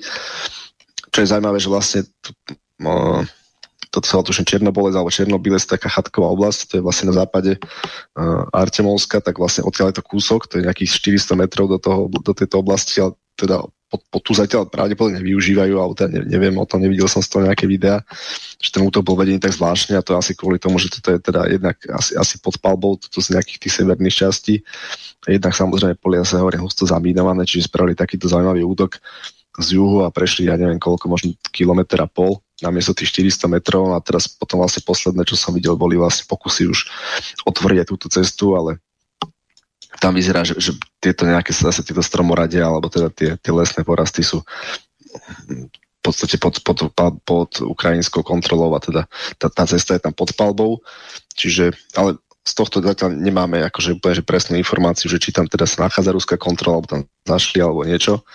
Jediné, čo ešte taký nepriamy dôkaz, sa teraz objavili také porovnávacie fotky, na ktorých vidno, že ako prebiehala delostrelecká príprava, palba, tak je vidno, že napríklad toto územie je ako dosť husto rozstrelané, čiže pravdepodobne tam dochádza naozaj nejakým aktívnym bojom. Môžeme ísť dole, prichádzame k Avdiivke. No tamto, čo sme vlastne už spomínali, čiže určite tento južný výpad bol taký teda najsignifikantnejší postup, to bolo teda zabratie tohto sídla alebo toho rekreačného areálu Cárska Ochota, Cársky lov. To je tá trúbka, čo sa pýta. Tá trúbka, presne tak, no. Kde je trúbka na mape, to nevidím, neviem. Takže v podstate došlo zabratiu tejto oblasti. Vlastne najprv nikomu nebolo jasné, čo sa stalo, hej, že vlastne každý si myslel, že došlo nejakému akože výpadu tuto z juhu, zrejme spoza toho obchvatu, ale teda nie, oni tam zjavne dostali a teda nejak to obsadili a tá obrana tam nevydržala a potom sa dokázali veľmi rýchlo Rusi presunúť do tejto zastávanej časti. Tu sú také tri tieto ulice, čo sa Sabornaja, čo to je Sportívnaja, toto je tuším Černiševského, no. 3 ulice, tam také, že preukázateľne teda mali tam svoju prítomnosť, tam pobehovala pechota a tak. Celé to územie ináč plné také akože trošku nejednoznačné, lebo potom boli také videá, ktoré teda ťažko datovať, ale tam proste nejaké ukrajinské 2 Bradley prešli celú ulicu a vylodili sa až niekde túto a potom teda tam došlo nejakému boju pravdepodobne. Potom viem, že tuto vyrovnávali tú líniu, že tuto je nejaká oblasť, už neviem presne, jak sa to volá, ako Čerebrúška, či jak to nazývajú. No, tie pozície majú proste svoje názvy a teda tu dobíjali až dodatočne. Čiže, ale každopádne teda vyzerá, že tá kontrola tam je, no a potom čo bolo zaujímavé, alebo teda čo ako logické, že nasledovalo, tak vlastne to bolo to, že tuto existuje jediná cesta zásobovacia pre dve veľmi významné ukrajinské pozície, ktoré tam vlastne do tej línie vyčnievali ruskej. A to bola táto bývalá základňa protizdušnej obrany, tento areál a potom takáto viacúrovňová križovatka, taký ten motýl. To tiež má nejaký svoj názov, už som zabudol, tak možno niekto bude vedieť, ale túto základňu spoľahlivo vieme, že to Rusi obsadili, lebo tu už boli potom nejaké videá, jak tam brali zajacov práve z tieto budov. Čo je s týmto motýlom, to neviem, ale predpokladám, že odtiaľ sa si potom Ukrajinci stiahli, lebo automaticky kontrola vlastne nad týmto územím pre Rusov znamená aj vlastne odrezanie zásobovania, takže buď to je šedá zóna, alebo teda neviem. Ale vravím, spoľahlivo vieme, že tá línia momentálne asi ruská niekde v týchto oblastiach, že toto majú pod kontrolou. Čo sa týka ešte vlastne tuto na západe, teda na východe, na Avdiivky taký veľký les a tu je taká čistička vody, tak tam takisto vlastne teraz bola zahájená nejaký útok ruský vlastne do toho lesa a teda v snahe odstrihnúť túto čističku, lebo tá samozrejme je takisto silnou ukrajinskou pozíciou, ktorá je tam taká vystrčená, no a to isté podobné útoky prebiehajú zo severu a smerom s týmto jazierkam alebo takým nejakým, neviem, či to odkalovací nádrž alebo čo. Takže tak, túto ten severný výbežok, tam je to v podstate bez ozmien. Tu nejaké boje, čo sa zaznamenalo, tak to boli zase klasické, tak tuto je taká tie stromy tam také 2 Y tvoria, tak tam sú v podstate nejaké zákopy a pozície, o ktoré sa tam prebiehali bitky, ale ten sever je v podstate taký tichý, všetky to úsilie tam sústreduje viac na ten juh asi. Čo sa týkalo, tuto máme Prvomajské, Nevelské, tak tuto boli nejaké mierne postupy ruské, to nemusíme nejak veľmi rozoberať. No a máme tu Marinku, tak tam vlastne Rusi už zašli z Marinky do Georgievky, tak plne tam prechádzajú do druhého. To je taká ďalšia dedinka smerom na západ, zase po tej ceste sa teda boje o nejakých pár domčekov. Taká zaujímavejšia podľa mňa oblasť je určite táto Novomichajlovka. Tam opäť tie zdroje sa rôznia. Tu je taký z juhu, je taký cintorín, ja ste spomínal v minulých týchto dieloch, tu je cintorín, tu je niekde farma, tu je taký priemyselný nejaký areálik, tak teda niektorí hovoria o prítomnosti Rusov, niektorí, že zašli, odišli, niektorí, že aj nezašli, tak neviem. Existuje tu video jedno, alebo teda minimálne jedno som videl, teda akože nejaká kolóna sa tam vyrútila, niečo bolo od toho poničené, niečo tam proste vyložili nejaký výsadok. Tu sa čaká, ako som vtedy spomínal, že pravdepodobne na to, aby z toho severu tam prebili bližšie tie jednotky, ktoré v podstate boli uvoľnené práve z Marinky. Čiže tam tá ofenzíva ide smerom na tú Pabiedu a potom hlavne teda sa to sústreďuje tuto na ten sever Novomichajlovky a za ten čas sa Rusi vlastne snažia zase túto posúvať smerom na západ, čiže obchádzajú túto Novomichajlovku smerom na západ. Tuto myslím, že existuje nejaká opevnená oblasť, taká dosť významná ukrajinská, ktorá to tam trošku kontroluje, takže určite sa budú snažiť napadnúť tu. Tuto sa takisto poposúvali o nejaké 1, 2, 3 políčka ďalej. No a s tým, že tá cieľom môže byť určite prerezať cestu, ktorá spája Konstantinovku a Uhledar.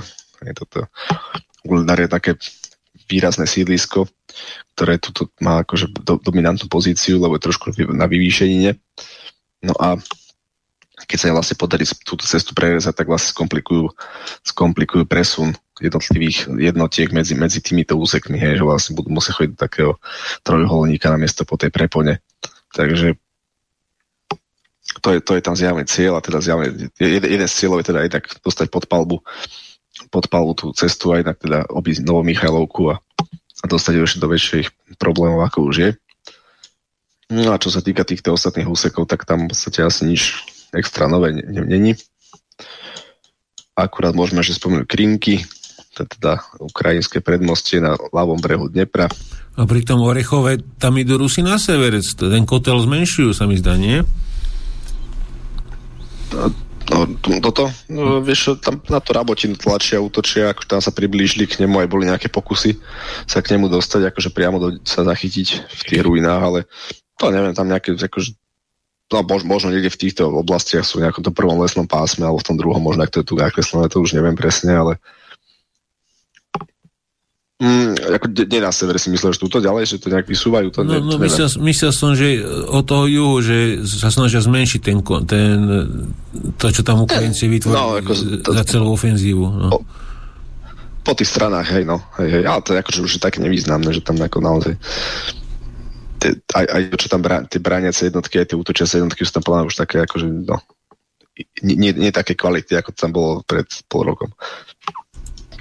Poviem to asi tak. Matej, môžem sa ťa spýtať jednu vec.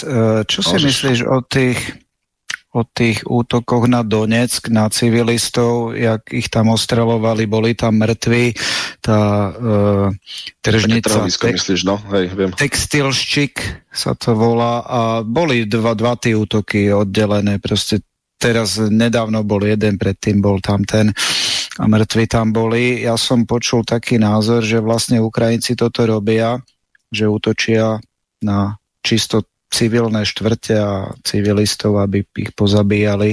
Takže to robia z toho dôvodu, aby vyprovokovali Rusov k nejakej agresívnej akcii alebo odvete možno, aby vlastne tí západné krajiny mali ďalší dôvod ich podporovať finančne, vojensky a tak, že vlastne kvôli čomu toto oni robia, keď pištia, že majú málo munície a strieľajú ju na civilistov a vedia, že to strieľajú na civilistov, že to nie je proste náhoda. Ako s tou muníciou to neviem, akože oni to používajú stále, napríklad ešte aj, že sa stane, že už aj keď nie je husto, že obstrelujú ešte stále tieto oblasti, povedzme aj akože z toho severu, aj za tou hranicou.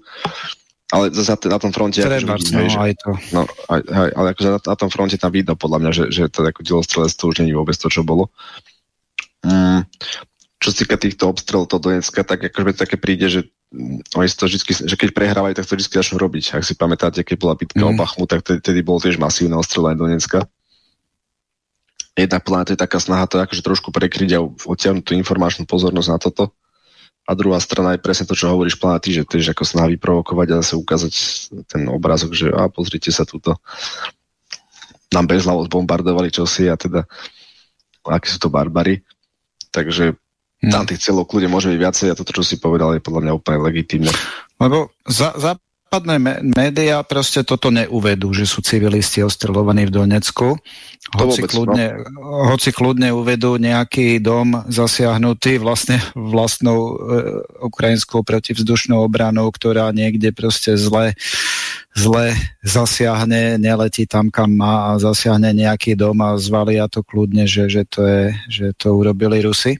Toto s tým problém nemajú, takže v podstate Ukrajinci sú akože úplne v pohode, keď strieľajú na civilistov, takže to sa nikto na západe nedozvie. Akurát keby Rusi proste urobili tú odvetu, tak to je všade proste v médiách.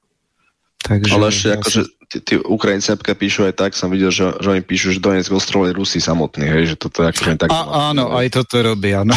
No, hej.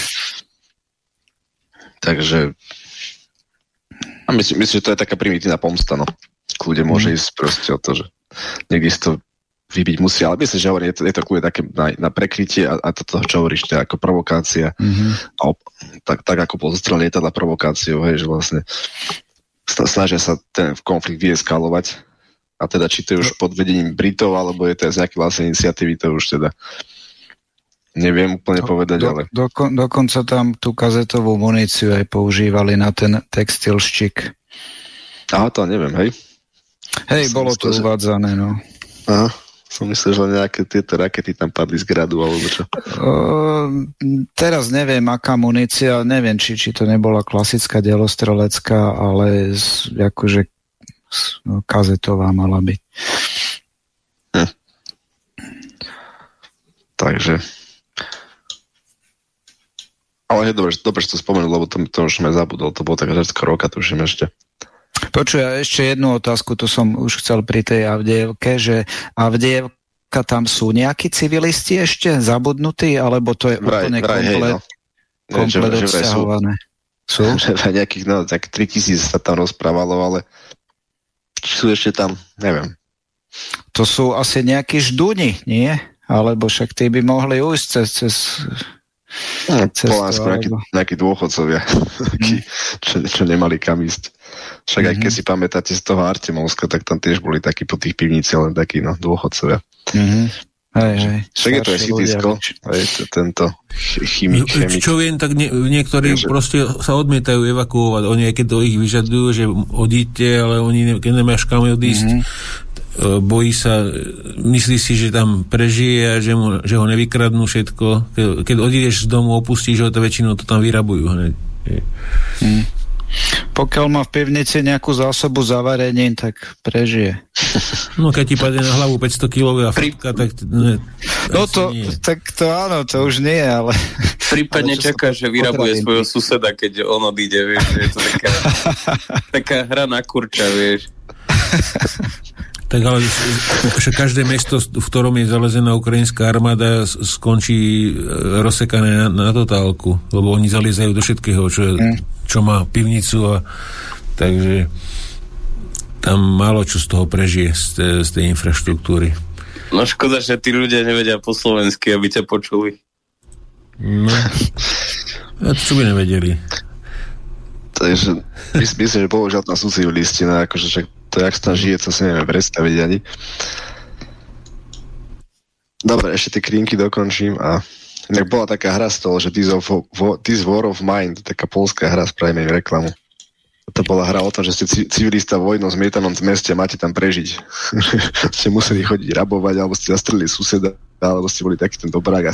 Trenažér hovoríš. Trenažér, no hej. Survival trenažér. A je to fakt dobre, odporúčam zahrať. A to je 3D-čkové? Nie. Také dosť jednoduché, to je, pošle vám to. Dobre, pošli. Teraz sa strátil, tu je Antonovský most, tu sú krinky. No, o krinkoch išli zvesti, že to Ukrajinci nechávajú tak, toto svoje predmostie, lebo jednak mali teda problém s tým, že toto všetko pozamrzalo v januári. A bol problém vlastne to tam pozásobovať, lebo teda bol tam samý ľad a však tam teda zásobovanie prebieha iba člnkami. Jednak to teda Rusi tam stále mali potom svoju palebnú kontrolu, hlavne z dronov. Ten aktuálny stav, neviem, akože každopádne tam utichlo tok správ, čo odtiaľ išli, hej, že vlastne tam bolo vidno, že Rusi tam bombardovali, Ukrajinci tam tiež používali drony a podobne. No videl som video z dronu tej dediny a bola úplne zrovnaná, že tam prakticky nula áno, to je jasné, to je likvidované.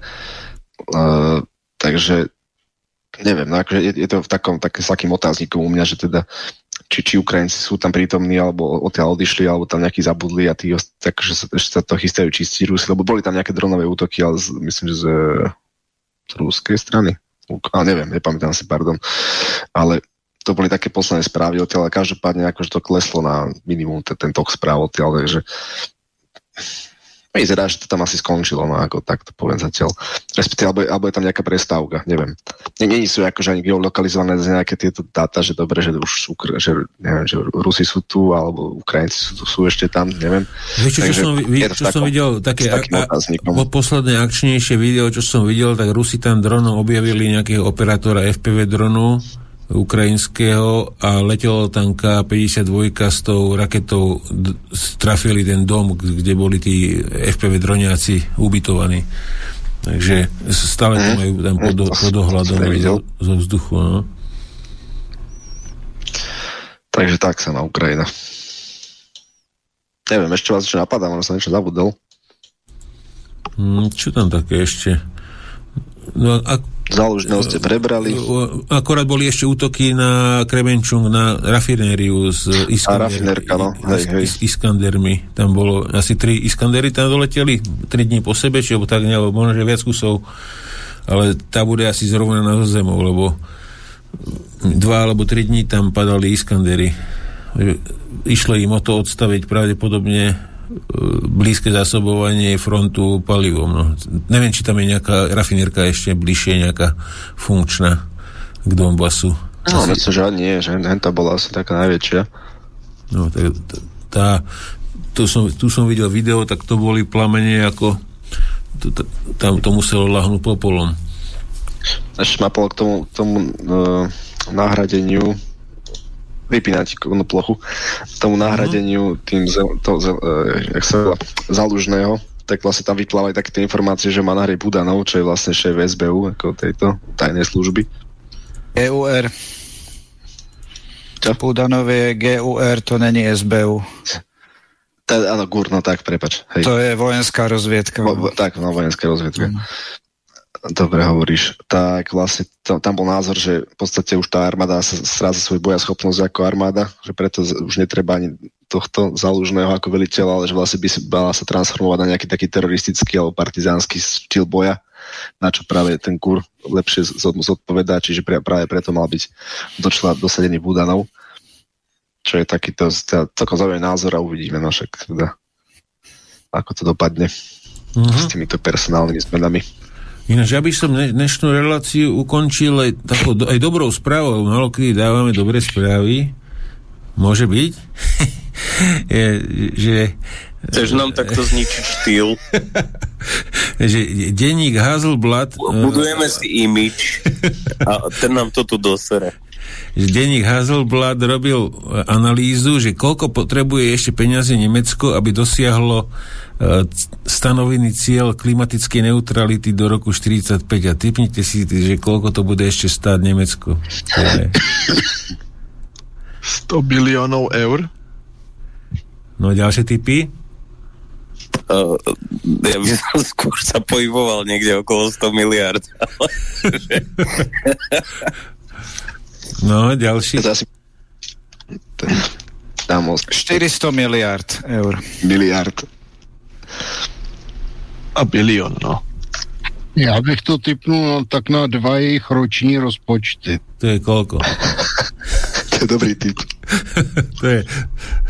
To nikto nevie. Tak vám to prezradím, je to 1,1 bilióna eur a budeme klimaticky neutrálni v Nemecku. Takže Peťo bol veľmi blízko. Jeden bilión. Ať si to užijou. Že im držíme palce.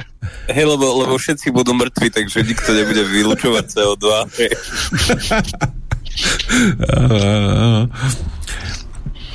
No ešte tu mám takú fotku. Toto bolo na tom zaujímavé, že jak Houthis zasiahli obchodnú loď nejakú, čo to bolo, koho? Neviem, koho bolo, ale zaujímavé bolo, že tá ich raketa prestrelila tú loď Durchom a druhou stranou vyletela. Že nevybuchla vnútri, že ju prestrelilo, neviem, či vnútri bola tam je nejaká dutina len tej časti lodi, alebo nákladný priestor nejaký. Asi, či išla prázdna, alebo slabý ponor má. Takže prázdne. Húty z raketa preletela Durch cez tú loď a padla do vody. No lebo toto je výstrelový otvor, bez pochyby. Tak je to otrepené. Áno. Takže z druhej strany priletela, lebo toto je vlastne smer západ, popri pobreží chceli ísť na Egypt hore. No. Pepe, ale nakoniec by si mohol dať ten vtip, ten obrázok, kde je loď smerujúca na Mars, otvorené dvere a nejaký borec tlačí dovnútra najvyššieho šéfa Mohamedánov, kresťanov, židov a ešte nejakých buddhistov a podobných hinduistov a pod tým bol text, že malý krôčik pre týchto ľudí, ale veľký krok pre ľudstvo. Nemám ho po ruke. No, ešte máme dokonca minútku, tak ešte dáme jednu fotku alebo video. Rusi začínajú obkladať aj tie tanky Prorif ešte jednou vrstvou toho kontakt 1, takže len na tie poklopy si tam dávajú také pletivá, ale teda trocha ubrali si z komfortu nasadania a vysadania na úkor teda bezpečnosti. pravdepodobne to asi funguje, že nejaké zásahy to asi skôr prežije od nejakého javelinu alebo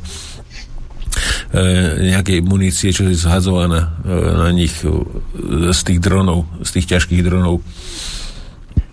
Toto je ktorá časť tanku? To je zadok či predok? Nie, to je väža. To je vrch veže. Vrch veže. To je vrch veže? No a obložili ho celý týmto kontakt 1. Lebo ja si myslím, že budú ešte vymýšľať aj niečo na zadok tanku, tá časť za vežou, jak sme sa bavili o tom zásahu tej 80-ky s tým ukrajinským dronom, že okamžite vybuchla komplet celá. A trafil ju ten dron pravdepodobne tesne za väžu. A prestrelil asi kumulatívnym lúčom až do karuselu a okamžite to vybuchlo celé. No dobre, pani, čas nám uplynul. Díky, že ste ste zúčastnili relácie. Zdravím všetkých divákov, poslucháčov, že údajne teda na YouTube, že vám sekal obraz alebo niečo, ale nahrávka je dobrá, takže záznam nájdete na Casus belli live, link na Casus belli archív na Telegrame, tam budete mať video plynule bez problému, aj audio, to si tam môžete nájsť už dneska, keď to tam budem nahrávať, niekedy o 1:00 to tam možno bude nahrané. Takže v archíve určite budete mať video aj audio OK. Takže dobrú noc zmijaví, chalani, sa rozlúčte v rýchlosti a končíme. Dobrú noc, 15 dní, naschle. Dobrú noc. Dobrú. Táto relácia vznikla za podpory dobrovoľných príspevkov našich poslucháčov. I ty sa k nim môžeš pridať. Viac informácií nájdeš na www.slobodnyvysielac.sk. Ďakujeme.